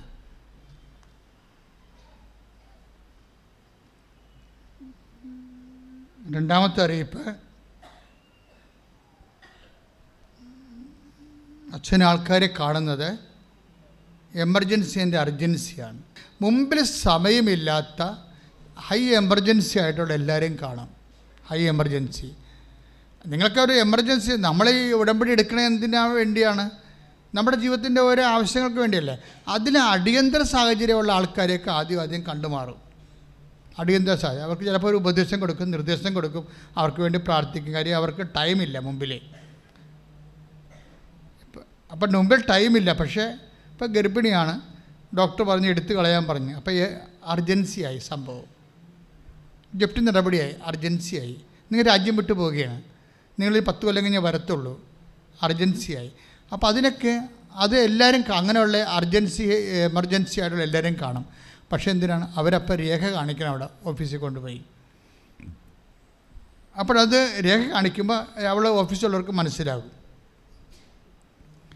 ആ ഓഫീസിൽ ചീട്ട് കിട്ടിയില്ലെന്ന് പറഞ്ഞുകൊണ്ട് ആൾക്കാരെ വന്ന് ചീട്ട് മേടിക്കാൻ വിചാരിച്ചാൽ കിട്ടത്തില്ല. ഓഫീസിൽ തന്നെ ന്യായമായിട്ടുള്ള ആൾക്കാർ അവിടെ എത്തിയിരിക്കണം. നിങ്ങൾ പറഞ്ഞാൽ മനസ്സിലാകും, രേഖ കാണിച്ചാൽ മതി. ചിലപ്പോൾ നിങ്ങളുടെ വരവ് ചിലപ്പോൾ 1 മാസമൊക്കെ ഉണ്ടെങ്കിൽ അവർ പറയും ഒരു പ്രാർത്ഥന കൂടിയിട്ട് വരാൻ പറയും. ഇപ്പം സമയമുണ്ടല്ലോ, മുമ്പിൽ സമയമുണ്ടെങ്കിൽ, സമയമില്ലാത്തവരൊക്കെയാണ് കാണത്തുള്ളൂ. മുമ്പിൽ സമയമുള്ളവരുണ്ട്. ഇപ്പോൾ പരീക്ഷ ഉണ്ട്, പരീക്ഷ അടുത്ത മാസമാണ്, ഡിസംബർ അവസാനമൊക്കെയാണ്. എന്നാൽ പറയും ഡിസംബർ മാസത്തിൽ കാണാമെന്ന് പറയും. നിങ്ങൾ പോയിരുന്ന് പഠിക്കുകയും പ്രാർത്ഥിക്കുകയും ചെയ്യുക, കാണാമെന്ന് പറയും. അപ്പം അങ്ങനെയുള്ള കാര്യങ്ങൾ അവിടെ നിന്ന് പറഞ്ഞു തരും. പക്ഷേ ഹോൾ ടിക്കറ്റ് കാണിക്കണം പരീക്ഷ എന്നുള്ള പറഞ്ഞ്. അപ്പം എന്ത് പറഞ്ഞാൽ അച്ഛനെ കാണാൻ പറ്റുമെന്ന് പറഞ്ഞുകൊണ്ട് ചുറ്റും നടന്ന് നമ്മൾ ചെയ്യാത്ത ഉടമ്പടിക്ക് നാട്ടുകാരുടെ ഉടമ്പടി പുസ്തകം മേടിച്ചുകൊണ്ട് വരുന്ന ആൾക്കാരുണ്ട്. അവർ ഉടമ്പടി ചെയ്തിട്ടില്ല, അവിടെ ബന്ധുക്കളവർ ചെയ്തിട്ടുണ്ട്. അതുകൊണ്ടാണ് ചീട്ടും ഇതും കൂടി ഒത്തു നോക്കണതിൻ്റെ കാരണം. നിങ്ങളിവിടെ വന്നാലും ഒത്തു നോക്കും. നിങ്ങളുടെ ഉടമ്പടിയുടെ ചീട്ട് തന്നെയാണ്, ആ പേര് തന്നെയാണ്, അവിടെ പറഞ്ഞിരിക്കുന്ന പേര് തന്നെയാണ് നിങ്ങളുടെ ഉടമ്പടി എടുത്തിരിക്കണതൊക്കെ നോക്കും. നിങ്ങളുടെ പേര് അതായിട്ട് ഒക്കണുണ്ടാകുന്നൊക്കെ നോക്കും. കാര്യം ഈ ഫ്രോഡ് പാർട്ടി എല്ലായിടത്തും ഉണ്ടാവില്ല. അപ്പം അതുകൊണ്ട് അതൊക്കെ ആൾക്കാർ ചെക്ക് ചെയ്ത് നോക്കുക എല്ലാ സംഭവവും. അങ്ങനെയുള്ള രേഖ കാണിച്ചിട്ട് ചീട്ട് വാങ്ങിക്കുക. ചീട്ട് വാങ്ങിക്കുമ്പോൾ എപ്പോഴും ശ്രദ്ധിക്കേണ്ട ഒരു കാര്യമുണ്ട്. ഇപ്പോൾ ഓറഞ്ച് ചീട്ട് അത് പരീക്ഷയുടെ ചീട്ടാണ്. ആ പേരും പരീക്ഷയുടെ കാര്യം അതിൻ്റെ എഴുതിയിട്ടുണ്ടാവും. ഹോൾ ടിക്കറ്റ് ഇവിടെ പ്രസൻറ്റ് ചെയ്യും അവർ ആൾത്തറയിൽ. ഇനി കരിയും പച്ച ചീട്ടുണ്ട്, അത് മക്കളില്ലാത്തവർക്കുള്ള ചീട്ടാണ്. പിന്നെ വെള്ളച്ചീട്ടുണ്ട്, അത് ജീവിതത്തിൻ്റെ എല്ലാ മണ്ഡലങ്ങളെയും ബാധിക്കുന്ന പ്രശ്നങ്ങളെ ഉള്ളതാണ് വെള്ളച്ചീട്ട്. പിന്നെ ഡാലിയ യെല്ലോ ചീട്ടുണ്ട്, അത് രോഗികൾക്കുള്ള ചീട്ടാണ്. അപ്പോൾ ഇങ്ങനെ ഓരോ വിഷയത്തിന് ചീട്ടിന് കളറുണ്ട്. അപ്പോൾ അതെന്താ ചെയ്യേണ്ടത് വെച്ച് കഴിഞ്ഞാൽ എമർജൻസി ഉള്ള കാര്യങ്ങളാണ് അവിടെ എഴുതിക്കേണ്ടത്. അവിടെ ഒരു സംഭവം എമർജൻസി എഴുതിയിട്ട് ഇവിടെ വന്ന് വേറെ കാര്യം പറയരുത്. അപ്പോൾ നിങ്ങളുടെ ചീട്ട് എന്താണെന്ന് നോക്കും. മനസ്സിലായി? അപ്പോൾ കരിമ്പച്ച ചീട്ടിൻ്റെത് മക്കളില്ലാത്ത കേസാണ്. അപ്പോൾ അതുകൊണ്ട് ചീട്ട് നോക്കി നിങ്ങൾ ടച്ച് ചെയ്ത് നോക്കണം. അപ്പോൾ ഇനി എന്തെങ്കിലും സീരിയസ് ആണെങ്കിൽ അവിടെ പറഞ്ഞ് കുറിപ്പിക്കണം, ഓഫീസിൽ തന്നെ പറയണം. 2 കാര്യങ്ങളുണ്ടെന്ന് പറഞ്ഞാൽ 2 കാര്യങ്ങളെ കുറിച്ച് വെക്കുവരെ. എമർജൻസി 2 കാര്യങ്ങളുണ്ട്. ഇവിടെ ഒരു കാര്യം കുറിപ്പിച്ചിട്ട് ഇവിടെ വന്നിട്ട് ലോകത്തിലുള്ള മുഴുവൻ കാര്യങ്ങൾ പറയരുത്. ഇവിടെ ഒരാൾക്ക് അലോട്ട് ചെയ്യുന്ന സമയത്ത് കാര്യം 120-125 പേരെയാണ് എടുക്കുന്നത് ഒരു ദിവസം. അപ്പോൾ അത് എമർജൻസി ഉള്ള ആൾക്കാരെ നോക്കിയിട്ട് കറക്റ്റ് ചെയ്ത് പ്രാർത്ഥിച്ചാണ് അവരെടുക്കണം. അപ്പോൾ നിങ്ങളതെല്ലാം ഓഫീസിൽ ചെന്ന് കറക്റ്റ് ചെയ്തുകൊണ്ട് വരണമെന്ന് പറഞ്ഞ് ഓർപ്പിക്കുകയാണ്.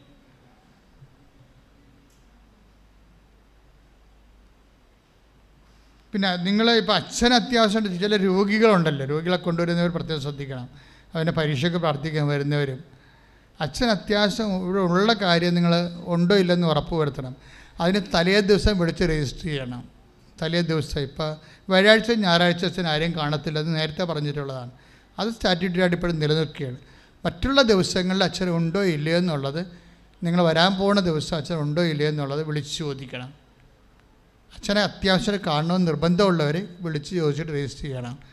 അത് 9447285400 വിളിക്കേണ്ടത്.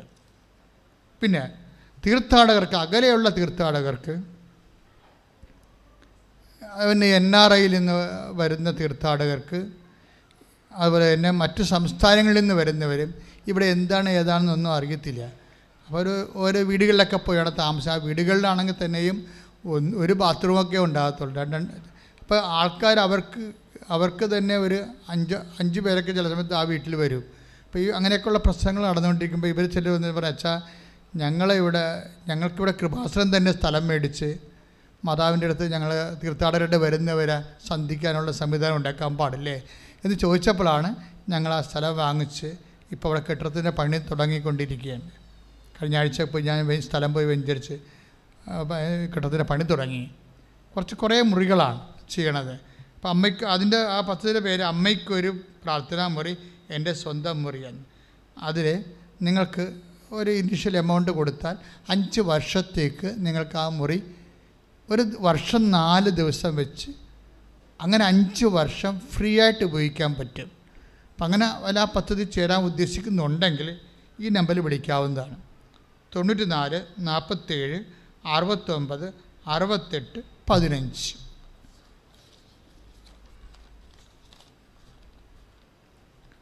ഇനി കൃപാസനത്തിൽ ശുശ്രൂഷ ചെയ്യാൻ ഇപ്പോൾ കഴിഞ്ഞ ദിവസങ്ങളിൽ ഇവിടെ നായ്ക്കാമ്പറമ്പ് അച്ഛൻ്റെ കൂടെയും പനക്കലച്ഛൻ്റെ കൂടെയും കൊച്ചുമാത്യച്ഛൻ്റെ കൂടെയൊക്കെ ജോലി ചെയ്തിരുന്ന കൗൺസിലിംഗ് ശുശ്രൂഷ ചെയ്തിരുന്ന ഒരു ദമ്പതികൾ, ഭാര്യയും ഭർത്താവും ഇവിടെ വന്ന് കൗൺസിലിംഗ് ഉടമ്പടി കൗൺസിലിംഗ് ചേർന്ന്. അപ്പം അങ്ങനെ അവരെ ഒരു ഉടമ്പടി ചെയ്ത് 9 മാസം ഉടമ്പടി ജീവിച്ചതിന് ശേഷമാണ് ശുശ്രൂഷയ്ക്ക് വന്നത്. അപ്പോൾ അവരോട് ജോമോള എൻ്റെ ചാർജ് ഉള്ളത്. അപ്പോൾ അവരെന്താ വെച്ചാൽ പിന്നെ ഇവിടെ വന്നു കഴിഞ്ഞാൽ പിന്നെ മാനേജറിനാണ് ചാർജ്. അപ്പോൾ അവിടെ എന്താ അതുകൊണ്ട് ആർക്കെങ്കിലുമൊക്കെ ഇതുപോലെ ശുശ്രൂഷ ചെയ്യണം കൃപാസനത്തിൽ ഒരു കൊല്ലമോ. ഇപ്പോൾ സിസ്റ്റേഴ്സിലാണ് 6 സിസ്റ്റേഴ്സുണ്ട്. എന്ത് ചൈതന്യത്തോടെയാണ് അവരോട് നിൽക്കണം, എന്ത് സന്തോഷത്തോടെയാണ്. ഞാൻ അത്ഭുതപ്പെട്ടു പോയി. ഒരു 65 വയസ്സുള്ള സിസ്റ്റേഴ്സൊക്കെ രാവിലെ ഇവിടെ 7 മണിക്ക് വന്നാൽ ഈ ഉടമ്പടി എടുത്ത് അവസാനം ആൾക്കാർ പോണത് 8 മണിക്കൊക്കെ പോണ ദിവസമുണ്ട്. ഇപ്പോൾ ഉടമ്പടി കൂടുതലാണ്, അതുകൊണ്ട് 8 മണിക്കൊക്കെ ഇവിടുന്ന് ഈ ആൾത്താര പിരിവാടാകണത്. അപ്പോൾ ഞാനൊരു സിസ്റ്റേഴ്സ് എങ്ങനെ ഇത്രയും പ്രായമുള്ളവർ ഇങ്ങനെ സന്തോഷമായിട്ട് നിൽക്കണം എന്നൊക്കെ ഓർക്കും. അപ്പോൾ അതൊരു അഭിഷേകമാണ് ശരിക്കും.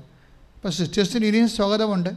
അതുപോലെ തന്നെ അവൈദികരായിട്ടുള്ളവർ, ആത്മീയനികളായിട്ടുള്ളവർക്കും ഞങ്ങൾക്ക് കർത്താവിൻ്റെ ശുശ്രൂഷ ചെയ്യണം ഇവിടെ എന്നുണ്ടെങ്കിൽ നമുക്കിപ്പോൾ ഉള്ള ചെറിയൊരു സൗകര്യ അവസരത്തിൽ ലേഡീസിന് താമസിപ്പിക്കാനുള്ള സ്ഥലം ഇപ്പോൾ ഉള്ള പരിമിതമായ സ്ഥലമാണ്. അവർക്ക് നടന്നു പോയി കോൺവെൻറ്റിലാണ് അവർ താമസിക്കുന്നത്. വിസിറ്റേഴ്സുകാരും ഹോളി ക്രോസ് സിസ്റ്റേഴ്സും നമ്മളെ സഹായിക്കുന്നുണ്ട്. അപ്പോൾ നമുക്ക് കെട്ടിടമായി കഴിയുമ്പോൾ നമുക്ക് തന്നെ അക്കോമഡേറ്റ് ചെയ്യാൻ പറ്റും സിസ്റ്റേഴ്സിനെയൊക്കെ. അപ്പോൾ അതുകൊണ്ട് എൻ്റെ സഹോദരങ്ങൾ, ആർക്കെങ്കിലും അങ്ങനെ ശുശ്രൂഷ ചെയ്യണമെന്നുണ്ടെങ്കിൽ അമ്മ മാതാവിൻ്റെ കൂടെ നിന്ന് കുറേ ശുശ്രൂഷ ചെയ്യണം. പ്രത്യേകിച്ച് IT മേഖലയിലും നമുക്ക് ഇപ്പോൾ ഒരു ഷോർട്ടേജ് ഉണ്ട്, IT മേഖലയിൽ. അപ്പോൾ അങ്ങനെ ആർക്കെങ്കിലും IT എടുത്തിട്ടുള്ളവർക്ക്, ഇപ്പോൾ എഡിറ്ററായാലും അതുപോലെ തന്നെ ഇമെയിൽ ഓപ്പറേറ്റ് ചെയ്യാൻ പറ്റുന്നവരായാലും, പിന്നെ IT-യുമായിട്ട് ബന്ധപ്പെട്ടിട്ടുള്ള വർക്കുകൾ ചെയ്യാൻ പറ്റുന്നവർക്ക് ഈ നമ്പറിൽ ഇങ്ങനെ എന്ത് തരം പ്രേക്ഷിതരായാലും ഈ നമ്പറിൽ വിളിക്കണം. ആ വാട്സാപ്പ് നമ്പർ 82 81 29 75 11. അങ്ങനെ എപ്പോഴും ശ്രദ്ധിക്കേണ്ട ഒരു വിഷയം, ധ്യാനം കിട്ടുമ്പോൾ തന്നെ നിങ്ങൾ ഈ ആഴ്ചക്ക് വെച്ചുകൊണ്ടിരിക്കാതെ പെട്ടെന്ന് ധ്യാനം കൂടണം. ഉടമ്പടി ധ്യാനം എല്ലാം ചൊവ്വാഴ്ചയാണ് അപ്പ് ചെയ്യണത്. അപ്പോൾ ധ്യാനം കൂടിക്കഴിയുമ്പോൾ നിങ്ങൾക്ക് പ്രത്യേക ഉൾക്കാഴ്ചകൾ കിട്ടാം. ഇപ്പോൾ ആ സ്ഥലം വിൽക്കാത്തൊരു മനുഷ്യന് എങ്ങനെയാണ് സ്ഥലം വിറ്റത്? അയാളൊരു ധ്യാനം കൂടിയപ്പോൾ ഒരു റീവാലുവേഷൻ്റെ കാര്യം ഞാൻ പറഞ്ഞു. അപ്പം മാതാവ് അയാൾക്ക് വേണ്ടി മാത്രം റീവാലുവേഷന് ട്വിസ്റ്റ് ചെയ്ത് കൊടുക്കും മെസ്സേജ്. അപ്പോൾ അയാൾ ചിന്തിച്ചത് റീവാലുവേഷന് കൊടുത്ത പോലെ എൻ്റെ സ്ഥലം വന്ന് നോക്കിയിട്ട് വേണ്ടെന്ന് പറഞ്ഞു പോയ ആൾക്കാരെ ഒന്ന് വിളിച്ചാൽ എന്താണെന്ന്. പരിശുദ്ധാത്മാവ് അങ്ങനെയാണ് അയാളെ ഗൈഡ് ചെയ്തത്. അയാൾ ഉടനെ വിളിച്ചപ്പോൾ എന്താ പരിപാടി, സ്ഥലം ഒന്നും വിറ്റില്ല എന്ന് ചോദിച്ചു. ഇല്ല, വിറ്റില്ല. നിങ്ങൾക്കിപ്പോൾ എത്ര രൂപ വേണം? എനിക്ക് 10 ലക്ഷം രൂപ വേണം. അപ്പോൾ അവരുടെ 10 ലക്ഷം രൂപ കൊണ്ടൊന്ന് കൊടുത്തു. ഇത്രയും ലൈറ്റ്നിങ് ആണ്. നോക്കിയാൽ പരീക്ഷയുടെ റീവാലുവേഷനെ കുറിച്ചാണ് ഇയാൾ ധ്യാനം കേൾക്കണത്. അയാൾ പരിശുദ്ധാത്മാവ് പറഞ്ഞത് നിൻ്റെ സ്ഥലം വേണ്ടെന്ന് പറഞ്ഞ് പോയ ആൾക്കാരെ വിളിക്കാൻ പറഞ്ഞു, ആ ഒറ്റ സ്ഥാനം കൊണ്ട്. അപ്പോൾ എന്ത് സംഭവിക്കാം, എങ്ങനെയും പരിശുദ്ധാത്മാവ് നമ്മളെ ഗൈഡ് ചെയ്യാം. അപ്പോൾ അതുകൊണ്ട് ധ്യാനം പ്രാർത്ഥനാപൂർവ്വം കൂടണമെന്ന് പ്രത്യേകം ഓർപ്പിക്കുന്നു. 2 ചൊവ്വാഴ്ചകളിലെ തമിഴ് ഉടമ്പടി ധ്യാനമാണ്. അതുപോലെ തന്നെ ചാരിറ്റി മിഷൻ. ഇപ്പോൾ നമ്മളൊരു ആംബുലൻസ് എടുത്തിട്ടുണ്ട്. ആംബുലൻസ് എടുത്തതിൻ്റെ കാര്യം, നിങ്ങൾ ചില ആൾക്കാരൊക്കെ രാവിലെ ബ്രേക്ക്ഫാസ്റ്റ് കഴിക്കാതെ ഇവിടെ വെച്ചും പടത്തിൽ താഴെ വീഴും. അപ്പോൾ അതുകൊണ്ട് ഇപ്പോൾ ആംബുലൻസ് എടുത്തിട്ടിരിക്കുകയാണ്, നമ്മൾ വിലക്ക് വാങ്ങിച്ച് ഇട്ടിരിക്കുകയാണ്. കാര്യം നിങ്ങൾ ഇതിൻ്റെ അകത്ത് വന്നാൽ പിന്നെ നിങ്ങളുടെ ഉത്തരവാദിത്വം മുഴുവനും സ്ഥാപനത്തിനല്ലേ. ഇപ്പോൾ ഞങ്ങൾ പെട്ടെന്ന് അങ്ങനെ ഒരു സംവിധാനം ചെയ്തില്ലേ ശരിയാകത്തില്ല. ഒരു ഡ്രൈവറിനെ സംഘടിപ്പിച്ച് ആംബുലൻസൊക്കെ ഇട്ടിരിക്കുകയാണ്. കാര്യം ഇൻ കേസ് ആരെങ്കിലും പ്രായമുള്ള ആൾക്കാരുണ്ട്, പക്ഷേ വീടിന് മുഴുവൻ ചെറുപ്പക്കാരാണ്, എന്താണെന്ന് അറിയത്തില്ല. ഇവരൊക്കെ എന്താ സംബന്ധിച്ച് ഇവർ രാവിലെ ബ്രേക്ക്ഫാസ്റ്റ് കഴിക്കുന്നത്. ഞാനിവിടെ കാലേ പിടിച്ച് പറയും, നിങ്ങൾ പോയി ബ്രേക്ക്ഫാസ്റ്റ് കഴിച്ചിട്ട് വന്നിട്ട് നമ്മൾ ശുശ്രൂഷ തുടങ്ങത്തുള്ളൂ എന്ന് പറയും. രാവിലെ കൊടുക്കും സമയം. എന്നാലും അവർ അങ്ങനെ നിൽക്കുമ്പോൾ എന്താ പ്രശ്നം, ശരീരം ചൂടായിട്ട് പിന്നെ ഗ്യാസ് കയറി തലപ്പോച്ചിലായിട്ട് ആൾ വീഴും. അത് വേണ്ട, രാവിലെ ബ്രേക്ക്ഫാസ്റ്റ് കഴിച്ചിട്ട് ശുശ്രൂഷ ചെയ്യുക. കുർബാന കഴിയുമ്പോൾ തന്നെ ബ്രേക്ക്ഫാസ്റ്റാണ്. ഒത്തിരി സ്ഥലങ്ങൾ വളരെ ചീപ്പായിട്ട് ഭക്ഷണം കൊടുക്കുന്ന സ്ഥലമാണ് ഇവിടെ. എല്ലാം കഞ്ഞിയുണ്ട്, പയറുണ്ട്, ചോറുണ്ട്, എന്ത് തരത്തിൽ വേണമെങ്കിലും നമുക്ക് ദൈവം അങ്ങനെ ഒരു എല്ലാവരും നടത്തുന്നത്. ഇവിടെയൊക്കെ നടത്തുന്ന ആൾക്കാർ പുറത്ത് വന്ന് നടത്തുന്നവരാണെങ്കിലും നമ്മൾ തീർത്ഥാടകരോട് ഭയങ്കര സ്നേഹബത്തോടെയാണ് അവരിതൊക്കെ ചെയ്യണത്. അപ്പം അതുകൊണ്ടാണ് ഞങ്ങൾ പറയണത് നിങ്ങൾ ഭക്ഷണം കഴിച്ച് നിൽക്കാൻ പറഞ്ഞതിൻ്റെ കാരണം. ഓക്കെ, ഇപ്പോൾ ചാരിറ്റി നമ്മളൊക്കെ ഒത്തിരിയേറെ വസ്ത്രങ്ങൾ നിങ്ങൾ കൊണ്ടുവന്നിട്ടുണ്ട്. അപ്പം അതെല്ലാം ഇനി ഈ ആംബുലൻസിലേക്ക് കൊണ്ടേ കൊടുക്കും ഓരോ സ്ഥലങ്ങളിലേക്ക്. അതിനാണ് ഈ ആംബുലൻസ് ഇട്ടിരിക്കണം. പിന്നെ ഇവിടെയുള്ള ആൾക്കാരെയും ഇതുപോലെ എന്തെങ്കിലും വഴി കാഷ്വാലിറ്റി വന്നാൽ ഹെൽപ്പ് ചെയ്യാൻ വേണ്ടിയാണ്. അപ്പോൾ വസ്ത്രമുള്ളവർ, പിന്നെ നിങ്ങൾ സെക്കൻഡ് ഹാൻഡ് വസ്ത്രങ്ങളെന്ന് പറയുമ്പോഴേ ജസ്റ്റ് ഒന്ന് ഇട്ട് അത് പാകമായില്ല, അപ്പം അങ്ങനെ നിങ്ങൾ മാറ്റി വെക്കണം. അങ്ങനെ വസ്ത്രമാണ് കൊണ്ടുവരേണ്ടത്. കൊണ്ടുവരാൻ ഉദ്ദേശിക്കുന്നുണ്ടെങ്കിൽ നിങ്ങൾ കൊടുത്തതിൻ്റെ ബാക്കിയുണ്ടെങ്കിൽ അത് നമ്മൾ ഇവിടെയും വന്ന ആൾക്കാർക്ക് വാങ്ങിക്കാം. ഇപ്പം നമ്മളൊരു പോസ്റ്റ് ഇടുന്നുണ്ട്, ആവശ്യമുള്ളവർ ഫോട്ടോ എടുക്കത്തില്ല, പേര് വെളിപ്പെടുത്തത്തില്ല, അങ്ങനെ പറയും. അത് നമുക്ക് ഒരു വസ്ത്രം കൊടുത്ത് ഫോട്ടോ എടുത്ത് വെച്ച് കഴിഞ്ഞാൽ പണിയല്ലേ, അതിനേക്കാളൊന്നും അറിയ കേസാണത്. അപ്പം നമ്മളത് പറയുന്നത് ഫോട്ടോ എടുക്കത്തില്ല, അതിന് പേര് വെളിപ്പെടുത്തത്തില്ല. അപ്പോൾ ഇവിടെ വന്ന് മുകളത്തെ ഓഫീസ്, ഇപ്പോൾ മുകളിലൊരു ഓഫീസ് റെഡിയാക്കുന്നുണ്ട്, അവിടെ വന്ന് പാവപ്പെട്ടവർക്ക് വസ്ത്രം വാങ്ങിച്ചുകൊണ്ട് പോകാൻ പറ്റും. അങ്ങനെ ഒരു സംവിധാനമുണ്ട്. കുറേ നമുക്ക് കിട്ടിയിട്ടുണ്ട്, അതെല്ലാം തിരിച്ചു കൊടുക്കും ആൾക്കാർക്ക്. അപ്പം നമുക്ക് ഉറപ്പ് വരുത്തണം ഇവർക്ക് കൊടുക്കാൻ തന്നെയാണ്. ഇവർ സെക്കൻഡ് ഹാൻഡ് വിലക്ക് വിൽക്കരുത്. അതാണ് പ്രശ്നം. നമ്മുടെ വീടുകളിലൊക്കെ ഇപ്പോൾ നമ്മുടെ വീടുകളിൽ വെള്ളപ്പൊക്കം എന്നൊക്കെ പറഞ്ഞ് വന്നില്ലേ, അതെല്ലാം മേടിച്ചുകൊണ്ട് പോയിട്ട് തമിഴ്നാട്ടിൽ കൊണ്ടുപോയിട്ട് അലക്കിയിട്ട് രണ്ടാമത് ഡ്രൈ ക്ലീൻ ഇട്ടിട്ട് പിന്നെ ആ ഷർട്ടെല്ലാം 150 രൂപ ആലപ്പുഴ കൊണ്ടുവന്ന് വിൽക്കുന്നുണ്ട്. നമ്മുടെ വീട്ടിൽ നിന്ന് വെറുതെ മേടിച്ച സാധനമാണ് തിരിച്ച് 40. അപ്പം അങ്ങനെയോടൊക്കെ പരിപാടി മാർക്കറ്റിംഗ് നടക്കുന്നുണ്ട്. ഞാൻ ട്രിവാൻഡ്രത്തിൽ നിന്നപ്പോൾ ട്രിവാൻഡ്രത്തിൽ ഇരിപ്പുണ്ട് ആൾക്കാർ. അപ്പോൾ തമിഴ്നാട്ടിൽ ഗ്രാമത്തിൽ തന്നെ ഇങ്ങനെയാണ് വെള്ളപ്പൊക്കമെന്നും പറഞ്ഞ് വിട്ടിട്ട് ആൾക്കാരുടെ വീടുകളിൽ നിന്നൊക്കെ സെക്കൻഡ് ഹാൻഡ് സാധനം വാങ്ങിച്ച് വീട്ടിൽ കൊണ്ടുപോയി അവിടെ ഡ്രൈ ക്ലീൻ ചെയ്തിട്ട് അത് കളർ ചെയ്ത് തിരിച്ചു വരും.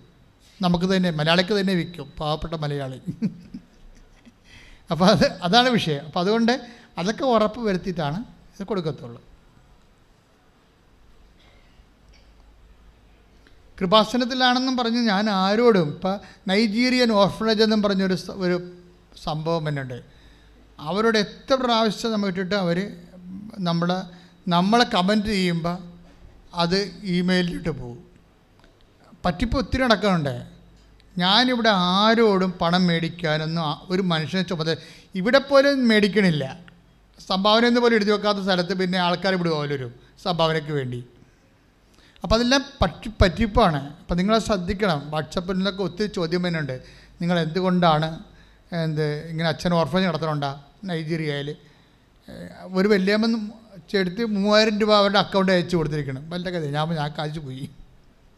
ഇപ്പോൾ ഒന്നുമില്ല. നിങ്ങൾക്ക് അങ്ങനെ ഇതിന് കറണ്ട് ചാർജ് അടയ്ക്കണം. ഇവിടുത്തെ ശുശ്രൂഷകർ 10-55 പേരുണ്ട്, ഇവർ ഭക്ഷണം കഴിച്ച് കഴിയണമെന്നൊക്കെ അങ്ങനെ മാതാവ് തോന്നിക്കുന്നുണ്ടെങ്കിൽ നിങ്ങൾ ഓഫീസുമായിട്ട് ബന്ധപ്പെട്ടാൽ മതി. പക്ഷേ രസീത് കൃത്യമായിട്ട് മേടിക്കണം. അതിന് കറസ്പോണ്ടിങ് രസീത് വാങ്ങിച്ചേക്കണം. വേറെ കമ്മിറ്റ്മെൻറ്റോ വേറെ ഒരു പ്രോജക്റ്റും നമുക്കില്ല, ആരെ ഏൽപ്പിച്ചിട്ടുമില്ല.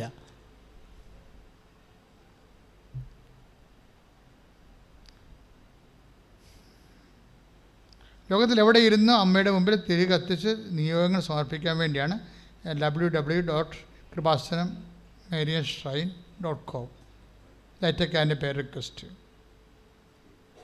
അപ്പോൾ നമുക്ക് സ്പാനിഷ്, ഇറ്റാലിയൻ, കൃപാസനം പത്രം, ഇങ്ങനെ ജർമ്മൻ, അങ്ങനെ എല്ലാ യൂറോപ്യൻ ഭാഷകളിലേക്കും, ഇംഗ്ലീഷ്, ഹിന്ദി, മറാഠി, ഉറുദു, കൊങ്കിണി, തമിഴ്, എല്ലാ ഭാഷയിലേക്കും കൃപാസനം പത്രമുണ്ട്.